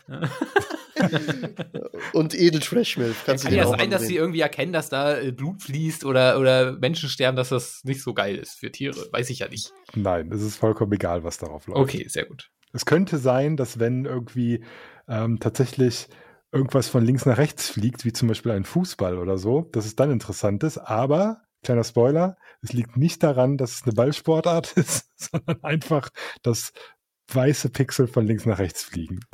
Das hatte ich vorher auch mit einem Laserpointer machen, Melf. Das hatte ich hier gerade, bevor wir den Podcast gestartet haben, habe ich noch ein StarCraft-Match geguckt, E-Sport. Und da sieht man ja auch von dem Kommentator immer den Mauszeiger. Und meine Katze hat super interessiert zugeguckt. Ich dachte so, oh Mensch, das ist geil, ist ja doch ein geiles Tier, kann man mal was mitmachen. So, E-Sport-Katze. Mit dem kann ich mal endlich Gespräche führen. Zumindest meine Selbstgespräche über StarCraft-Taktiken sind dann nicht mehr ganz so weird. Aber es war dann leider auch nur der Mauszeiger. Und als er den dann angegriffen hat auf meinem OLED-Fernseher und ich panisch ihn 5 Meter weit weggeworfen habe, hat sich das dann auch erledigt. Ja. Ich übertreibe, keine Angst. Peter. Ich habe leider keine Filmempfehlung. Ich habe zwar ganz viel geguckt, aber es war alles so, ja, war irgendwie nicht so geil. So Jungle Cruise war irgendwie nicht so geil. Der neue Guy Ritchie-Film war auch irgendwie scheiße, weil ich beide Guy Ritchie eigentlich nie kenne, aber der war irgendwie gar nichts. Cash Truck oder wie der heißt, kann ich gar nicht empfehlen. Weiß nicht. Hier Old von M. Night Shyamalan war auch wieder richtig dumm. Ich weiß, der Typ ist einfach, weiß ich auch nicht. Also, ganz kurz, habt ihr den Trailer von Old gesehen? Kennt ihr den Film überhaupt? Ja. Nee. Okay, also das ist halt, dann willst du eigentlich, der Film ist schlecht, die braucht man nicht gucken. Er hat zwei Sachen, die richtig scheiße sind. Und das eine ist halt in dem Trailer, also der Film heißt halt schon Old und es geht darum, dass Leute an den Strand kommen und alt werden. So, geile Prämisse, ist ja auch spannend, hat man dann noch geguckt. Deswegen, so, also ich bin wegen dem Trailer in den Film, weil ich gesagt habe, okay, das ist eine coole Prämisse, mal sehen, was sie daraus machen. Problem ist nur, der Film geht irgendwie 100 Minuten und in den ersten 70 Minuten haben die Leute immer noch nicht gecheckt, dass sie alt werden oder was los ist. Also doof gesagt, in den ersten 70 Minuten ist immer noch der Twist, herauszufinden, was an diesem Strand eigentlich passiert. Was mir aber durch den Trailer schon verraten wurde. Und gar kein Twist ist. Und das ist natürlich super dumm. Weil ich sage, Alter, ich weiß doch, was los ist. Erzählt mir was Neues. Das ist doch ein Twist-Film. Warum tut der Film so, als ob ich das so nicht wüsste? Und das andere war die deutsche Synchro, die war so völlig kaputt. Das habe ich auch tatsächlich noch nie erlebt. Der Film macht eigentlich eine ganz geile Sache, dass er quasi immer natürlich die Stimmen vorne hört man, dann aber ganz auf die Kamera an diesem Strand in der Personengruppe ist, aber nicht quasi von hinten auf die Personengruppe filmt, sondern in der Mitte steht. Und während die Leute reden, quasi man von allen Seiten Stimmen hört. So. Und von vorne ist auch alles so richtig, dass so eine Räumlichkeit da drin ist und man so den Wind noch damit drin hat und keine Ahnung was. Aber alle Stimmen, die dann quasi nur von hinten oder der Seite kommen, sind einfach so glasklare Studiostimmen. Also es ist wirklich, es hört sich an, als ob man jetzt quasi einen Podcast auf den Ohren hat, sozusagen. Also gerade unseren, seit wir jetzt so eine krasse neue Qualität an den Tag legen. Und das war so weird, so oft, weil du die ganze Zeit dachtest, ist das hier gerade irgendwie eine Traumsequenz oder so? Das ist ganz komisch, also ganz, weiß ich auch nicht, ganz weirder Film. Also auch nicht empfehlenswert. Also ja, ich kann leider, war alles Schrott, was ich gesehen habe. Tja, also. Ja. Also ich habe ja auf TV Now Kampf der Reality Stars. Gut, du wusstest wenigstens, worauf du, also ich habe ja eine Entschuldigung, ich wusste ja nicht, dass es scheiße wird. Mit Leon Mascher. Okay, das finde ich schon fast, Moment mal, okay, das wäre schon fast wieder interessant. Also Nein, der tritt dann auf mit so den ganz üblichen ja, das sind so, C-Promis? also keine Ahnung, das sind, glaube ich, keine C-Promis, sondern eher so F-Promis oder so. Auf jeden Fall sind da so Leute, ich kannte die fast alle nicht, das ist irgendwie so ein Bachelor, dann kommen die alle auch aus irgendwelchen anderen Reality-Formaten, wie Sommerhaus der Stars und Love Island Job, und so weiter. Und ja, anscheinend, ja, genau. Und dann ist dann Gina Lisa da und Kader und diese ganzen Leute, die man schon die irgendwo mal im Big Brother irgendwie am Baum gepinkelt haben oder so, keine Ahnung, die sind dann alle da und das ist total die weirde Zusammenstellung. Grund, warum ich das geguckt habe, war, weil ich im Podcast Baywatch Berlin mit Klaas Häufer-Umlauf, Thomas Schmidt und Jakob Lund gehört habe, das sind ja Fernsehmacher, die drei Leute, ne? Und die haben halt gesagt, dass das nochmal so eine gute Trash-Reality-TV-Show ist, wo man halt mal gucken könnte und so weiter und wo das halt ganz nice ist. Und ich hatte, weil ich immer wieder vergessen habe, dieses TV Now-Abo zu kündigen, ich weiß gar nicht genau, warum ich das abgeschlossen habe. Ich dachte, du hast das abgeschlossen, weil ich dir diese Krimiserie und dann gab es keinen mehr empfohlen. Seitdem habe ich das. Die du nie zu Ende geguckt hast. Ja, habe ich wirklich Folgen. nicht. Und seitdem guckt er nur noch Trash-TV. Das ist diese Agatha Christie-Geschichte. Ja. Ne? Ja, genau. Und die habe ich nie zu Ende geguckt und seitdem habe ich das Abo. Wann hast du mir das empfohlen? 2019 oder so? Auf jeden Fall schon sehr lange ist das, ja. Ja, keine Ahnung. Und dann habe ich auf jeden Fall in Baywatch Berlin, das war jetzt, glaube ich, letzte Woche oder so, das gehört und da habe ich mir gedacht, Moment mal, das Abo hast du doch noch. Da kriegst du doch jedes Mal die Meldung, irgendwie RTL Now hat wieder 9,99 € abgebucht. So. Und dann habe ich mir gedacht, ja komm, da musst du jetzt mal dein investiertes Geld irgendwie wieder rausholen. Dann habe ich meine Freundin gefragt, sollen wir hier Kampf der Reality Stars gucken? Ich glaube, diesen Blick habe ich noch nie von ihr gesehen. So, was? Direkt im Anschluss an Wer hat Sahara ermordet? Ich hätte ja diese Alternative. Ja, genau, so irgendwie. Und dann haben wir so geguckt. Und das Geile war, das kommt immer mittwochs im normalen linearen Fernsehen auf RTL 2. Sagt ja auch schon viel darüber aus. So ein bisschen. Es kommt mittwochs auf RTL 2. Und wenn du TV Now Besitzer bist, kriegst du immer eine Folge vor allen anderen, eine Woche. Ja? Eine Woche? Das ist doch nicht viel. Genau, eine Woche, ja. Und dann haben wir das halt geguckt. Und es ist keine großartige Überraschung, es ist einfach Müll. Ja, also von vorne bis hinten, es ist einfach nur, das ist tatsächlich Second Screen, weil es ist so dämlich und ich habe auch keine Ahnung, es macht auch keinen wirklichen Spaß. Also wie die das bei Baywatch Berlin beschrieben haben, dass es so wirklich gut geskriptet ist und die Regie. Das Einzige, was ich geil finde, und da habe ich mich immer wieder gelacht, wenn die dann, ihr kennt das ja, die machen dann irgendwas, der eine sagt zu dem anderen, der ist doof und dann hassen die sich oder irgendwie so und spucken sich an oder so. Ja, und das ist dann so der Outcome ist dann immer, dass die dann immer in so Interviewboxen sind und dann halt so Kommentare abgeben. Ne? Also ihr wisst, was ich meine. Ne? Mhm. So. Und da sind dann immer so Bauchbinden. Und die Bauchbinden sind das Beste aus dieser Show. Die sind meistens mega lustig genau. bei sowas. Das Geile war, der Bachelor, pass auf, der André heißt der, glaube ich, der ist auch wirklich ein hübscher Mann, der hat so ganz stahlblaue Augen, was sind die grünen? Keine Ahnung, auf jeden Fall so leuchtende Augen. Ganz markant, so. offensichtlich. Und dann hat der wirklich so einen richtig krassen Buddy, weißt du, so wenn ich mir einen Charakter für mich selbst für Real Life bauen würde, in so einem Charaktereditor, ja, würde ich den Buddy nehmen. Würde ich einfach sagen, ich habe jetzt gar keinen Bock an diesen Reglern zu drehen und zu sagen, wie weit die Brüste auseinanderstehen ist sollen und so vorgefertigt. weiter. Ja, genau, einfach so vorgefertigten Charakter der, ja. So, ich nehme einmal den. Genau so. Also das heißt, alles komplett passt. Ne? Also wirklich ein schöner Mann, muss man einfach so sagen. Sehr, sehr hübsch.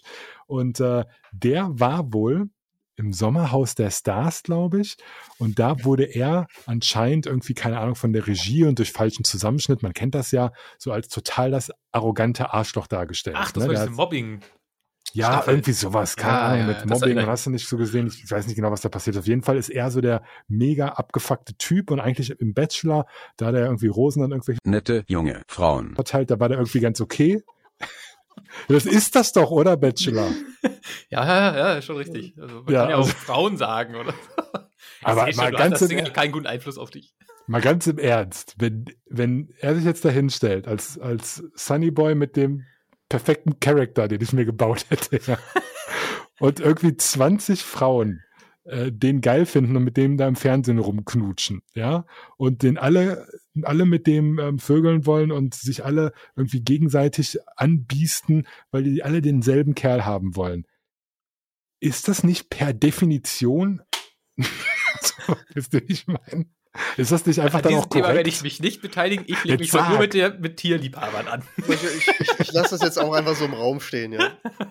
Ja, aber es ist doch dann einfach klar definiert, dass das jetzt nicht Ladies sind. Bitte als Podcast-Thumbnail dich auf dieser Autohaube sehen. Das Klischee von dir perfekt. Ich hab's schon in Signal reingepostet, Melf. Kannst du dir betrachten auf jeden Fall. Das ist Gold, ihr solltet es auf jeden Fall angucken. Nein. Nein. Ich distanziere mich von meiner Aussage. Ich distanziere mich von mir selbst. Ja, wir entlassen Mauro jetzt übrigens aus diesem Podcast. Nein, ganz kurz. Ziehen wir konsequent. Lass mich doch mal kurz distanzieren. Ich distanziere mich vor dieser Aussage und dieser Verallgemeinerung. Ich habe damit nur gemeint, dass ich als katholischer Mensch, der entsprechend ein gewisses Bild hat, davon ausgeht, dass 20 Frauen, die sich um einen Mann prügeln und dann, keine Ahnung, alle mit dem rumlecken oder sowas, dass die halt entsprechend vielleicht des Klischees so tituliert werden, aber sie dürfen ja machen, was sie wollen und so weiter. Und wenn die alle mit dem rumlecken wollen oder alle auch gemeinschaftlich rumlecken, ist das vollkommen okay. Ja, jeder soll das machen, was er will. So, ist gut? Ja, Katholiken haben keine Moral. Das wird ihnen ja von ganz oben entsprechend vorgelebt. Also von daher. Ja, stimmt. Was ich eigentlich sagen wollte, ich will jetzt einfach die Kurve an die Bauchbinde bekommen. So. Ja. Und der Typ war halt komplett abgefuckt in dieser Sommerhaus der Stars-Geschichte, weil er da genau alle irgendwie terrorisiert hat und so und eigentlich mit dem Bachelor ein ganz gutes Image hatte als Lady-like und so weiter. Und er kam dann wieder zurück und hat dann in diesem Interview gesagt, ja, ich möchte hier beim Kampf der Reality Stars auch meine Chance nutzen, mich so zu zeigen, wie ich bin und dass ich eigentlich gar nicht so schlecht bin. Und dann in der Bauchbinde stand, André sowieso versucht, sein Image bei RTL 2 aufzubessern, lol.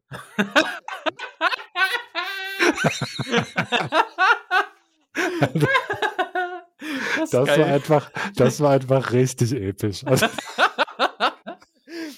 Ich fand das ja schon bei Switch immer mega geil, wenn die das durch den Kakao gezogen haben, so Zeug. Die haben sie, glaube ich, hier bei den Geissens oder sowas dann halt auch irgendwie, wo die Carmen da irgendwas sagt, ja, also unser Hochzeitstag ist auf jeden Fall mega wichtig. Und da steht halt einfach so als Bauchbinde, hinter dem Silikon schlägt auch ein Herz oder so. Ich schieß mich da so weg bei diesen Bauchbinden. Aber wenn das halt das ist ja noch witziger, wenn die Leute auch noch echt scheinbar im Ernst gemeint ist. Ja, und das haben die dann halt da ständig, ne? Also das heißt einfach nur, die nehmen sich halt selber null ernst, ja. So, und auch mit Leon Mascher und so weiter und das ist alles total skurril. Also wirklich ganz, ganz, ganz skurril. Aber es kann es auch noch nicht mal als Tipp geben, weil du halt schon sehr viel Zeit verschwendest, bis du dann halt mal einen guten Gag bekommst, ne? Da kannst du dir lieber, weiß ich nicht, kannst du lieber ein Stand-Up-Programm angucken, das eine halbe Stunde geht, da lass du halt Sarah mehr. Getötet.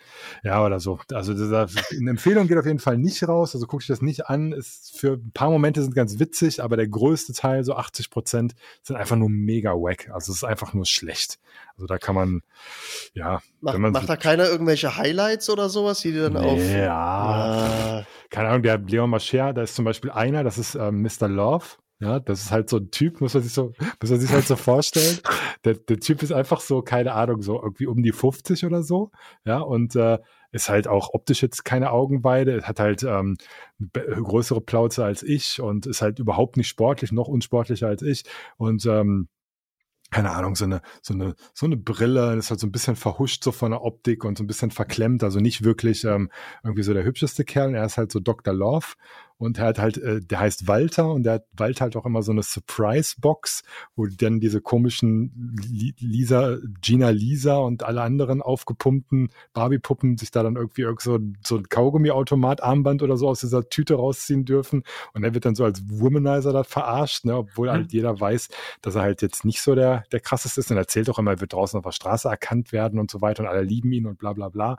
Ja, und der wird halt immer so ein bisschen aufgezogen von den anderen, so dass man es nicht merkt. Aber so dumm. Leon Mascher geht dann zu ihm hin und sagt, ey Walter, soll ich dir mal einen Witz erzählen? Und Walter sagt dann, ja, und dann furzt er ihm einfach ins Gesicht. So, das war der Witz. Ich spüre förmlich ja mein eigenes Idiocracy einfach. Ja, genau, richtig. Das ist so einfach so der Vibe einfach von dieser ganzen Am besten wäre es, wenn man einfach vorher so die Kamera jetzt, so oft... Jetzt kommt's. Und weil Leon Mascher das gemacht hat, wisst ihr, wer in der Stunde der Wahrheit, die Stunde der Wahrheit ist übrigens das Highlight eigentlich dieser ganzen Folge, ist halt so, dass am Schluss ist die Stunde der Wahrheit und die wird moderiert von keiner geringeren als, ich weiß nicht mehr, wie die mit Vornamen heißt, die Frau von Mats Hummels. Keine Ahnung. Die Frau von Mats Hummels. Ja, genau, die. Ja. So, ich nenne sie einfach Skript Hummels. Ach, Kati Hummels, glaube ich, kann das sein? Ja, genau. Skript Hummels. Genau, sie hat halt ein Skript, was sie komplett auswendig gelernt hat. Also Props gehen da auf jeden Fall auch raus. Also sie kann es komplett, ja. Das Problem ist, dass sie halt vor ungefähr 20 realen Menschen steht, die halt Sachen sagen können, die sie vorher nicht auswendig gelernt hat. Ja? Und du musst dir vorstellen, sie ist halt wie so ein NPC, der da vor denen steht. Und sie hat halt nur eine gewisse Anzahl an vorgefertigten Sätzen, ja. Und wenn jetzt sie hat auch sehr, sehr viele Sätze, das heißt, man merkt auch, die passen in der Regel, weil man weiß halt, was von den Hohlbratzen da kommt. Von daher ist halt nicht so schwer. So, jetzt kommt aber mal irgendwie was irgendwie aus dem Ruder und dann machen die irgendwas, was jetzt so ein bisschen unerwartet ist und dann hat sie einfach keine Sätze. Ja, und so der Moment, wo sie so drüber nachdenkt, was sie jetzt dazu sagen kann, und einfach so eine peinliche Stille ist und sie dann so sagt, so irgendwie dann zum Schluss so, ja, und das werden wir dann noch sehen. was so total off ist, ne? So null schlagfertig und so weiter. So einfach so how to be not Fernsehmoderator. Ja, also so irgendwie so. Ich stelle mir das einfach als Monkey Island Beleidigungsfechten vor. Wenn du kein Konter hast. Genau, so.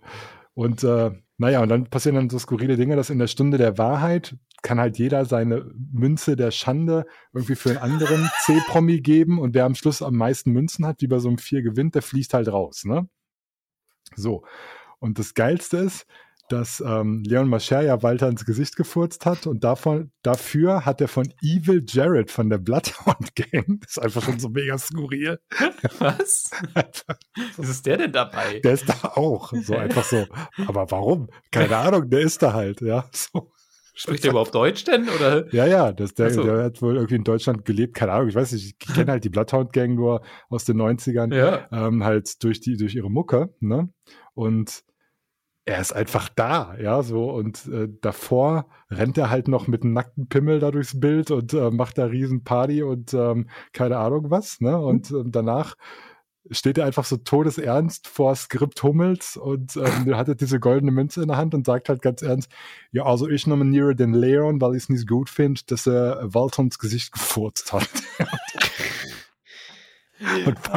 und packt halt diese Münze dann da so rein und du denkst dir so, was passiert? so einfach nur so, hä? So, und dann das Geilste ist, da ist auch übrigens hier Luna Bailando, kennt ihr auch, ne? Das Lied ja, aber die ist auch da. Und da ist auch eine, die kannte ich vorher ehrlich gesagt nicht, das ist wohl so die Reality-Star-Königin oder so, Claudia Obert. Keine Ahnung. Die hat sich da auch schon irgendwie gefetzt. So. Und die hat halt immer großartig, da war auch der Frederik von Anhalt, der irgendwie alle adoptiert hat, diesen Markus von Anhalt und so weiter, der hat halt seinen Adelstitel da irgendwie weitergegeben für ein paar Millionen. War das nicht der über Schwule gehetzt hat in irgendeiner, oder wo die Show dann noch abgesetzt wurde von seinem Keine Ahnung, frag mich oder nicht. War das der Markus? Da war es wahrscheinlich der Markus ist der mit dem roten Kopf immer, ne? Ja, genau. Nee, der hatte nämlich in Promis unter Palmen oder so, hat er gesagt, Schwule sind keine Menschen oder so, und darauf wurde die ganze Staffel einfach gecancelt und nicht mehr ausgestrahlt. Ja. Und sein Vater quasi.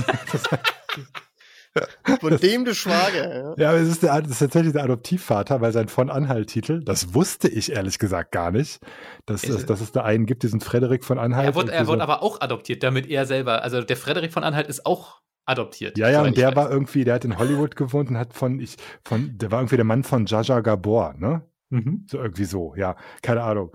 Der war auf jeden Fall da und der hat sich ständig mit dieser Claudia Obert gefetzt. Und Claudia Obert ist so eine 60-Jährige, so ein bisschen Sugar Mommy, die halt dann, keine Ahnung, zu dem hübschen André-Bachelor-Typen irgendwie gesagt hat, so, keine Ahnung, gib mir den Punkt, dann schlafe ich auch mit dir oder irgendwie sowas. Also sie war halt irgendwie so, die da immer so ein bisschen für Alarm gesorgt hat, ne? Aha.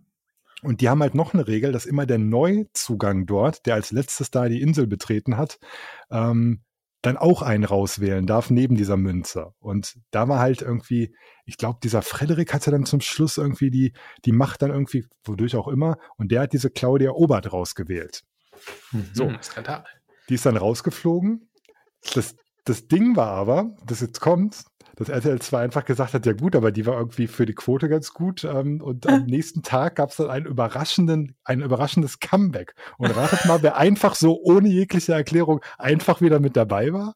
Was? Claudia Obert. Ja. So, einfach so, unser Spiel ist uns vollkommen egal. Die ist jetzt einfach wieder da. Und ich dachte jetzt, okay, jetzt kommt irgendwie die Begründung, ja, dass es da irgendwie so eine Regel gibt oder irgend so ein Joker, der gezogen wurde oder so. Nein. Die war einfach wieder da. Punkt. Das ist das Ende der Geschichte. Super. So, da weißt du da, wenn du dann als nächster rausfliegst, dass du weißt, okay, ich bin nicht so geil. Oder das ist ja richtig scheiße, so fürs eigene Selbstwertgefühl, wenn man dann selber kein Comeback bekommt. Ich hab dann mit meiner Freundin drüber diskutiert, warum Claudia Obert wieder mit dabei ist. Und wir sind halt zu dem Schluss gekommen, Gina Lisa, die André Bachelor, ja eigentlich scheiße fand, weil er im Haus der Stars halt so beleidigend war und so hinterfotzig und so manipulativ, hat Gina Lisa ja eigentlich gesagt, dass er doof ist, aber dann hat Gina Lisa ihn vom Nahen gesehen und halt gesehen, dass er halt den perfekten Character-Buddy-Bild irgendwie hat, ja. Und dann fand die ihn aber geil und wollte mit ihm was anfangen und hat sich auch in sein Bett gelegt und so und wollte, dass er sie streichelt. Und er hat sie aber nicht gestreichelt, weil er halt Jenny einfach geiler findet und das hat sie ja vorher mitbekommen. Und, oh Gott. Und dann hat Gina Lisa nämlich einen Nervenzusammenbruch gehabt. So. Klar.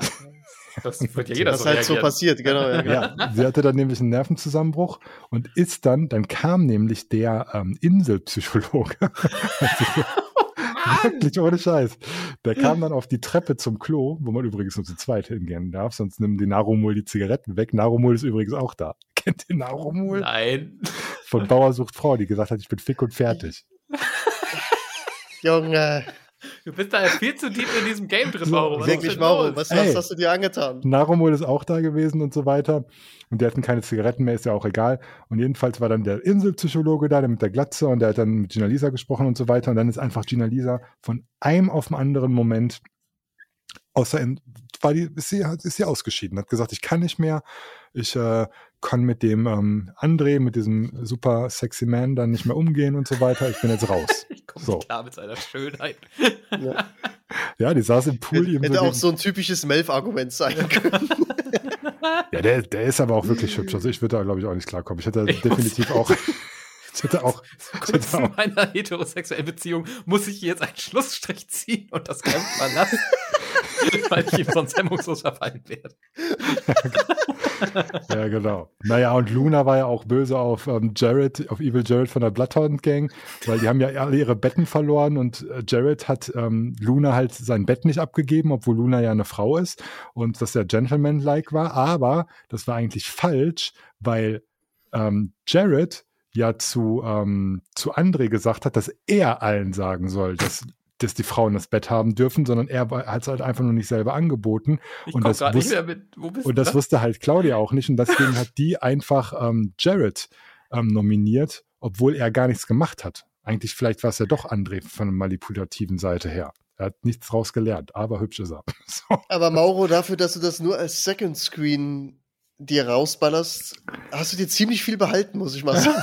Ja, ich habe halt ein gutes Gedächtnis und ich... Habe ich gesagt, ich habe das einmal geguckt. Ja, und die Leute kennst du auch alle anscheinend. Ja, genau. Und ihre Backstories und was weiß ich alles. Warte mal, ich schicke dir mal kurz das Foto von dem, dann guckst du das auch. Fotos hinzufügen. Das ist genau hier. Du wolltest doch nicht, dass die Leute das gucken. Guck mal hier. Aber für mich ist okay. Ja. Melf kann das, er guckt alles. Da sieht man nicht schön aus. Edelfresh und so. Ja, Mauer hat es extra verpixelt geschickt, weil er in volle Pracht selber nicht aushalten kann. Ja, stimmt, das ist echt schlimm. Naja, er ist es auf jeden Fall, der Typ. Ne? Und, will ich nachher auch noch mal in Ruhe googeln. Genau. So, naja, und das war mein kurzer Ausflug zu Kampf der Reality Stars. Ich fürchte, da wird auch noch mal... Ja, jetzt musst du natürlich auch noch mal dann bis zum Finale, der nächste Podcast, wahrscheinlich dann noch mal ein paar Details. Ja. Genau, jetzt vielleicht einfach mal Bezug nehmen im Discord, wenn ihr da Upgrades zu haben wollt. Ich gucke es vielleicht weiter. Ja, und das Geile ist halt, ich bin halt euer Reporter, der immer eine Woche allen anderen voraus. Es könnte natürlich auch sein, dass sich manche hier spoilermäßig da natürlich ein Problem haben. Ich glaube, das sind nicht so krasse Deckungsgruppen, kann ich mir vorstellen. Warte mal ab, ganz ehrlich. Ja, warte mal ab, was da noch zum Vorschein kommt im Discord. Einfach mal bitte reinschreiben, ob ihr das guckt oder nicht. So. Ja. Naja. Ich möchte zum Schluss noch einen Tipp an Melf geben. Mauro, du darfst wieder weghören. Ja. Was mit dem VR? Jetzt kommen diese Niveau-Leute mit ihren Schachregeln. Nein. Melf, hast du dir Ragnarök mal bei VR angeschaut? Ja. Habe ich mir auch angeschaut. Und, Mauro? Ja, ist ganz nice. Also das mit dem Trommeln, ne? Genau. Das kann ich. Das ist halt Beat Saber mit Trommeln. Ja, ich will das jetzt auch nicht mega wieder in die Länge ziehen und die Debatte hier über VR-Content haben wir oft genug geführt, aber fand ich ziemlich nice auf jeden Fall, macht richtig Bock. Ich fordere euch heraus zu einem Duell. Geht gar nicht, weil die Brille ist kaputt, aber toll, Melf. Ja, aber was hast du gemacht? Mein Kabel ist Schrott. Ich hoffe gerade, und meine Garantie ist seit einem Monat abgelaufen. Ich hoffe, dass der Steam-Support noch, also ich diskutiere gerade noch mit dem. Kann man doch bestimmt was ist das, so ein spezielles Kabel? Ja, ich habe auch gesehen, man kann das Kabel einzeln kaufen, aber das kostet 180 €. Das scheiß Kabel, what the fuck? Was ist denn da los? Aber naja, mal gucken. Ich habe noch Hoffnung, dass weil sie theoretisch denke ich ja immer, man wird ja immer ausgelesen und da kann dieser Steam-Support ja sehen, dieser Typ hat einfach schon 80.000 € für VR-Spiele ausgegeben. Den müssen wir bei Laune halten, dass sie mir das einfach schenken oder so. Also Steam ist da eigentlich, also ich habe die immer als recht kulant wahrgenommen, von daher probier's. Also ich versuche sie am Augenblick auch noch hinzulenken. Ich weiß ja, dass das Problem ist, aber ich folge halt immer ihren Tipps. Ja, ich habe den Grafiktreiber neu installiert. Ja, ich habe das Ding an und ausgemacht. Ja, bla, bla. verstehe. Und ich hoffe, sie kommen einfach selber drauf. Aber Ragnarok ist auf jeden Fall mega. Ja. Nein, finde ich ganz großartig auf jeden Fall. Und kurzer Hinweis noch, ich war in meinem Urlaub in Dortmund und war bei Sebastian bei MRTV zu Besuch.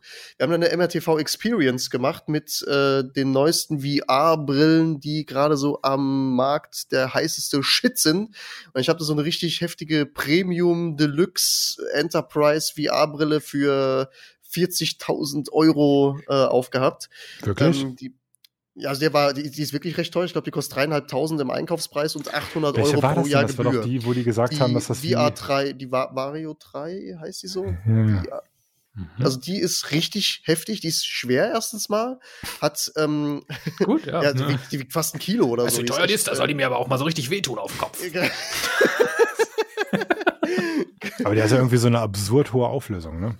Genau, also das ist echt heftig, also du setzt das Ding auf, dann funktioniert das erstmal über Eye-Tracking, dass sich die Linsen halt einstellen und du merkst dann halt richtig, okay, wie unfassbar scharf das Bild wird. Dann hast du im Prinzip 2 Displays in diesem Teil da verbaut und du setzt es auf und der erste Eindruck, ich habe noch nie so scharfe Menüs gesehen. Ja. Es ist unfassbar krass, wie scharf die Schrift dadurch wird. Und die habe ich aufgehabt, die fand ich natürlich sehr, sehr beeindruckend, ist natürlich wirklich nur was für irgendwelche Enterprise-Kunden, also für einen Endconsumer absolut out of order, außer ihr habt irgendwie unendlich Geld und sagt, ich muss das Ding unbedingt haben. Es gibt halt auch so gut wie keine Inhalte dafür. Aber war schon sehr beeindruckend, was da geht. Fand ich ziemlich cool. Ich habe die HTC Hast du da wirklich keine Inhalte dann gehabt? Ja, aber oder du kannst doch einfach normal Spiele spielen damit, oder nicht so? Oder geht das nicht? Also nee, das ist, du brauchst tatsächlich entsprechend Inhalte für das Gerät, weil sie halt aufgrund ihrer Auflösung und dann ist das halt nicht offen für andere Sachen und so weiter und so fort. Also du ist kannst, schon im Sinne von, du kannst schon andere Spiele spielen, die sind halt nur nicht in der Qualität, die es könnte, oder es geht einfach gar nicht? So wie Sebastian mir das erklärt hat, geht es gar nicht. Ach so, okay. Du hast halt so ein paar Anwendungen, die darauf gehen und dann ist Ende Gelände. Ja. Was habe ich noch probiert? Ich habe hier die Vive Focus 3 auch noch aufgehabt, dieses Standalone-Headset von HTC. Naja. Gewohnte. Ich krieg's auch noch ich krieg's auch noch zugeschickt, Leute. Ich bin schon ein bisschen sehr. Ich freue mich richtig drauf. Guckt's euch an. Sebastian hat auf seinem Kanal wir haben da dann noch so ein Interview geführt miteinander. Das Marco war dann auch noch dabei, ein anderer VR-YouTuber. Wir haben ein nettes Gespräch geführt, geht so eine Stunde. Wenn euch das interessiert, zieht euch das rein. Hieß der Kanal? Okay ist, Mauro, kann ich das ja in die Shownotes packen. Ja, wenn du mir das schickst. Nee, schicke ich dir. Ja, mache ich auf jeden Fall. MRTV, Deutsch, genau. Und da ist das aktuell dabei. Fand ich recht cool auf jeden Fall. Und wenn Sebastian auch generell mal wieder aufmacht und ihr irgendwie sagt, ey, ich muss mir mal VR-Brillen irgendwie angucken, was es alles so gibt, zieht euch das bei ihm rein, der hat alles. Du kannst ihn ja vielleicht auch mal fragen, ob er so als Kampf der Reality-Stars-Experten uns auch mal empfehlen kann, so für seine Zuschauerschaft. So ein bisschen auf Cross-Promo angeht. Ich war ja gestern bei ihm im Podcast und da habe ich unseren Podcast auch beworben. Ja, nice. Wenn ihr jetzt zuhört, ihr super Ingos. Oh Gott. Ja, nein. Mauro. Ja, was? Ey, du kannst jetzt nicht wirklich ernst nehmen. Nein, das sind... Wenn die hier zuhören, die denken doch, ich habe voll an der Wurmel, die anderen kennen mich doch. So, genau die Folge, weißt du, die gucken die dann, wo der Typ über nette junge Frauen und wie geiler André Mangold findet redet. Das ist dann so unsere Referenzfolge. Nee, Grüße gehen raus. Ja. Nee, auf jeden Fall. Also, zieht euch das Video rein. Punkt. Großartig. Hättest du mir das mal nicht sagen können, dass wir jetzt hier irgendwie irgendwie mal so. Alles kalkuliert, Mauro. Ja, die anderen kenne ich ja alle, die finden das lustig, aber jetzt vielleicht. Also die haben spätestens, ich weiß nicht, relativ weit am Anfang ausgemacht. Von daher alles gut. Ich glaube nicht, Mauro. Ja, mal gucken. Ich sagen, neue Zuhörer. Wir verprügeln eine Katze. Geil. Ja, nee, alles gut. Ja. Ihr könnt ja auch in diesen Podcast folgen, ne, indem ihr einfach auf Folgen klickt. Super. Ja, das wollte ich nur mal sagen. Das sagen die. Wow, okay. Ja, warum nicht, Leute? Das sagen die anderen auch immer. Das ist für den Algorithmus, für die Empfehlung, was so Podcasts angeht, immer ganz gut. Bewertet uns auf iTunes. Nee, ich glaube, das guckt keiner auf iTunes, glaube ich. Werden wir gut gerankt, auf jeden Fall. Ich glaube tatsächlich, die meisten nutzen Spotify oder halt so Sachen wie Pocket Cast oder so auf Android. Ich glaube echt, dass kaum noch jemand auf iTunes Podcast hört. Weiß ich nicht. Aber dafür sagt aber jeder Podcast ja wirklich immer dieses 5-Sterne-Getöns. Ja. Also ist ja so, dass es jetzt mittlerweile auf Spotify einen entsprechenden Algorithmus mit diesen ganzen Podcast-Kategorien gibt und die sind tatsächlich darauf aus, dass denen gefolgt wird, den Podcasts. Ne? Also das heißt, wenn in einem bestimmten Zeitraum ein neuer Podcast recht viele Follower bekommt, hat der halt eine höhere Chance, vom Algorithmus empfohlen zu werden, weil die denken, okay, das trendet gerade, wenn die quasi folgen, dann folgen alle anderen auch und so weiter. Deswegen sind diese Follows ganz wichtig. Irgendwann zeigen die Nicht nur mehr noch so ihre die Originals Bewertungen an. Aber naja, ich will das ehrlich gesagt gar nicht. Wenn das wirklich so super öffentlich wird, dann müssen wir ganz, ganz viel rausschneiden. Das darf nicht passieren. Ach, Mauro. Ja. Wenn das so super öffentlich wird, so, weißt du, eine Folge trendet irgendwie mal richtig heftig aus irgendeinem Grund. Weil du die ganzen Egos hergeholt hast. Und dann plötzlich sind die Aufrufzahlen auf einmal explodiert. So, und dann auf einmal sind wir vorgemischtes Hack. Erster Platz. So, und ich habe den Shitstorm dann. Ich werde dann gecancelt. Wegen den Schlampen, wegen Sommerhaus-Dings hier, Bums. Dann sind es leider nur noch, wie viel? 900.000 Follower auf YouTube. Ich wollte gerade sagen, ich glaube, so wie ich ihm zuhöre, ich glaube, die 100.000 haben ihm nicht gut getan. Die Sphären sind ja langsam abdriftet. Ich habe mich distanziert. Ja. Tut mir wirklich leid, ich will dann niemanden angreifen. So. Reden wir jetzt noch über den Transgender-Gewichtheber oder machen wir Schluss? Aber Olympia verfolge ich tatsächlich null, muss ich gestehen. Ich auch nicht. Ich verfolge es auch echt gar nicht. Ich finde es generell, ich fand es schon immer merkwürdig, bin ich ganz ehrlich, das nochmal als Schlusssatz. Warum guckt man Sport? Ich verstehe es nicht. Das ist wirklich, da bin ich sag jetzt bitte nicht, warum guckt man Sport? Ich verstehe das nicht. So. Ich habe das nie nachvollziehen können. Warum guckt man Leuten beim Sport machen zu? So, aber die Sachen können, die du nicht kannst. Ja, wahrscheinlich, nee. Wahrscheinlich, das müssen wir aber erstmal austesten, ob ich dachte, ich auch alles genauso gut kann, du. Also. Ich spiele auch Tischtennis wie Timo Bollmann. Ja, so. Mindestens. So, komm, Schluss jetzt hier. Ja, jetzt haben wir alle exkludiert, von daher sind wir ganz guter Dinger hier, dass das geklappt hat. Okay, wenn ihr nichts mehr habt, dann beende ich diese 3-stündige Podcast-Folge auch mit den Sätzen, bitte alles nicht so ernst nehmen, das ist hier auch viel Spaß, ne? Nur das ist nochmal, ich will ein bisschen Angst, muss ich ehrlich sagen. Wie gesagt, das ist primär Spaß. Haben wir letztes Mal auch gesagt. Aber das können die Leute im Internet doch differenzieren. Da mache ich mir keine Sorgen. Dass wir keine ernsten Themen angehen und so weiter. Ne? Also das heißt auch hier, haben wir letztes Mal mit der Überschwemmungssache gesagt, dass es für uns halt schwierig ist, da rational drüber zu reden, weil wir halt eher, also ich zumindest in so einem Mut bin, wo halt bis jetzt Späßchen gemacht wird. Ne? Also wie gesagt, ich will halt kein Backlash, sonst lösche ich das alles. Wollte ich nur noch mal hier erwähnen. So. Okay, wenn ihr nichts hinzuzufügen habt, dann beende ich diese Folge. Alles klar. Tschüss. Okay. Reingehauen. Ciao. Tschüss.